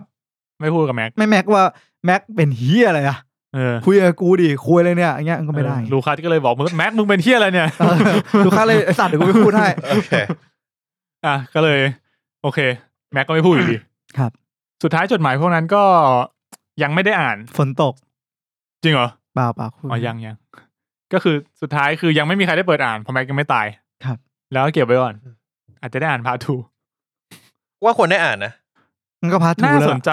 เฮียตัน ทำไม มึงแช่งแม็กอะ อ้าวไอ้แม็ก ไอ้เหี้ย ลาก่อน แม็กไอ้อ๋อ เดี๋ยวคนละแม็กกัน อ๋อ อ่ะก็มีตัวละครตัวไหนน่าสนใจอีกฝั่งสตีฟไหมก่อนไปถึงฝั่งสตีฟมาที่ฝั่งจืดจางก่อนดีกว่าฝั่งโจนาธาน ไอ้เฮียโจนาธาน โจนา จ ธาน นทานเมากัน สายเขียว อย่างเดียว เรื่องเดียวที่กูชอบฝั่งโจนาธานอะ ตอนไหน คือสิ่งที่เพิ่งถูกกฎหมายบ้านเรามา ไอ้เหี้ยไอ้ตัวไอ้เพื่อนมันชื่ออะไรนะ อากาล โคตรเท่ อากาย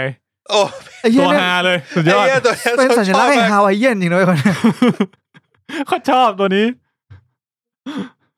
แม่งใช่อ่ะ มันเหมือนไอ้เชี่ยนี่เลย ในแอนแมนอะไมเคิลเบนย่า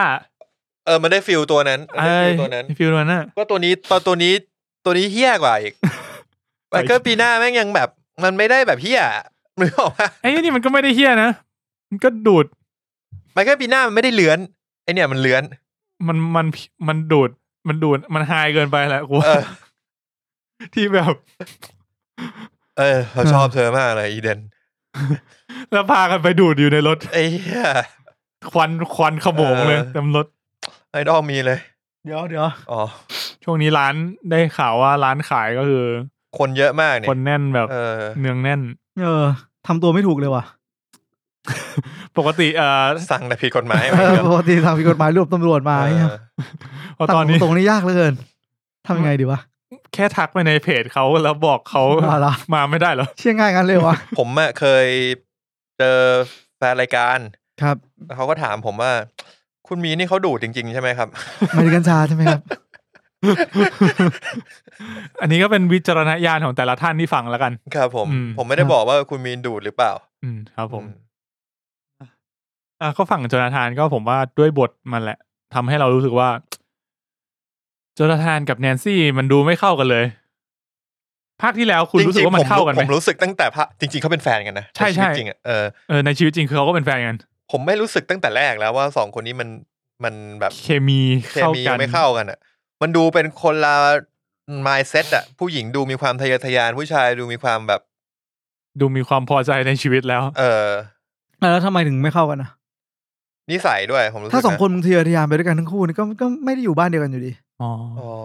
ก็จริงทุกคนก็ไปตามฝันอันนี้ก็ปล่อยอีกคนนึงไปอีกคนก็อยู่เฝ้าบ้านผมคิดว่าอย่างนั้นควรจะฮะก็ดีนะมันก็ต้องมีคนนึงเสริมแต่ผมก็คิดอย่างหนึ่งว่าแนนซี่ก็ไม่เหมาะกับไอ้สตีฟแฮร์ริงตันนี่เหมือนกันสตีฟก็อยู่บ้านเหมือนกันสตีฟมันก็สตีฟอาจจะซัพพอร์ตแนนซี่ได้ดีนะ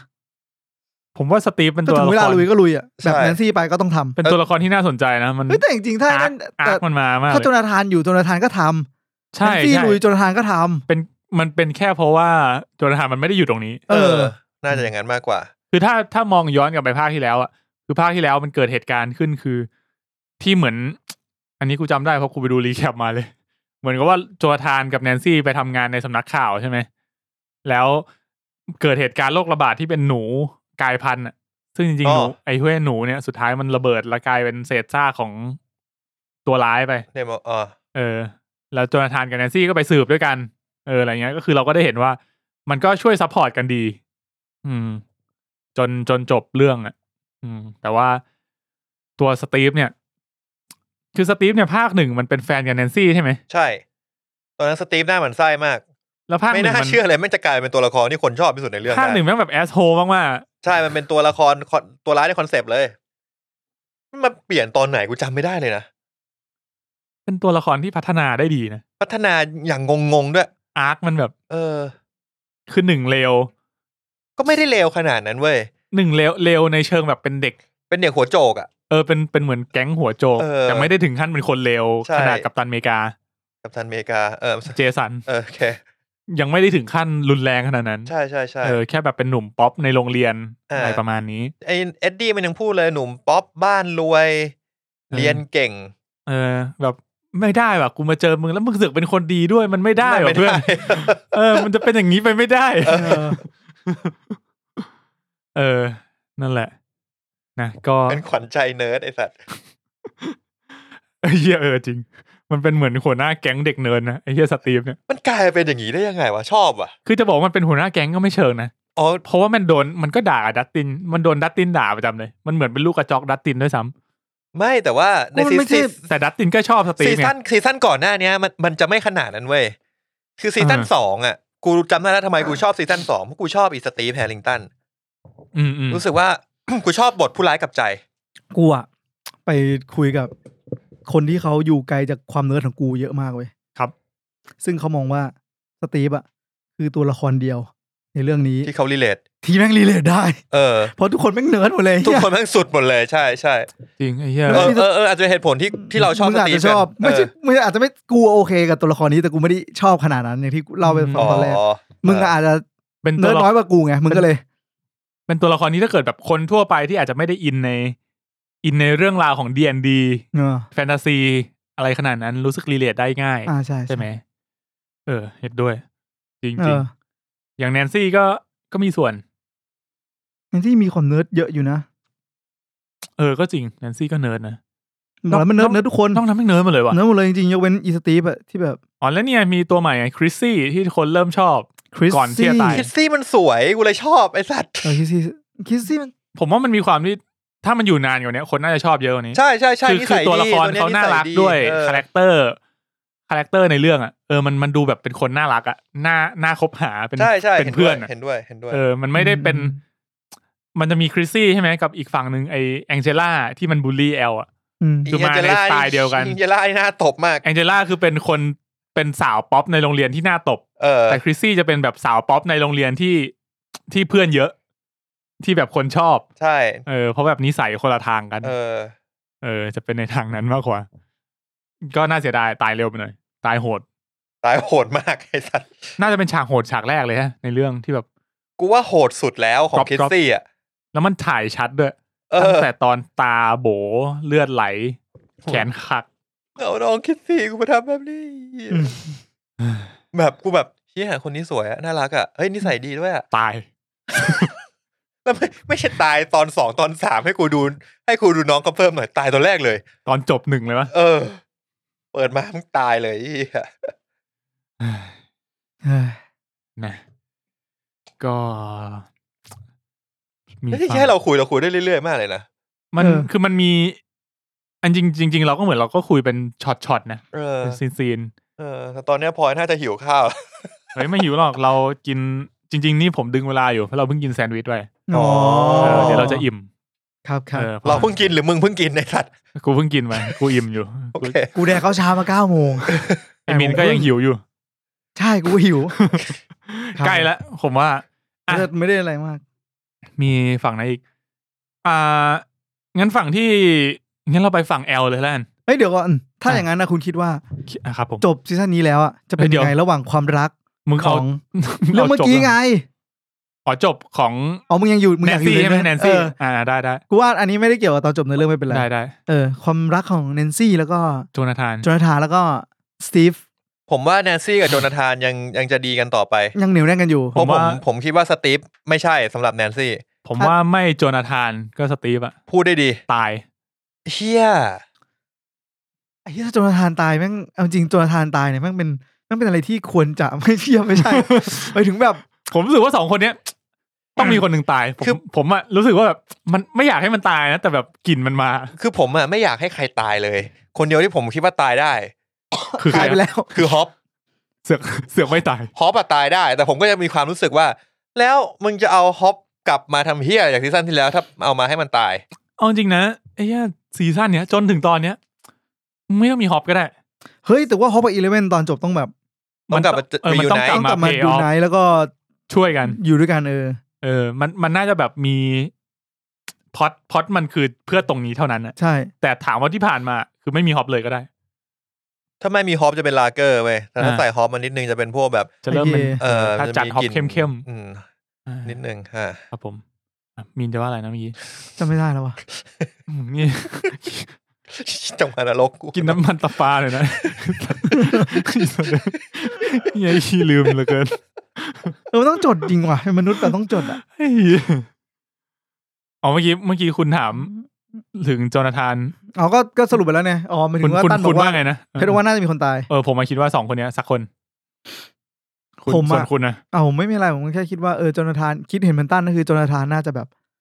กลับมาปรับความเข้าใจกับใช่แนนซี่เพราะว่ามันยังไม่ได้เป็นปัญหาขนาดนั้นปัญหาของ2คนเนี้ยมันยังไม่ถึงจุดที่ต้องเลิกกันส่วนไอ้สตีฟแฮร์ริงตันเนี่ยมันก็เหมือนไม่ได้ชอบแนนซี่ขนาดนั้นผมว่าจริงๆสตีฟน่าจะชอบไอ้นั่นอยู่ผมว่าสตีฟกับแนนซี่มันเหมือนแบบมันเหมือนคนเคยชอบกันอ่ะซึ่งมันจะมีเหมือนกับว่าเป็นความรู้สึกดีๆที่แบบตัดไม่ขาดขนาดนั้นแต่ถามว่าจะพัฒนาไหมมันก็ไม่ได้ขนาดนั้นไม่ผมไม่คิดว่าน่าจะไม่พัฒนาไม่น่าพัฒนา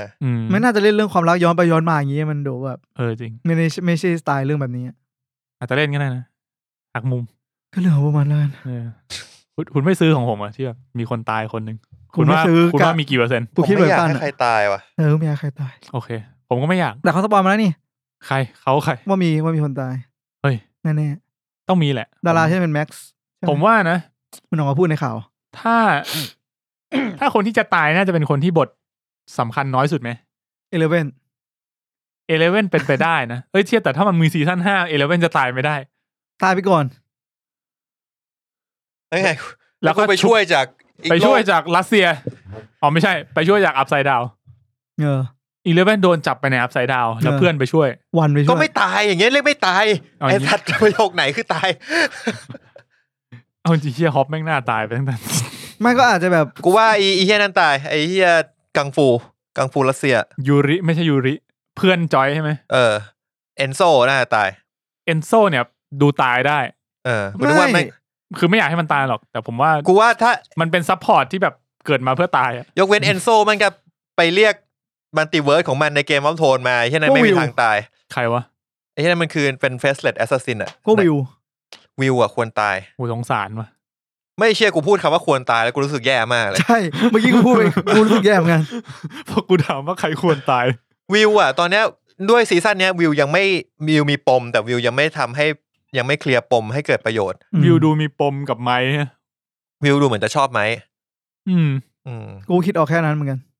แต่ว่ารูปนั้นก็น่าจะเป็นรูปที่วิววาดเราได้เห็นยังเปล่ายังไม่ได้เห็นเลยใช่ไหมว่ามันวาดอะไรยังโอเคแล้วมันก็ถือมาด้วยแล้วไม้ก็ยังไม่เห็นใช่ก็พาร์ท 2น่าจะได้ใช้มอบรูปใคร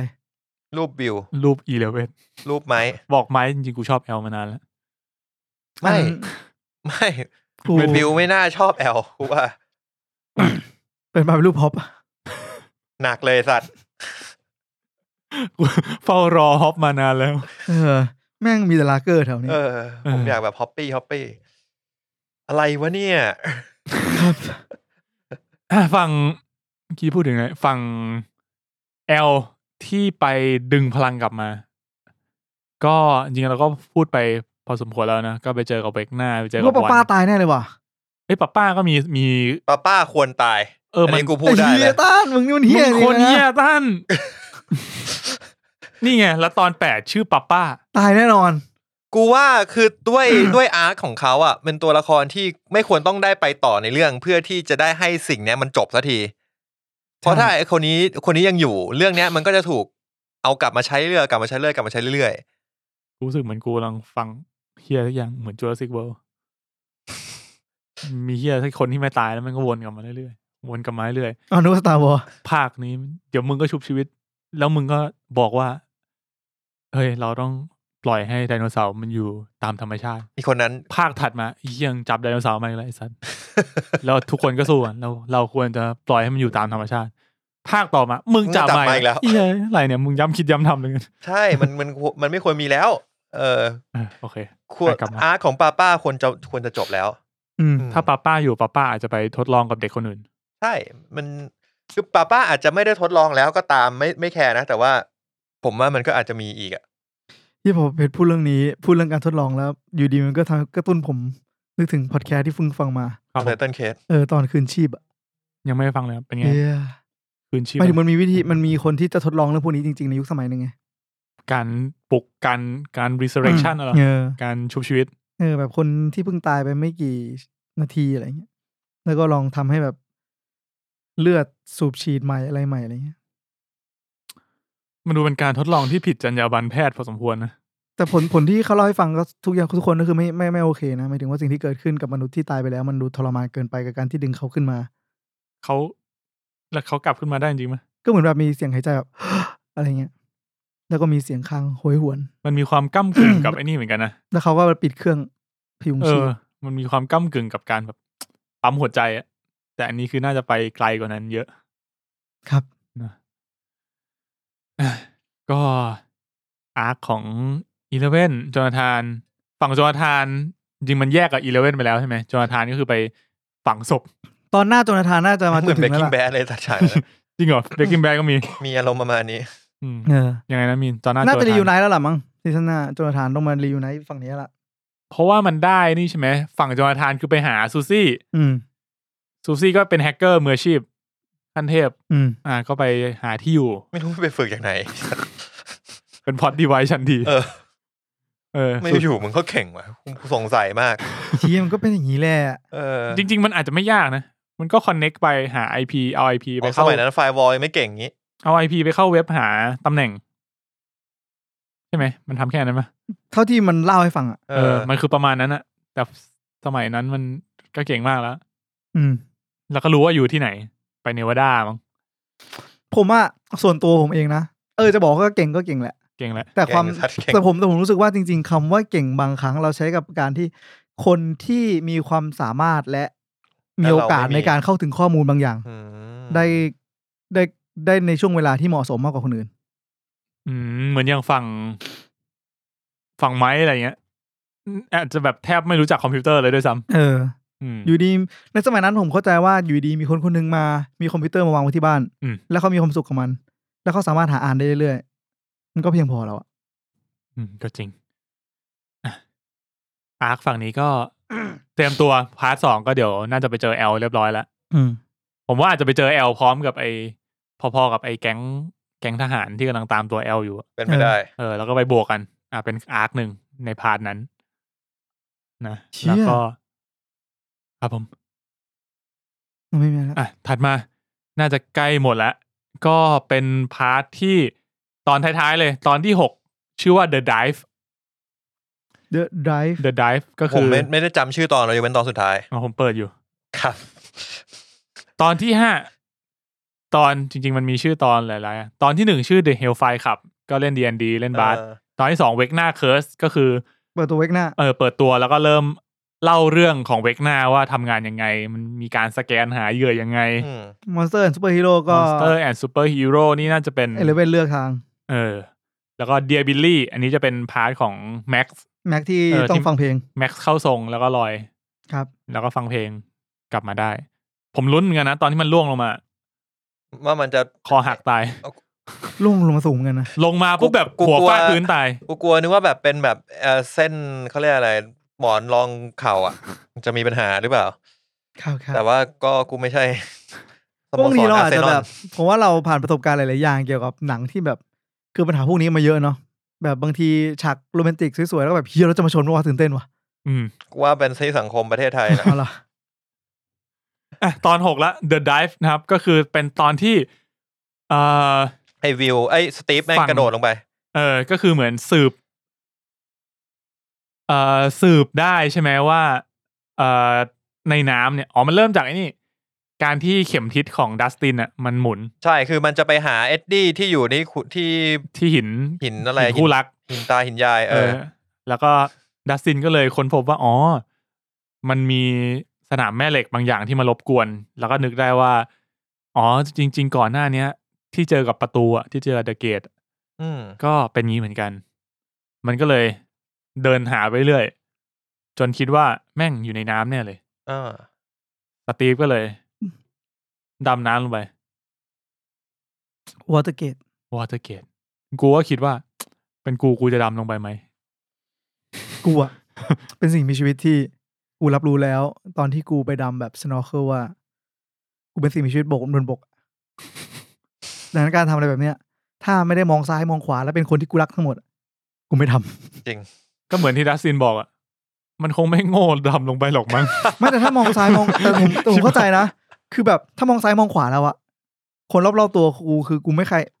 ถ้ามึงมีปัญหากูก็โดดไปช่วยอยู่ดีอ่ะใช่ กูตัดปัญหาด้วยกันที่กูโดดเองส่วนสตีฟก็บอกว่าอยู่บนเรือกัน4 คนฮะสตีฟเอ็ดดี้แนนซี่โรบิน4 คนสตีฟก็ถอดเสื้อแล้วก็แบบไม่งั้นใครจะโดดอ่ะกูเป็นประสบการณ์มีเป็นไลฟ์การ์ดเคยแข่งว่ายน้ำนู่นนี่อ๋อซีซั่น2มันกลายเป็นไลฟ์การ์ดใช่ไหมใช่ก็ก็เหมาะสมแหละที่มึงจะโดดลงไปก็โดดลงไปดำลงไปก็เจอเกตแล้วก็ขึ้นมาซึ่งก่อนนั้นน่ะมันมีแบบโพสต์เครดิตป่ะเป็นปลาโดนแดกใช่ใช่กูเลยแบบเฮียโดนแน่มึงตื่นเต้นจังเลยครับแล้วก็ไม่รอดจริงก็คือลงไปเจอแล้วก็ขึ้นมาแล้วก็โดนลากกลับเข้าไปตอนนั้นกูเสียวเหมือนกันนะเพราะกูรู้สึกว่าสตีฟแฮร์ริงตันยังไม่ควรตายตอนนี้ตอนนั้นกูนึกว่าแบบโหตอนโดนมันโดนลุมกันกูแบบเฮียกูทรมานมากเลยฉากต่อมาตอนนั้นกูรู้สึกว่ามันควรตายนะจริงรอดได้ไงวะรอดได้ไงวะแล้วแนนซี่ก็โดดตามลงมาทุกคนก็โดดตามลงไปตัดตินก็บอกพวกมันไม่น่าโง่แต่มันคือมันไม่ได้โง่หรอกมันไม่ได้ตั้งใจจะไปแต่เป็นจังหวะเป็นสถานการณ์เป็นความซวยใช่ครับแล้วก็ถ้าถามว่าคนอื่นถ้าไม่ไปช่วยสตีฟก็ตายจริงก็เลยกลายเป็นว่าทุกคนก็ลงไปแล้วก็ได้ไปหาข้อมูลเรียกว่าได้รู้ข้อมูลเพิ่มเติมที่โลกฝั่งนี้แล้วว่าแบบแนนซี่ก็กลับไปที่บ้านแล้วก็ไปเจอว่าสมุดโน้ตมันหยุดไปตั้งแต่วันที่เท่าไหร่อันนี้น่าสนใจคืออันเนี้ยยังคุยมันมีหลายทฤษฎีมากที่เกี่ยวข้องกับว่าทำไมพอมันไปเจอสมุดที่ upside down มันก็เลยอ assume ว่าเฮ้ยใน upside down เนี่ยมันเรียกว่าอะไรมันถูกฟรีซไว้ณวันที่วิวหายตัวไปมันเหมือนเป็นโลกคู่ขนานกันก่อนหน้านี้ใช่ไหมเหมือนเป็นโลกคู่ขนานกันไปเรื่อยแต่ว่ามันไม่เคยรู้ว่าโลกไอ้คำว่าโลกคู่ขนานเนี่ยมันขนานกันยังไงแค่รู้ว่าที่นั่นไม่มีคนแต่คำถามต่อมาคือไม่มีคนยังไงไม่ใช่แล้วทำไมมันถึงฟรีซไว้นะเป็นณวันนั้นเป็นคำถามที่น่าสนใจที่น่าจะต้องตอบในซีซั่นต่อไปณวันนั้นเนี่ยมันเป็นวันที่วิวโดนจับใช่เป็นวันที่วิวหายตัวไปแล้วมันเป็นวันมันเกี่ยวกับ11ด้วยไหมเป็นกูคิดว่ามันเป็นวันเดียวกับที่11เปิดประตูมิติด้วยเป็นวันเดียวกับที่11ส่งวันทะลุโลกไปปะกูคิดว่าใช่อาจจะเป็นวันเดียวกันเหมือนกับพอเกิดรอยแยกที่มันเชื่อมต่อกันปุ๊บก็โฟลว์ของเวลาฝั่งนี้มันก็เลยหยุดไปกูคิดว่าเป็นไปได้สูงมากก็เลยมันก็เลยไม่ชัวร์ว่าแล้วเกี่ยวข้องอะไรการที่วิวหลุดไปมันมีคนเสนอทฤษฎีว่าจริงๆวิวแม่งเป็นคนสร้างพวก Mind Flayer พวกเวกน่าขึ้นมาสร้างยังไงวะไม่รู้ผมว่าไม่น่านะถ้าบอกว่าวิวสร้างเนี่ยมันจะต้องเล่าอีกเยอะเลยนะคือมันก็ดูมีเวลาอีกเยอะนะอีก4 ชั่วโมงพาร์ท 2หรือไม่ก็เล่าซีซั่น 5เล่าซีซั่น 5ไงเป็นไปได้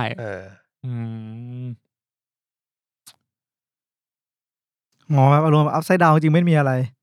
จริงๆแล้วเป็นภายในจิตใจแต่พอเข้ามาเจอวิวปุ๊บก็เลยแบบเฮียมันมีมอนสเตอร์ตัวนี้อยู่ใน D&D ว่ะมันสร้างตัวละครจาก D&D เอาแม่งซะหน่อยปะล่ะคือตัวละครมัน represent ตัวละครมอนสเตอร์ใน D&D ได้แบบชัดเกินไปหน่อยมันก็เลยเริ่มมีคนอาจจะรีเลทว่าอาจจะเป็นแก๊งเด็กนี่แหละใช่แต่จริงๆก็อาจจะไม่มีอะไรก็ได้แค่แบบพวกมึงบโนกันไปเองแค่สวยดีน่าสนใจคือน่าสนใจนะเรื่องหลังจากนี้ไปน่าติดตามนะครับก็สตีฟลงไปทุกคนไปช่วยเราก็ได้เห็นแล้วก็ได้เห็นวิธีการติดต่อสื่อสารที่ตอนแรกได้ยินเสียงดัสตินทะลุมาจากอีกฝั่งหนึ่งน่าจะเหมือนกับว่าเป็นโลกที่แบบใช้ไฟสื่อสารกันได้ผมขำนี่มีใครรู้รหัสมอสไหม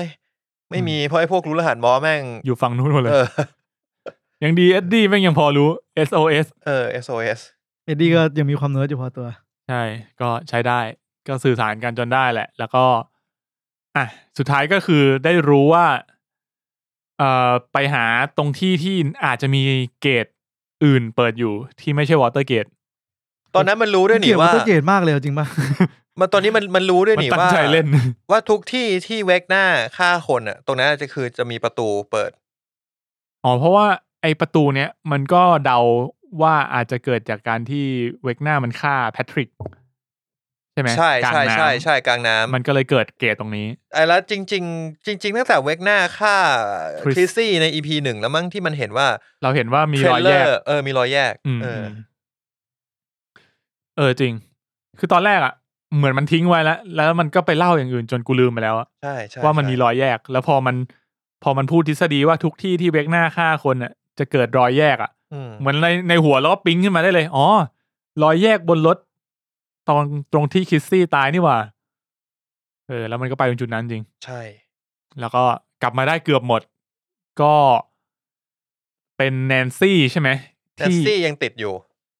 แนนซี่ไม่ได้แนนซี่เข้าเขาเรียกว่าเข้าทรงอ๋อเวกน่าสิงเหรอโดนเวกน่าเคิร์สตอนที่ข้ามไป2คนแล้วโรบินกับเอ็ดดี้แล้วโรบินแล้วแนนซี่ก็ตาขาวเลยเหมือนตอนคริสซี่แล้วก็ตัดจบไปมั้งอันนี้มันเป็นตอน7แล้วป่ะวะใช่เนี่ยนี่คือตอนท้ายๆแล้วป่ะตัดตอน6แล้วขึ้นตอน7เนี่ยขึ้นตอน7ก็เป็นที่เราคุยกันไปแล้วว่าเชี่ยชอบมากชั้นวางจอฮะโทษครับตอน7เนี่ยก็คือตอนขมวดปมทุกอย่างเล่าเรื่องวิกเตอร์เล่าเรื่องฮอปด้วยว่าน่าจะหนีออกมาได้แล้วแหละก็ช่วยกันเรียบร้อยแล้วสู้กับเดโมกอร์กอนไปครับแล้วก็ได้เห็นว่าจริงๆแล้ว number 1เนี่ยก็เป็นลูกของวิกเตอร์คริลนั่นเองนะครับผมตอนที่แม่งเฉลยว่าเป็นลูกนี่แบบโอ้ครีปปี้จริงๆกูแอบเดาไว้เล็กๆแต่ว่าไม่อยากเคลมว่ากูเดาถูกเคยเคลมได้ดิทำไมอ่ะคือรู้สึกว่าลูกที่จะแฮปปี้กับสิ่งที่เรารู้สึกว่ามันพิเศษคือกูรู้สึกว่าลูกผู้ชายแม่งต้องมีอะไรสักอย่างหนึ่งแบบมันต้องมีอะไรสักอย่างหนึ่งเห็นหน้าไม่ปกติตั้งแต่ฉากแรกที่เห็นละตอนคือกูสตันมากแล้วกูไม่รู้เรื่องแค่แล้วกูอึนมากเหมือนตอนแรกกูโฟกัสกับตั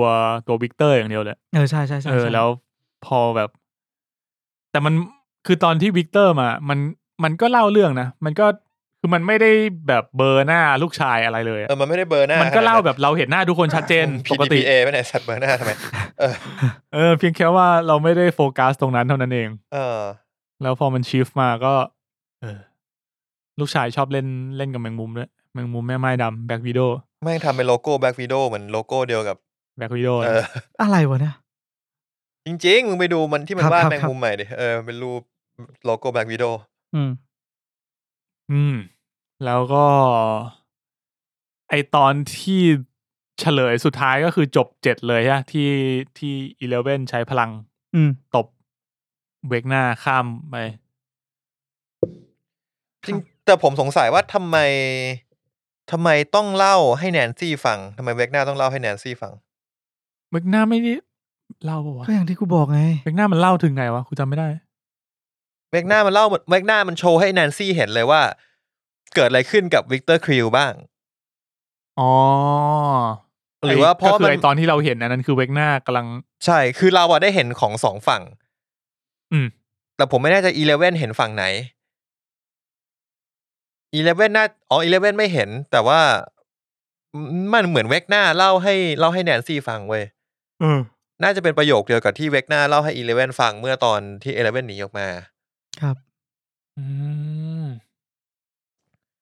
เฮนรี่ใช่ไหมตัวร้ายจริงๆมันชื่อเฮนรี่ number 1นะเฮนรี่คาวันดิชจำไม่ได้เลยเฮนรี่คิว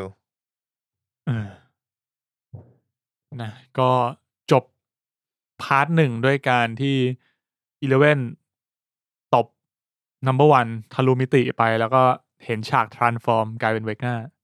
แล้วก็ได้เห็นที่ข้อมือของเวกน่าว่าเป็น001ไม่เหมือนจะเป็นการเหมือนเฉลยขั้นยิ่งใหญ่แต่จริงๆกูว่า 70% ของคนดูอ่ะน่าจะรู้อยู่แล้วเฮ้ยผมไม่รู้เลยไม่หมายถึงว่าถ้าเราดูแล้วเราจับต้นชนปลายจิ๊กซอว์เรื่อยๆอ่ะพอประมาณถึงตอน7คือพอเริ่มสักผมว่าเริ่ม7อ่ะน่าจะพอแบบพอเข้าใจได้แล้วพอมันเฉลยก็แบบอย่างนี้แล้วเว้ยอะไรแบบนั้นมันเป็นฟีลเหมือนกับว่าเราอ่ะ คิดว่าน่าจะเป็นอย่างนี้แล้วมันเฉลยได้แบบ satisfy แบบเรารู้สึกโอเคกับการเฉลยนี้มาก ถูก ไม่ได้รู้สึกว่าแบบ บอส มันทำไมมันเฉลยอย่างนี้เหมือนเล่าแบบบังคับให้มันมาทางนี้เกินไปอะไรเงี้ยก็จบพาร์ท 1ไปนะครับผมแต่ตอนเนี้ยผมก็จะเสียดายในซีซั่นหน้า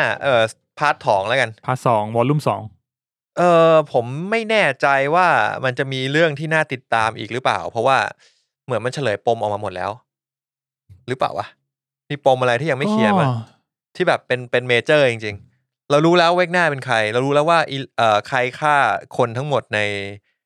นไอคือตั้งแต่ที่ผ่านมาเรานึกว่า11ทำมาตลอดเหมือนตอนปูเรื่องในซีซั่นเนี้ยมันปูมาเหมือนว่า11เป็นคนทำแล้วก็แบบต้องพยายามไปรื้อฟื้นความจำว่าเฮ้ยทำไมถึงทำอย่างนั้นแต่จริงๆแล้วเป็นการรื้อฟื้นว่าเฮ้ยจริงๆไม่ได้ทำนะแต่ป้ามันก็รู้นี่ว่าใครทำจริงๆป้ารู้ป่ะต้องรู้ดิใช่ไหมป้าต้องรู้แล้วน่าจะต้องมีกล้องวงจรปิดด้วยคือกูก็ไม่แน่ใจว่ามันมีกล้องวงจรปิดหรือว่ายังไงหรือว่าไอ้เหี้ยนี่ทำลายกล้องวงจรปิดก่อนเพราะว่ามันก็มีพาร์ทที่นี่ไงตอนที่11โดนบูลลี่ที่โดนบูลลี่ในสถานในแลบใช่มันก็รู้ว่าใช้กล้องวงจรปิดแล้วกล้องวงจรปิดมันดับอยู่อ๋อกล้องวงจรปิดดับอยู่ที่นี่ไงที่ number 2ป่ะมาแกล้งแก๊งเด็กมาลุมแกล้งตอนนั้นคือกล้องวงจรปิดอยู่ตอนนั้นกล้องวงจรปิดดับอยู่แล้วป้าเหมือนมาเค้นความจริงเอาเองแล้วก็แบบรู้เอาเองไม่ได้หรือไม่แน่ใจนะหรือจริงๆมันอาจจะเปิดอยู่แต่มันปิดไฟก็ได้มันไม่ได้เล่าชัดเจนแต่ว่ามันบอกแค่ว่ากล้องปิดไฟอยู่แล้วมันก็มาเค้นความจริงเป็นไปได้ไหมว่าพวกเด็กนี้เป็นคนปิดกล้องเองหรือว่าไอ้ number 1เป็นคนปิดกล้องกูว่ามองว่า number 1เป็นคนปิดกล้องเพื่อที่จะได้ทำให้เกิดสถานการณ์นี้เพื่อจะชักนำ11ไปสู่การเกลียดชังคนทั้งหมดแล้วจะได้11จะได้ซื้อเหตุผลในการที่จะหนีมันเป็นไปได้ทั้งสองทางนะทั้งทางที่วันบอกว่าเนี่ยทำไมเธอรู้ไหมว่ากล้องมันปิดเพราะว่าป้าเหมือนวางแผนไว้แล้วว่าป้าไม่มีเหตุผลที่จะต้องทำแบบนั้นกับ11นะรู้สึกหรือว่าแค่ต้องการความโกรธเพื่อให้เกิดพลังที่มากขึ้นต่อ11ก็เป็นไปได้คือมันเป็นไปได้ทั้งสองทางนะผมว่าหรือจะบอกว่าทางที่3ถ้าบอกว่าไอเด็กพวกเนี้ยปิดเองใช้พลังปิดก็ดูเป็นไปได้ก็อาจจะเป็นไปได้แล้วถ้าเด็กพวกนี้มันใช้พลังปิดได้ตลอดเวลาแล้วติดกล้องทำเหี้ยอะไรมีเหตุผลเหมือนกันเพราะงั้นก็ถ้างั้นตัดเรื่องพวกเด็กพวกนี้ออกไปก็เหลือแค่วันหรือป้าใช่ถ้าสำหรับผมว่าผมซื้อทางฝั่งผมซื้อฝั่งป้าว่ะผมซื้อฝั่งป้านะผมรู้สึกว่าถ้าวันเป็นคนทำมันจะดูซับซ้อนเกินไปแต่ว่าถ้าเกิดป้าทำมันดูตรงไปตรงมามากกว่าว่าต้องการให้11โกรธและปลุกพลังขึ้นมามันต้องการปลุกพลังของทุกคนแต่มันก็จะไปขัดกับว่าแล้วทำไมป้าลงโทษวันไม่มีเหตุผลที่ป้าลงโทษวันตอนนั้นกูเลยคิดว่า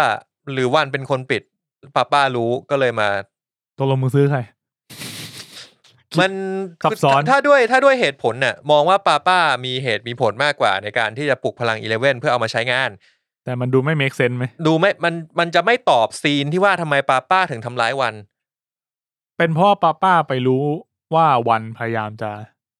ทำอะไรบางอย่างกับ11หรือเปล่าถ้าป้ารู้จริงป้าทำแบบนั้นจริงแปลว่าป้าจะกักตัวไอ้เหี้ยนี้ไม่ให้มาเข้าใกล้11อีกเลยจริงๆมันจริงๆแม่งแปลกเหมือนกันนะการที่แบบป้าก็รู้ว่าไอ้แค่นี้เป็น number 1แต่ยังเสือกเอามาอยู่ใกล้ๆแต่ยังเสือกเอามันมาทำงานกับพวกนี้มันแปลกตรงนี้ซึ่งมันดูเสี่ยงมากเลยเพราะว่ามันก็ต้องการแบบเหมือนสะกดพลังวันไว้ใช่ไหม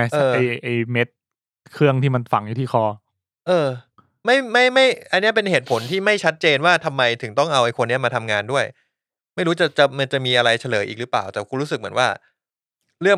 มันมูฟไปแล้วอ่ะแต่เนี่ยตอนที่8ชื่อป้าผมว่ามันอาจจะเราอาจจะได้ดิฟดาวลงไปในเหตุผลของป้าเชื่อวันที่1กูต้องเปิดดูเลยเหรอวะป้านี่กี่ชั่วโมงชั่วโมงครึ่ง โอ้ my แปลว่าวันนั้นผมต้องเสียเวลาทั้งหมด3 ชั่วโมงครึ่ง 4 โอ้ my ชั่วโมงครึ่งกับ2 ชั่วโมงครึ่งทำไมกูมองว่ากูดูวันละตอนไม่มีทางมันไม่จริงหรอกเพื่อนไปดูตอนเที่ยง40 นาทีตอนเย็นอีกขอดูหน่อยสิขอดูคัลเลนดาร์หน่อยสิวันที่1คือวันอะไรนะครับวันที่1วันอะไรวะน่าจะเป็นวันศุกร์เหมือนเดิมไหมครับเฮ้ยวันที่1วันศุกร์ใช่ถือว่าน่าสนใจนะครับผมวันที่1วันศุกร์ฆ่ากูเถอะครับ มันจบลงแล้วครับผมเราวันที่1วันศุกร์แล้วก็เราอัดวันอาทิตย์เอาเลยเปล่ามึงดูทันหรือเปล่าเพชรเฮ้ยถ้าจะเอาก็เอานั่นไงคือด้วยความที่ตอนเนี้ยเรายังอินอยู่กับโลกนี้เราก็พูดอะไรก็ได้แล้วเราก็รู้สึกว่าเฮ้ยถ้ามันมาตอนเนี้ยเรายังอยากเรายังอยากดูอยู่นั่นเราขอดูอย่างอื่นกันสิครับว่าช่วงเวลานั้นจะมีอะไรเข้ามาครับไม่เดือนนี้มีมึงไม่ได้ดูกับกูใช่ไหมUmbrella Academy เนี่ยไม่มีใครดูกูใช่ไหมคืออะไรวะไม่มีใครดูนี่หว่าน่าเศร้าถึงอะไรก็ที่จะเข้าเดือนนี้มี The Umbrella Academy เดี๋ยวเข้าแล้วUmbrella Academy ดูดิไอ้ตันไม่ได้ดูมึงดูแล้วจริงเหรอตันไม่ดูอ่ะดูไปไม่จบซีซั่น1ด้วยไม่ชอบมันเป็นกลิ่นแปลกๆมากเลยนะเป็นเรื่องเนี้ยเหมือนแบบเนื้อเรื่องมันงงๆอ่ะแล้วก็อีกเรื่องนึงที่น่าสนใจที่จะเข้าเดือนนี้ก็คือไอ้นี่ Spider-Head ที่คริส เฮมส์วอร์ธเล่นอันนี้ใน Netflix โอ้ยก็นี่เป็นนักวิทยาศาสตร์กูยังรู้สึกแปลกๆอยู่น่าเป็นนักวิทยาศาสตร์ที่ล้ำที่สุดที่กูเคยเห็นมาก็หมดละวอลลุ่ม1มีอะไรอยากจะเสริมไหมครับเราก็คาดเดาไปยังซีซั่นหน้าที่บอกว่ามีนอยากคาดเดามีนไม่คาดก็ได้คาดก็ได้กูจำไม่ได้เอาให้จบแล้วเนี่ยไม่หมายถึงว่ามันก็พูดได้หมดแล้วระหว่างทางเหลืออะไรขมวดมาบ้างเหลือแอลเหลือฮอปเหลือสตีฟใช่ไหมแก๊งสตีฟที่ตอนนี้แนนซี่ยังติดอยู่ก็เดี๋ยวดูว่ามันจะโซยังไงสตีฟก็ติดอยู่กับแนนซี่ใช่จริงๆสตีฟก็หนีมาได้แต่มันคงไม่ทิ้งแนนซี่ไว้หรอกใช่งั้นจะโดนเป็นคนแรกทำไมและแนนซี่มันในเรื่องมันไม่มีฉากที่มันโดนเคิร์สเลยนะไอ้นี่คือครั้งแรกเลยนะนั่นดิใช่ไหมน่าจะมีเวลาให้รอดว่ามันอาจจะไม่เหมือนคนอื่นไหมคนอื่นเหมือนมันแบบเป็น2 สเต็ปอะเห็นนาฬิกาก่อนแล้วค่อยตายแต่อันนี้มันเหมือนแบบมันอยู่ในอัพไซด์ดาวน์ว่าหนังจะทำแบบนั้นน่ะมันจะดีเหรอวะ กูคิดว่าสำหรับกูนะทุกคนที่เจอสถานการณ์อยู่รอดหมดแล้วก็เริ่มต้นนี้คือวันมันจะรู้สึกว่า11ถูกปลุกพลังกลับมาแล้วมันก็จะกลับไปขอไฟ11ทุกคนก็จะกลับเข้ามาสู่ที่โลกอัพไซด์ดาวน์แล้วก็มาเตรียมตัวเพื่อช่วย11สู้กับวันถ้างั้นแปลว่าอย่างแรกก็คือเดี๋ยวต้องหาเพลงให้แนนซี่ฟังก่อนครับไม่แน่ว่าสตีฟแม่งอาจจะร้องเพลงอะไรให้แนนซี่ฟังโยนกีตาร์เข้ามาใช่มันจะมีฉากกีตาร์ถ้าใครดูตัวอย่างจะเห็นว่าไอ้เอ็ดดี้มันต้องเล่นกีตาร์เอ็ดดี้มันมีกีตาร์ตัวนึงที่มันเล่นที่มันเล่าถึงตอนแรกนี่ว่าที่มันที่รักอ่ะใช่เสียบแอมไอ้เอ็ดดี้มันมีวงแล้วกูพอดีกูไปเห็นมาว่ามันจะมีฉากนึงที่เอ็ดดี้แม่งเหมือนเล่นกีตาร์อยู่บนหลังคาแล้วไม่ใช่แค่กีตาร์เดี๋ยวมันจะเอาทั้งวงมาเล่นดนตรีในอัพไซด์ดาวน์เลยเท่เชี่ยอะไรสู้ด้วยเสียงดนตรีสู้ด้วยเสียงดนตรีฮีโร่โอ้ my ดนตรีในสวนกระจอกเจอดนตรีในอัพไซด์ดาวน์เข้าไปนี่มึงเห็นจากไหนเนี่ย IG ป่ะเนี่ย TikTok ไม่แต่เห็นจริงๆในตัวอย่างมีด้วยเหรอมันมีซีนที่เอ็ดดี้เล่นกีตาร์ตัวอย่างพาร์ท 2ใช่มั้ยตัวอย่างพาร์ท 2กูไม่ได้ดูคือตัวอย่างพาร์ท 2กูพยายามดูแบบค่ำๆเพราะกูไม่อยากสปอยตัวเองไม่อยากสปอยแต่กูรู้แล้วตอนนี้แต่ก็โอเคถ้ามันอยู่ในตัวอย่างก็โอเคเป็นแปลว่าไอ้กีตาร์ตัวนั้นแหละอาจจะได้ใช้ปลุกแนนซี่แต่ไม่น่าทันนะถ้าเกิดมึงปลุกด้วยแบนมึงไม่อยู่ตรงนั้นเสียบแจ็คก็โดนแดกแล้วไอ้สัตว์มันไม่ได้ปลุกกูว่ามันไม่ได้ปลุกอาจจะยังไม่ได้ใช้ตอนปลุกแนนซี่แต่ว่าอาจจะเป็นทีหลังกูคิดว่าการฟังเพลงไม่ใช่ทางออกเดียวการฟังเพลงไม่ใช่ทางออกนะครับคือการฟังเพลงไม่ฟังก่อนคือเวลามึงฟังเพลงมึงนึกถึงเพลงที่มึงฟังเป็นเพลงที่ชอบเวลาที่มึงฟังเพลงที่ชอบมึงจะนึกถึงความสุขมันยังมีความสุขขึ้นมาคือไอเนี้ยมันแพ้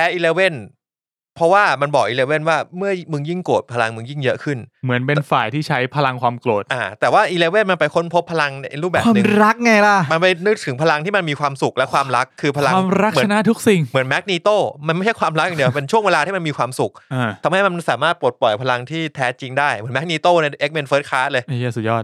มันก็เลยชนะทีนี้กูก็เลยคิดว่าไอ้คนเนี้ยวันเนี่ยมันไม่เคยพบกับความสุขพบกับความแฮปปี้เลยในชีวิตมันอยู่กับความโกรธและความเกลียดชังมาตลอดไม่ว่ามันจะเป็นวิกเตอร์จนมาเป็นเวกน่ามันอยู่บนความทรอมามันอยู่บนความเกลียดมาโดยตลอดเพราะฉะนั้นเนี่ยมันจะไม่รู้จักเอนเตอร์เทนเมนต์เอ็ดดี้ก็เลยบอกฟังเพลงกูสิไอ้เช่นนั้นก็บอกกูทรอมากกว่าเดิมอีกเพลงเฮียอะไรเนี่ยพลังเยอะขึ้นสวยไปตายยกวงตายยกวงจบนะครับวอลลุ่ม2ไปต่อคนที่ตายคือเอ็ดดี้นี่เองนะครับโอเคนะว่าเอ็ดดี้ตายได้อะไม่อยากให้ตายเลยกูชอบมันนะแต่ว่าไม่ใช้คำว่าควรตายแต่ถามมันตายได้ใครก็ตายได้ไอ้พวกเนี้ยคือเหมือนมองว่าแก๊งตัวหลักทั้งหมดที่มาตั้งแต่แรกอ่ะไม่น่าจะตายผมคิดว่าอย่างนั้นแล้วขนาดฮอปที่ดูน่าจะตายแล้วยังไม่ตายเลยเพราะคนอื่นก็คงไม่ตายแหละมึงจะช่วยฮอปมา7 ตอนเพื่อให้ฮอปมาตายในซีซั่น4พาร์ท2ก็แปลกว่าต้องโดนด่าแน่เลย เหมือนแบบมึงเล่าเรื่องฮอปปูพื้นหลังมาอย่างแน่นไปเสี่ยงชีวิตช่วยกลับมาเจอแอลสู้ที่นี่ตายแบบ what แต่ก็อาจจะได้นะก็อาจจะเรียกว่าไงถ้ามันตายอย่างมีเหตุมีผลกูว่าก็ตายได้ใช่แหละคนเราเนี่ยมันตายง่ายกว่าที่คิดนะผมใช่ครับผมพยายามดูหลายๆตารางแล้วนะครับตารางไหนตารางไหนเพราะว่าเราน่าจะไม่มีอะไรไปขัดคุณ11ในวันที่1ว่ะเป็นไปได้เพราะว่าถ้ามุดดูอย่าง HBO อ่ะน่าสนใจอ่ะผมว่าผมสนใจแค่ซึ่งเราก็ไม่สนใจอยู่ดีเว้ย West Ocean 4เราก็คงไม่ดูดิใช่เราก็จะไม่ดูดีส่วนหนังครับจะมี Lightyear Lightyear กระแสดีมากที่เข้าที่16แต่ก็ไม่น่าจะได้ดูกัน Minion เข้าที่29 Minion มนต์รักไวชนเข้าที่30 Elvis 23จิจุสึไคเซ็น The Movie เจาะข่าวผีบู๊หลามล้างนรกกูว่าที่น่าสนใจตอนนี้ควรจะเป็นท็อปกันมาเวลิกแต่เราช้าไป2 อาทิตย์แล้วท็อปกันมาเวลิกว่าไม่น่ามีประเด็นอะไรให้คุยเยอะมันน่าจะพูดไม่ได้เยอะใช่ไหมแต่กูอยากดูนี่ฉลามข้างซัมเมอร์นรกภาษาอังกฤษได้ไหมชื่อเรื่องมันแบบเหมือนเป็นเอาจอลส์มาผสมกับเจสันเอ็กอะชาร์กเบดครับหมดละกูเลยคิดว่าไม่น่ามีอะไรเป็นไปได้เพราะว่าฝั่งนี้ก็มีแค่มิสมาเวลก็ดูเรื่อยๆอยู่แล้วไม่ได้มีอะไรพิเศษอาทิตย์ละตอนโอเคแต่ว่าก็ยังไม่อยากจะรับปากไว้แล้วกันครับคือสิ่งเดียวที่จะขัดขวางเราได้คือเราดูไม่ทันหรือเราไม่มีเวลาโคด้าคืออาทิตย์หน้าเหรอโคด้าน่าสนใจนะโคด้าอาทิตย์หน้าเป็นหนังตอนเดียวด้วยเป็นหนังยาวประมาณชั่วโมง40ชั่วโมง50วันที่22อันนี้เข้าไง Multiverse of Madness เข้าวันที่1มั้ยอ่ะมันคุยกันไปแล้วมันเลื่อนไปแล้วมินก็เลื่อนไปตอนแรกมันออกโอเคก็มีโคด้าน่าสนใจนะครับแล้วก็แต่โคด้าก็น่าคุยนะ Best Picture ทั้งทีสักหน่อยมั้ยเราไม่เคยได้คุย Best Picture กันมานานแล้วนะไปคุยอะไรทาจิดีของแบ็คล่าสุดเราที่เราคุยคือนี่1917 no ไม่ได้ Best Parasite ได้ Best ซึ่งเราคุยกันไปใช่อุ้ยป่ะโอเคงั้นผมว่าเดี๋ยวเป็นไม่ได้อาจจะโคด้าแต่เดี๋ยวว่ากันอีกทีถ้าไม่ใช่ก็รู้กันตอนพุธหน้าครับ